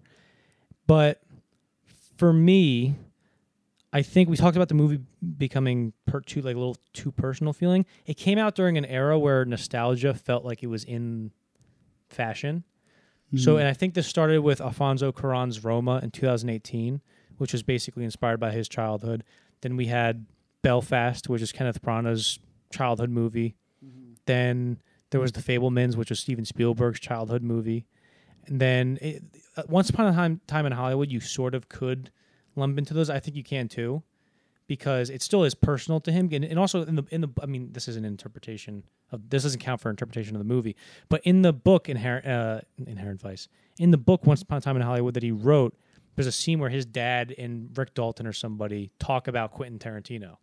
And I think Licorice Pizza also can fall under that category of these personal director nostalgia movies, because obviously in 1973 is when the movie takes place, or around there, and Anderson's 3 when that happens, so he didn't live through these events, but the events seem very personal enough to him where it feels nostalgic. And I think that era in movies that I think is hopefully over is, I think it was kind of hit and miss. Like something like Once Upon a Time in Hollywood was a hit. Roma was a hit critically, but mainstream audiences, whatever. Belfast, same thing. Fabelmans, it bombed, sort of the same thing. Other nostalgia things you can say would be like No Way Home, Spider-Man No Way Home, but then you have other things that Marvel's done with nostalgia that just feel really cheap. Yeah. They've done a lot with nostalgia. I think the problem with Licorice Pizza is like I said earlier, I don't find Alana and Gary that compelling as lead characters. The only thing I really find interesting in Gary and Alana's relationship is the rift in their age difference. So, like, when they first meet, obviously Gary really wants to date Alana, and Alana's sort of apprehensive, but she's, maybe I'll, whatever. She's kind of flirting with him a little bit. And then they go on the plane because Gary has to go to some event for an acting thing, but he needs an adult chaperone, so he asks Alana to go. And they go on the plane, and Gary's very flirtatious. And then Lance shows up, and Lance is somebody who's probably closer to being as old as she is than Gary is to Lance. And she decides to go with Lance. She prefers the prospect of somebody her own age. Gary does the same thing when that girl Sue Pomerantz, who's at Gary's age, shows up, And suddenly, when Gary and Alana were very flirty and stuff, all of a sudden Sue Pomerantz shows up, and Gary's like, "Oh no, Alana's just my babysitter. Shut up! Don't even worry about her. She's dumb." And so that's very interesting, and that spawns a lot of conflict in their relationship. But also, after their big business boom with the waterbeds, and after the scene I just described when Gary hooks up with Sue Pomerantz, they're sitting at a diner. And this also highlights their difference in priorities as a teenager and an adult. So Alana's reading the actual newspaper, and Gary's reading like the porno version of the newspaper. And then on the TV, Richard Nixon shows up and goes, we're just going to have to not have oil for a while. We're just going to have to cut down and whatever. And Alana goes, Gary, are you hearing this? And he goes, what? No, oh, yeah, crazy oil embargo. And she goes, do you know what this means? And he goes, no. And she goes, we're like, we can't sell our water beds anymore. It's an oil embargo. He goes, they're not made of oil. I thought they were made of rubber or something. He goes, that's oil, dipshit. And so it speaks to her. She's at that age where she has that Jesus complex that everybody has, where I'm young and I'm going to save the world. And he's still ignorant and doesn't care. I just want to hustle as a little kid. But then this starts the best sequence of the movie, I think. And part of me wishes it's easy to look at a movie and go, that should have been the whole thing, to point at the best thing and go make it the whole thing. Yeah. But it's the sequence where there's the oil embargo, and we're watching this semi-apocalyptic LA where everybody's off the streets and there's all the cars don't have any gas and nobody's driving around. And the rules, now it's period LA, but the rules are different. We haven't seen anything like this before in a movie. And they go to John Peters' house. John Peters goes, I'm going to choke your brother out in front of you if you mess up my house. And then they do that whole thing of John Peters is super scary. I'll get to that later. John Peters is super scary, and they drop him off at the gas station, and then they go back, they beat up his car, then the truck runs out of gas.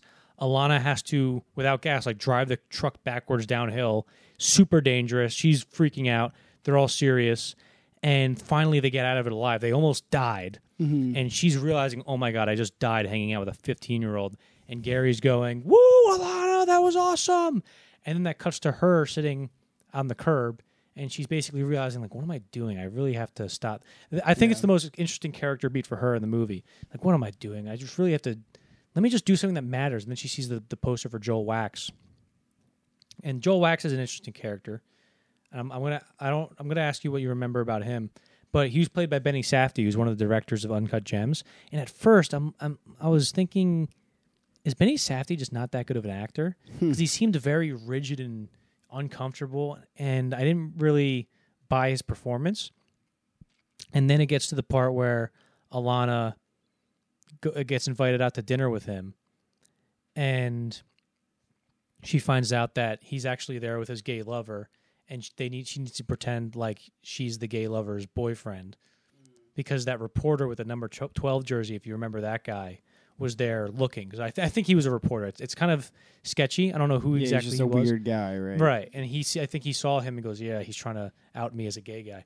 So Alana goes and brings the guy home.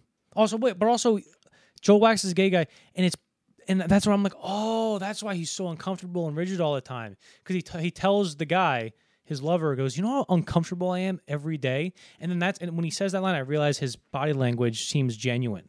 Yeah. Whereas he's finally able to just be a person, you know?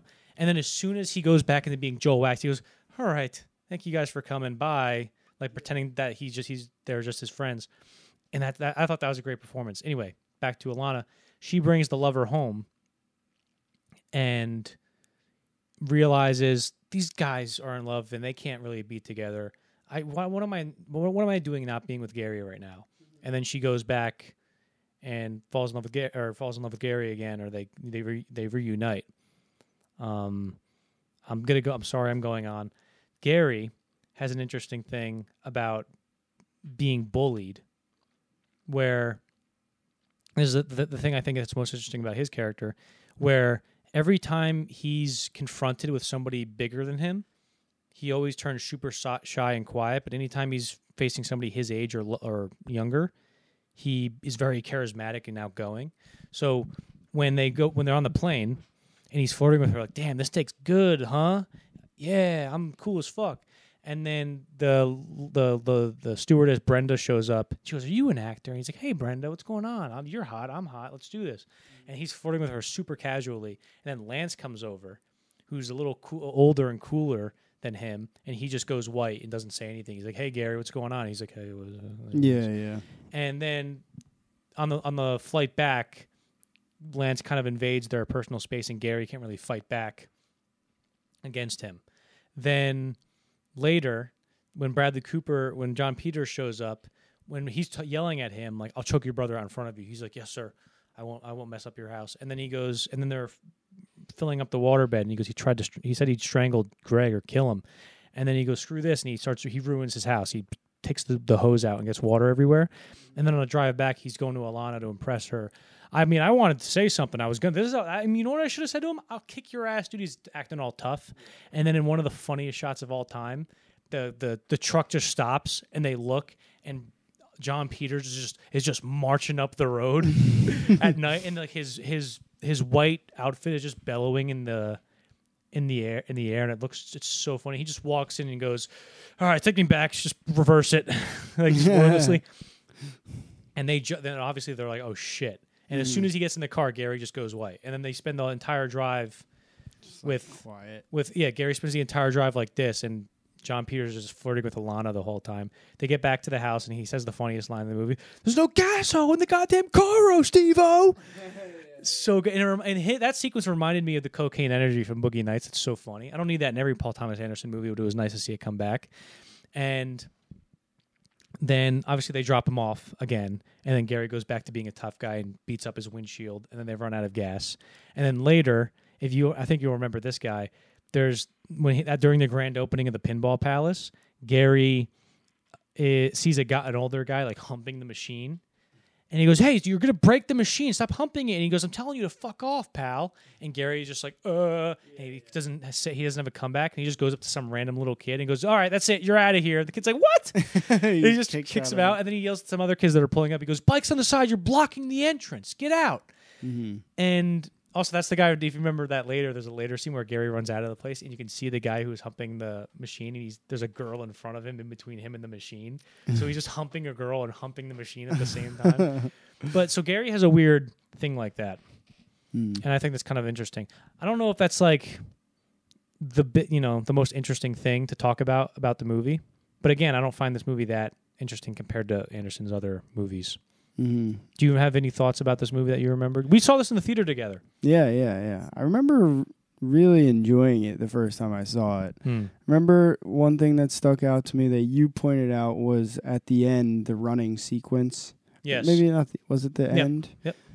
What was it about that was so interesting? Was it when they were coming back together at the end and they cut to their respective moments of when they showed some genuine care for each other? Uh-huh. Yeah. Mm-hmm. That was good. Yeah, that was good. It just seems like you said, nostalgia driven. Mm-hmm. It's like a love letter to that area from Paul Thomas Anderson. Like he's talking or he's pointing out some certain aspects that he liked about where he grew up.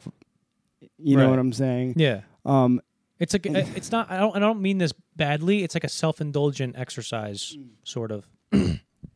I did think it was interesting. I remember watching it and thinking, Gary is his name. You said. I remember watching it and thinking, Gary is interesting in the way that he's so young and making big money moves that he's making. Yeah. You know. Well, that goes back to the contrast in him and Alana's personalities. Because I mentioned, obviously Alana's older and stuff, but there is an aspect to them where Gary is older for his age and Alana is younger for her age. And let's say she's 25.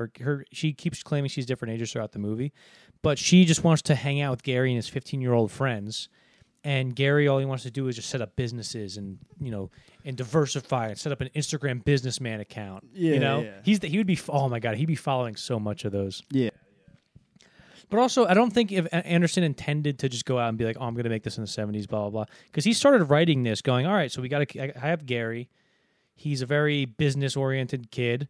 all right, so what can a kid do this day in age? He starts a YouTube channel. He's like, well, that's not very entertaining for a movie. Just a kid doing a YouTube channel. Yeah. So then he's like, shit, am I going to have to do another period piece? Because he's done like 6 in a row.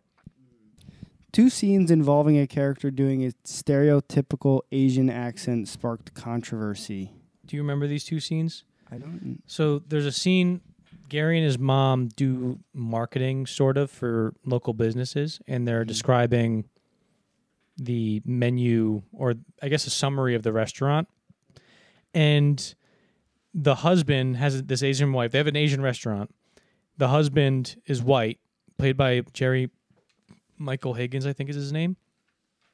And the wife is Asian.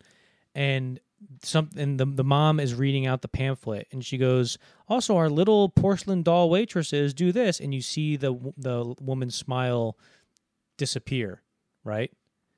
And then John Michael Higgins and the mom talk about the menu, and then I'm not going to do the accent because I would like to keep continuing to do this podcast. Yeah. But he does an Asian accent to her, and then she says something back, and then he goes, yeah, we don't like the porcelain doll thing, but then everything else is good.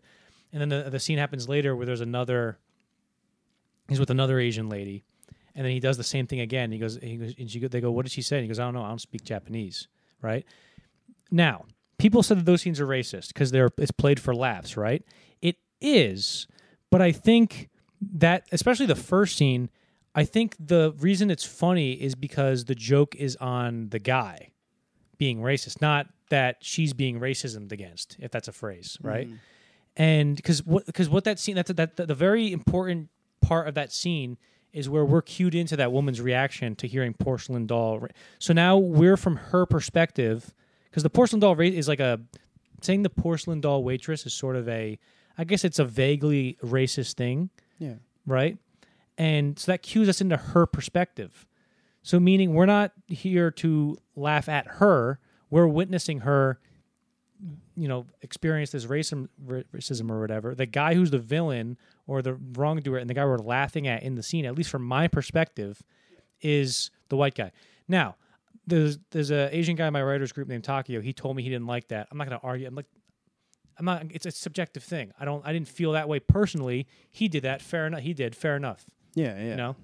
But that's just my opinion on it. People were calling for the movie to not be nominated, but I think there was like an Asian organization, like the Network for Asian Actors, something like that.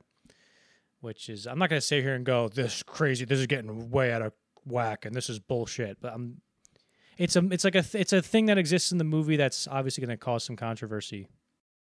So I guess that finishes the dossier on Paul. Dan, you ignorant slut. What? There's one more movie we need to talk about. Which is the untitled Paul Thomas Anderson movie that is currently in production as of January 27th, 2024. Damn. It started shooting 6 days ago. It's described, the budget's $100 million, which is Anderson's biggest budget by a factor of like 2.5, if you don't adjust for inflation. And it was described as his most commercial movie yet. Ooh. Remember I said Licorice Pizza gave me a desire to want to see it more commercial. This is interesting. Do you know anything about this? No. Leonardo DiCaprio is going to star. Oh, no, yeah. Okay, yeah. Sean Penn, Regina Hall, and they started filming. There was nobody knows anything about the plot. People were speculating that it could be Vineland, which is another Thomas Pynchon novel, and people are saying maybe because it is contemporary. It's going to be his first contemporary movie since Punch Drunk Love. And people were speculating that it could be Vineland. Vineland takes place in like the Reagan era, 1980s U.S. of A. I don't know why I said U.S. of A like that. Weird. But people are speculating that he's going to translate it or transpose it to modern day America. I don't know. I said it's something more commercial. Inherent Vice wasn't very commercial. I've never read Vineland. Maybe it would be more commercial. Or maybe it's an entirely original screenplay that he wrote. I don't know. But I saw there was somewhere in Eureka, California, where they're filming where I guess it has a lot of high plains and some mountains in the background. It's very foggy. Somebody took a video recently of them shooting the movie at like a small airport. And there's a black helicopter and what looks like government vehicles. So I don't know what kind of people are speculating that it could be sort of like a political comedy. Jesus Christ. It's 1:00 right now. We're dead tired. Yeah. A political comedy about maybe the drug trade in around that area. I don't know, but it's very interesting. That's all the details we know for now. Or what if it's about UFO documents? Ooh, deep cut for people who know what that is a reference to. How about this? I want to know more about this movie, and I'm sure you do. So people from the future who know the details about this movie, can you please comment and tell us what is going on and what the plot is and what the title is going to be, and also if it's good or if you've seen it or not, and how many Oscars it won, and also send us a copy. Yes. Yeah. Was this a good one? Let us know. Who would you like to see us do next? Not sexually. You can't say, you just say that. What do you mean? I have to clarify. I think they know. All right. Thanks for watching. Really, if you're here, holy shit! Thanks for watching. Here to go. We know there's some of you out there apparently watching, which we really, really appreciate it. Thank you to everybody who watched the Stanley Kubrick episode, and we will see you in the next one, which is we don't know yet. Stay tuned. Bye. Thank you. Cheers. Cheers.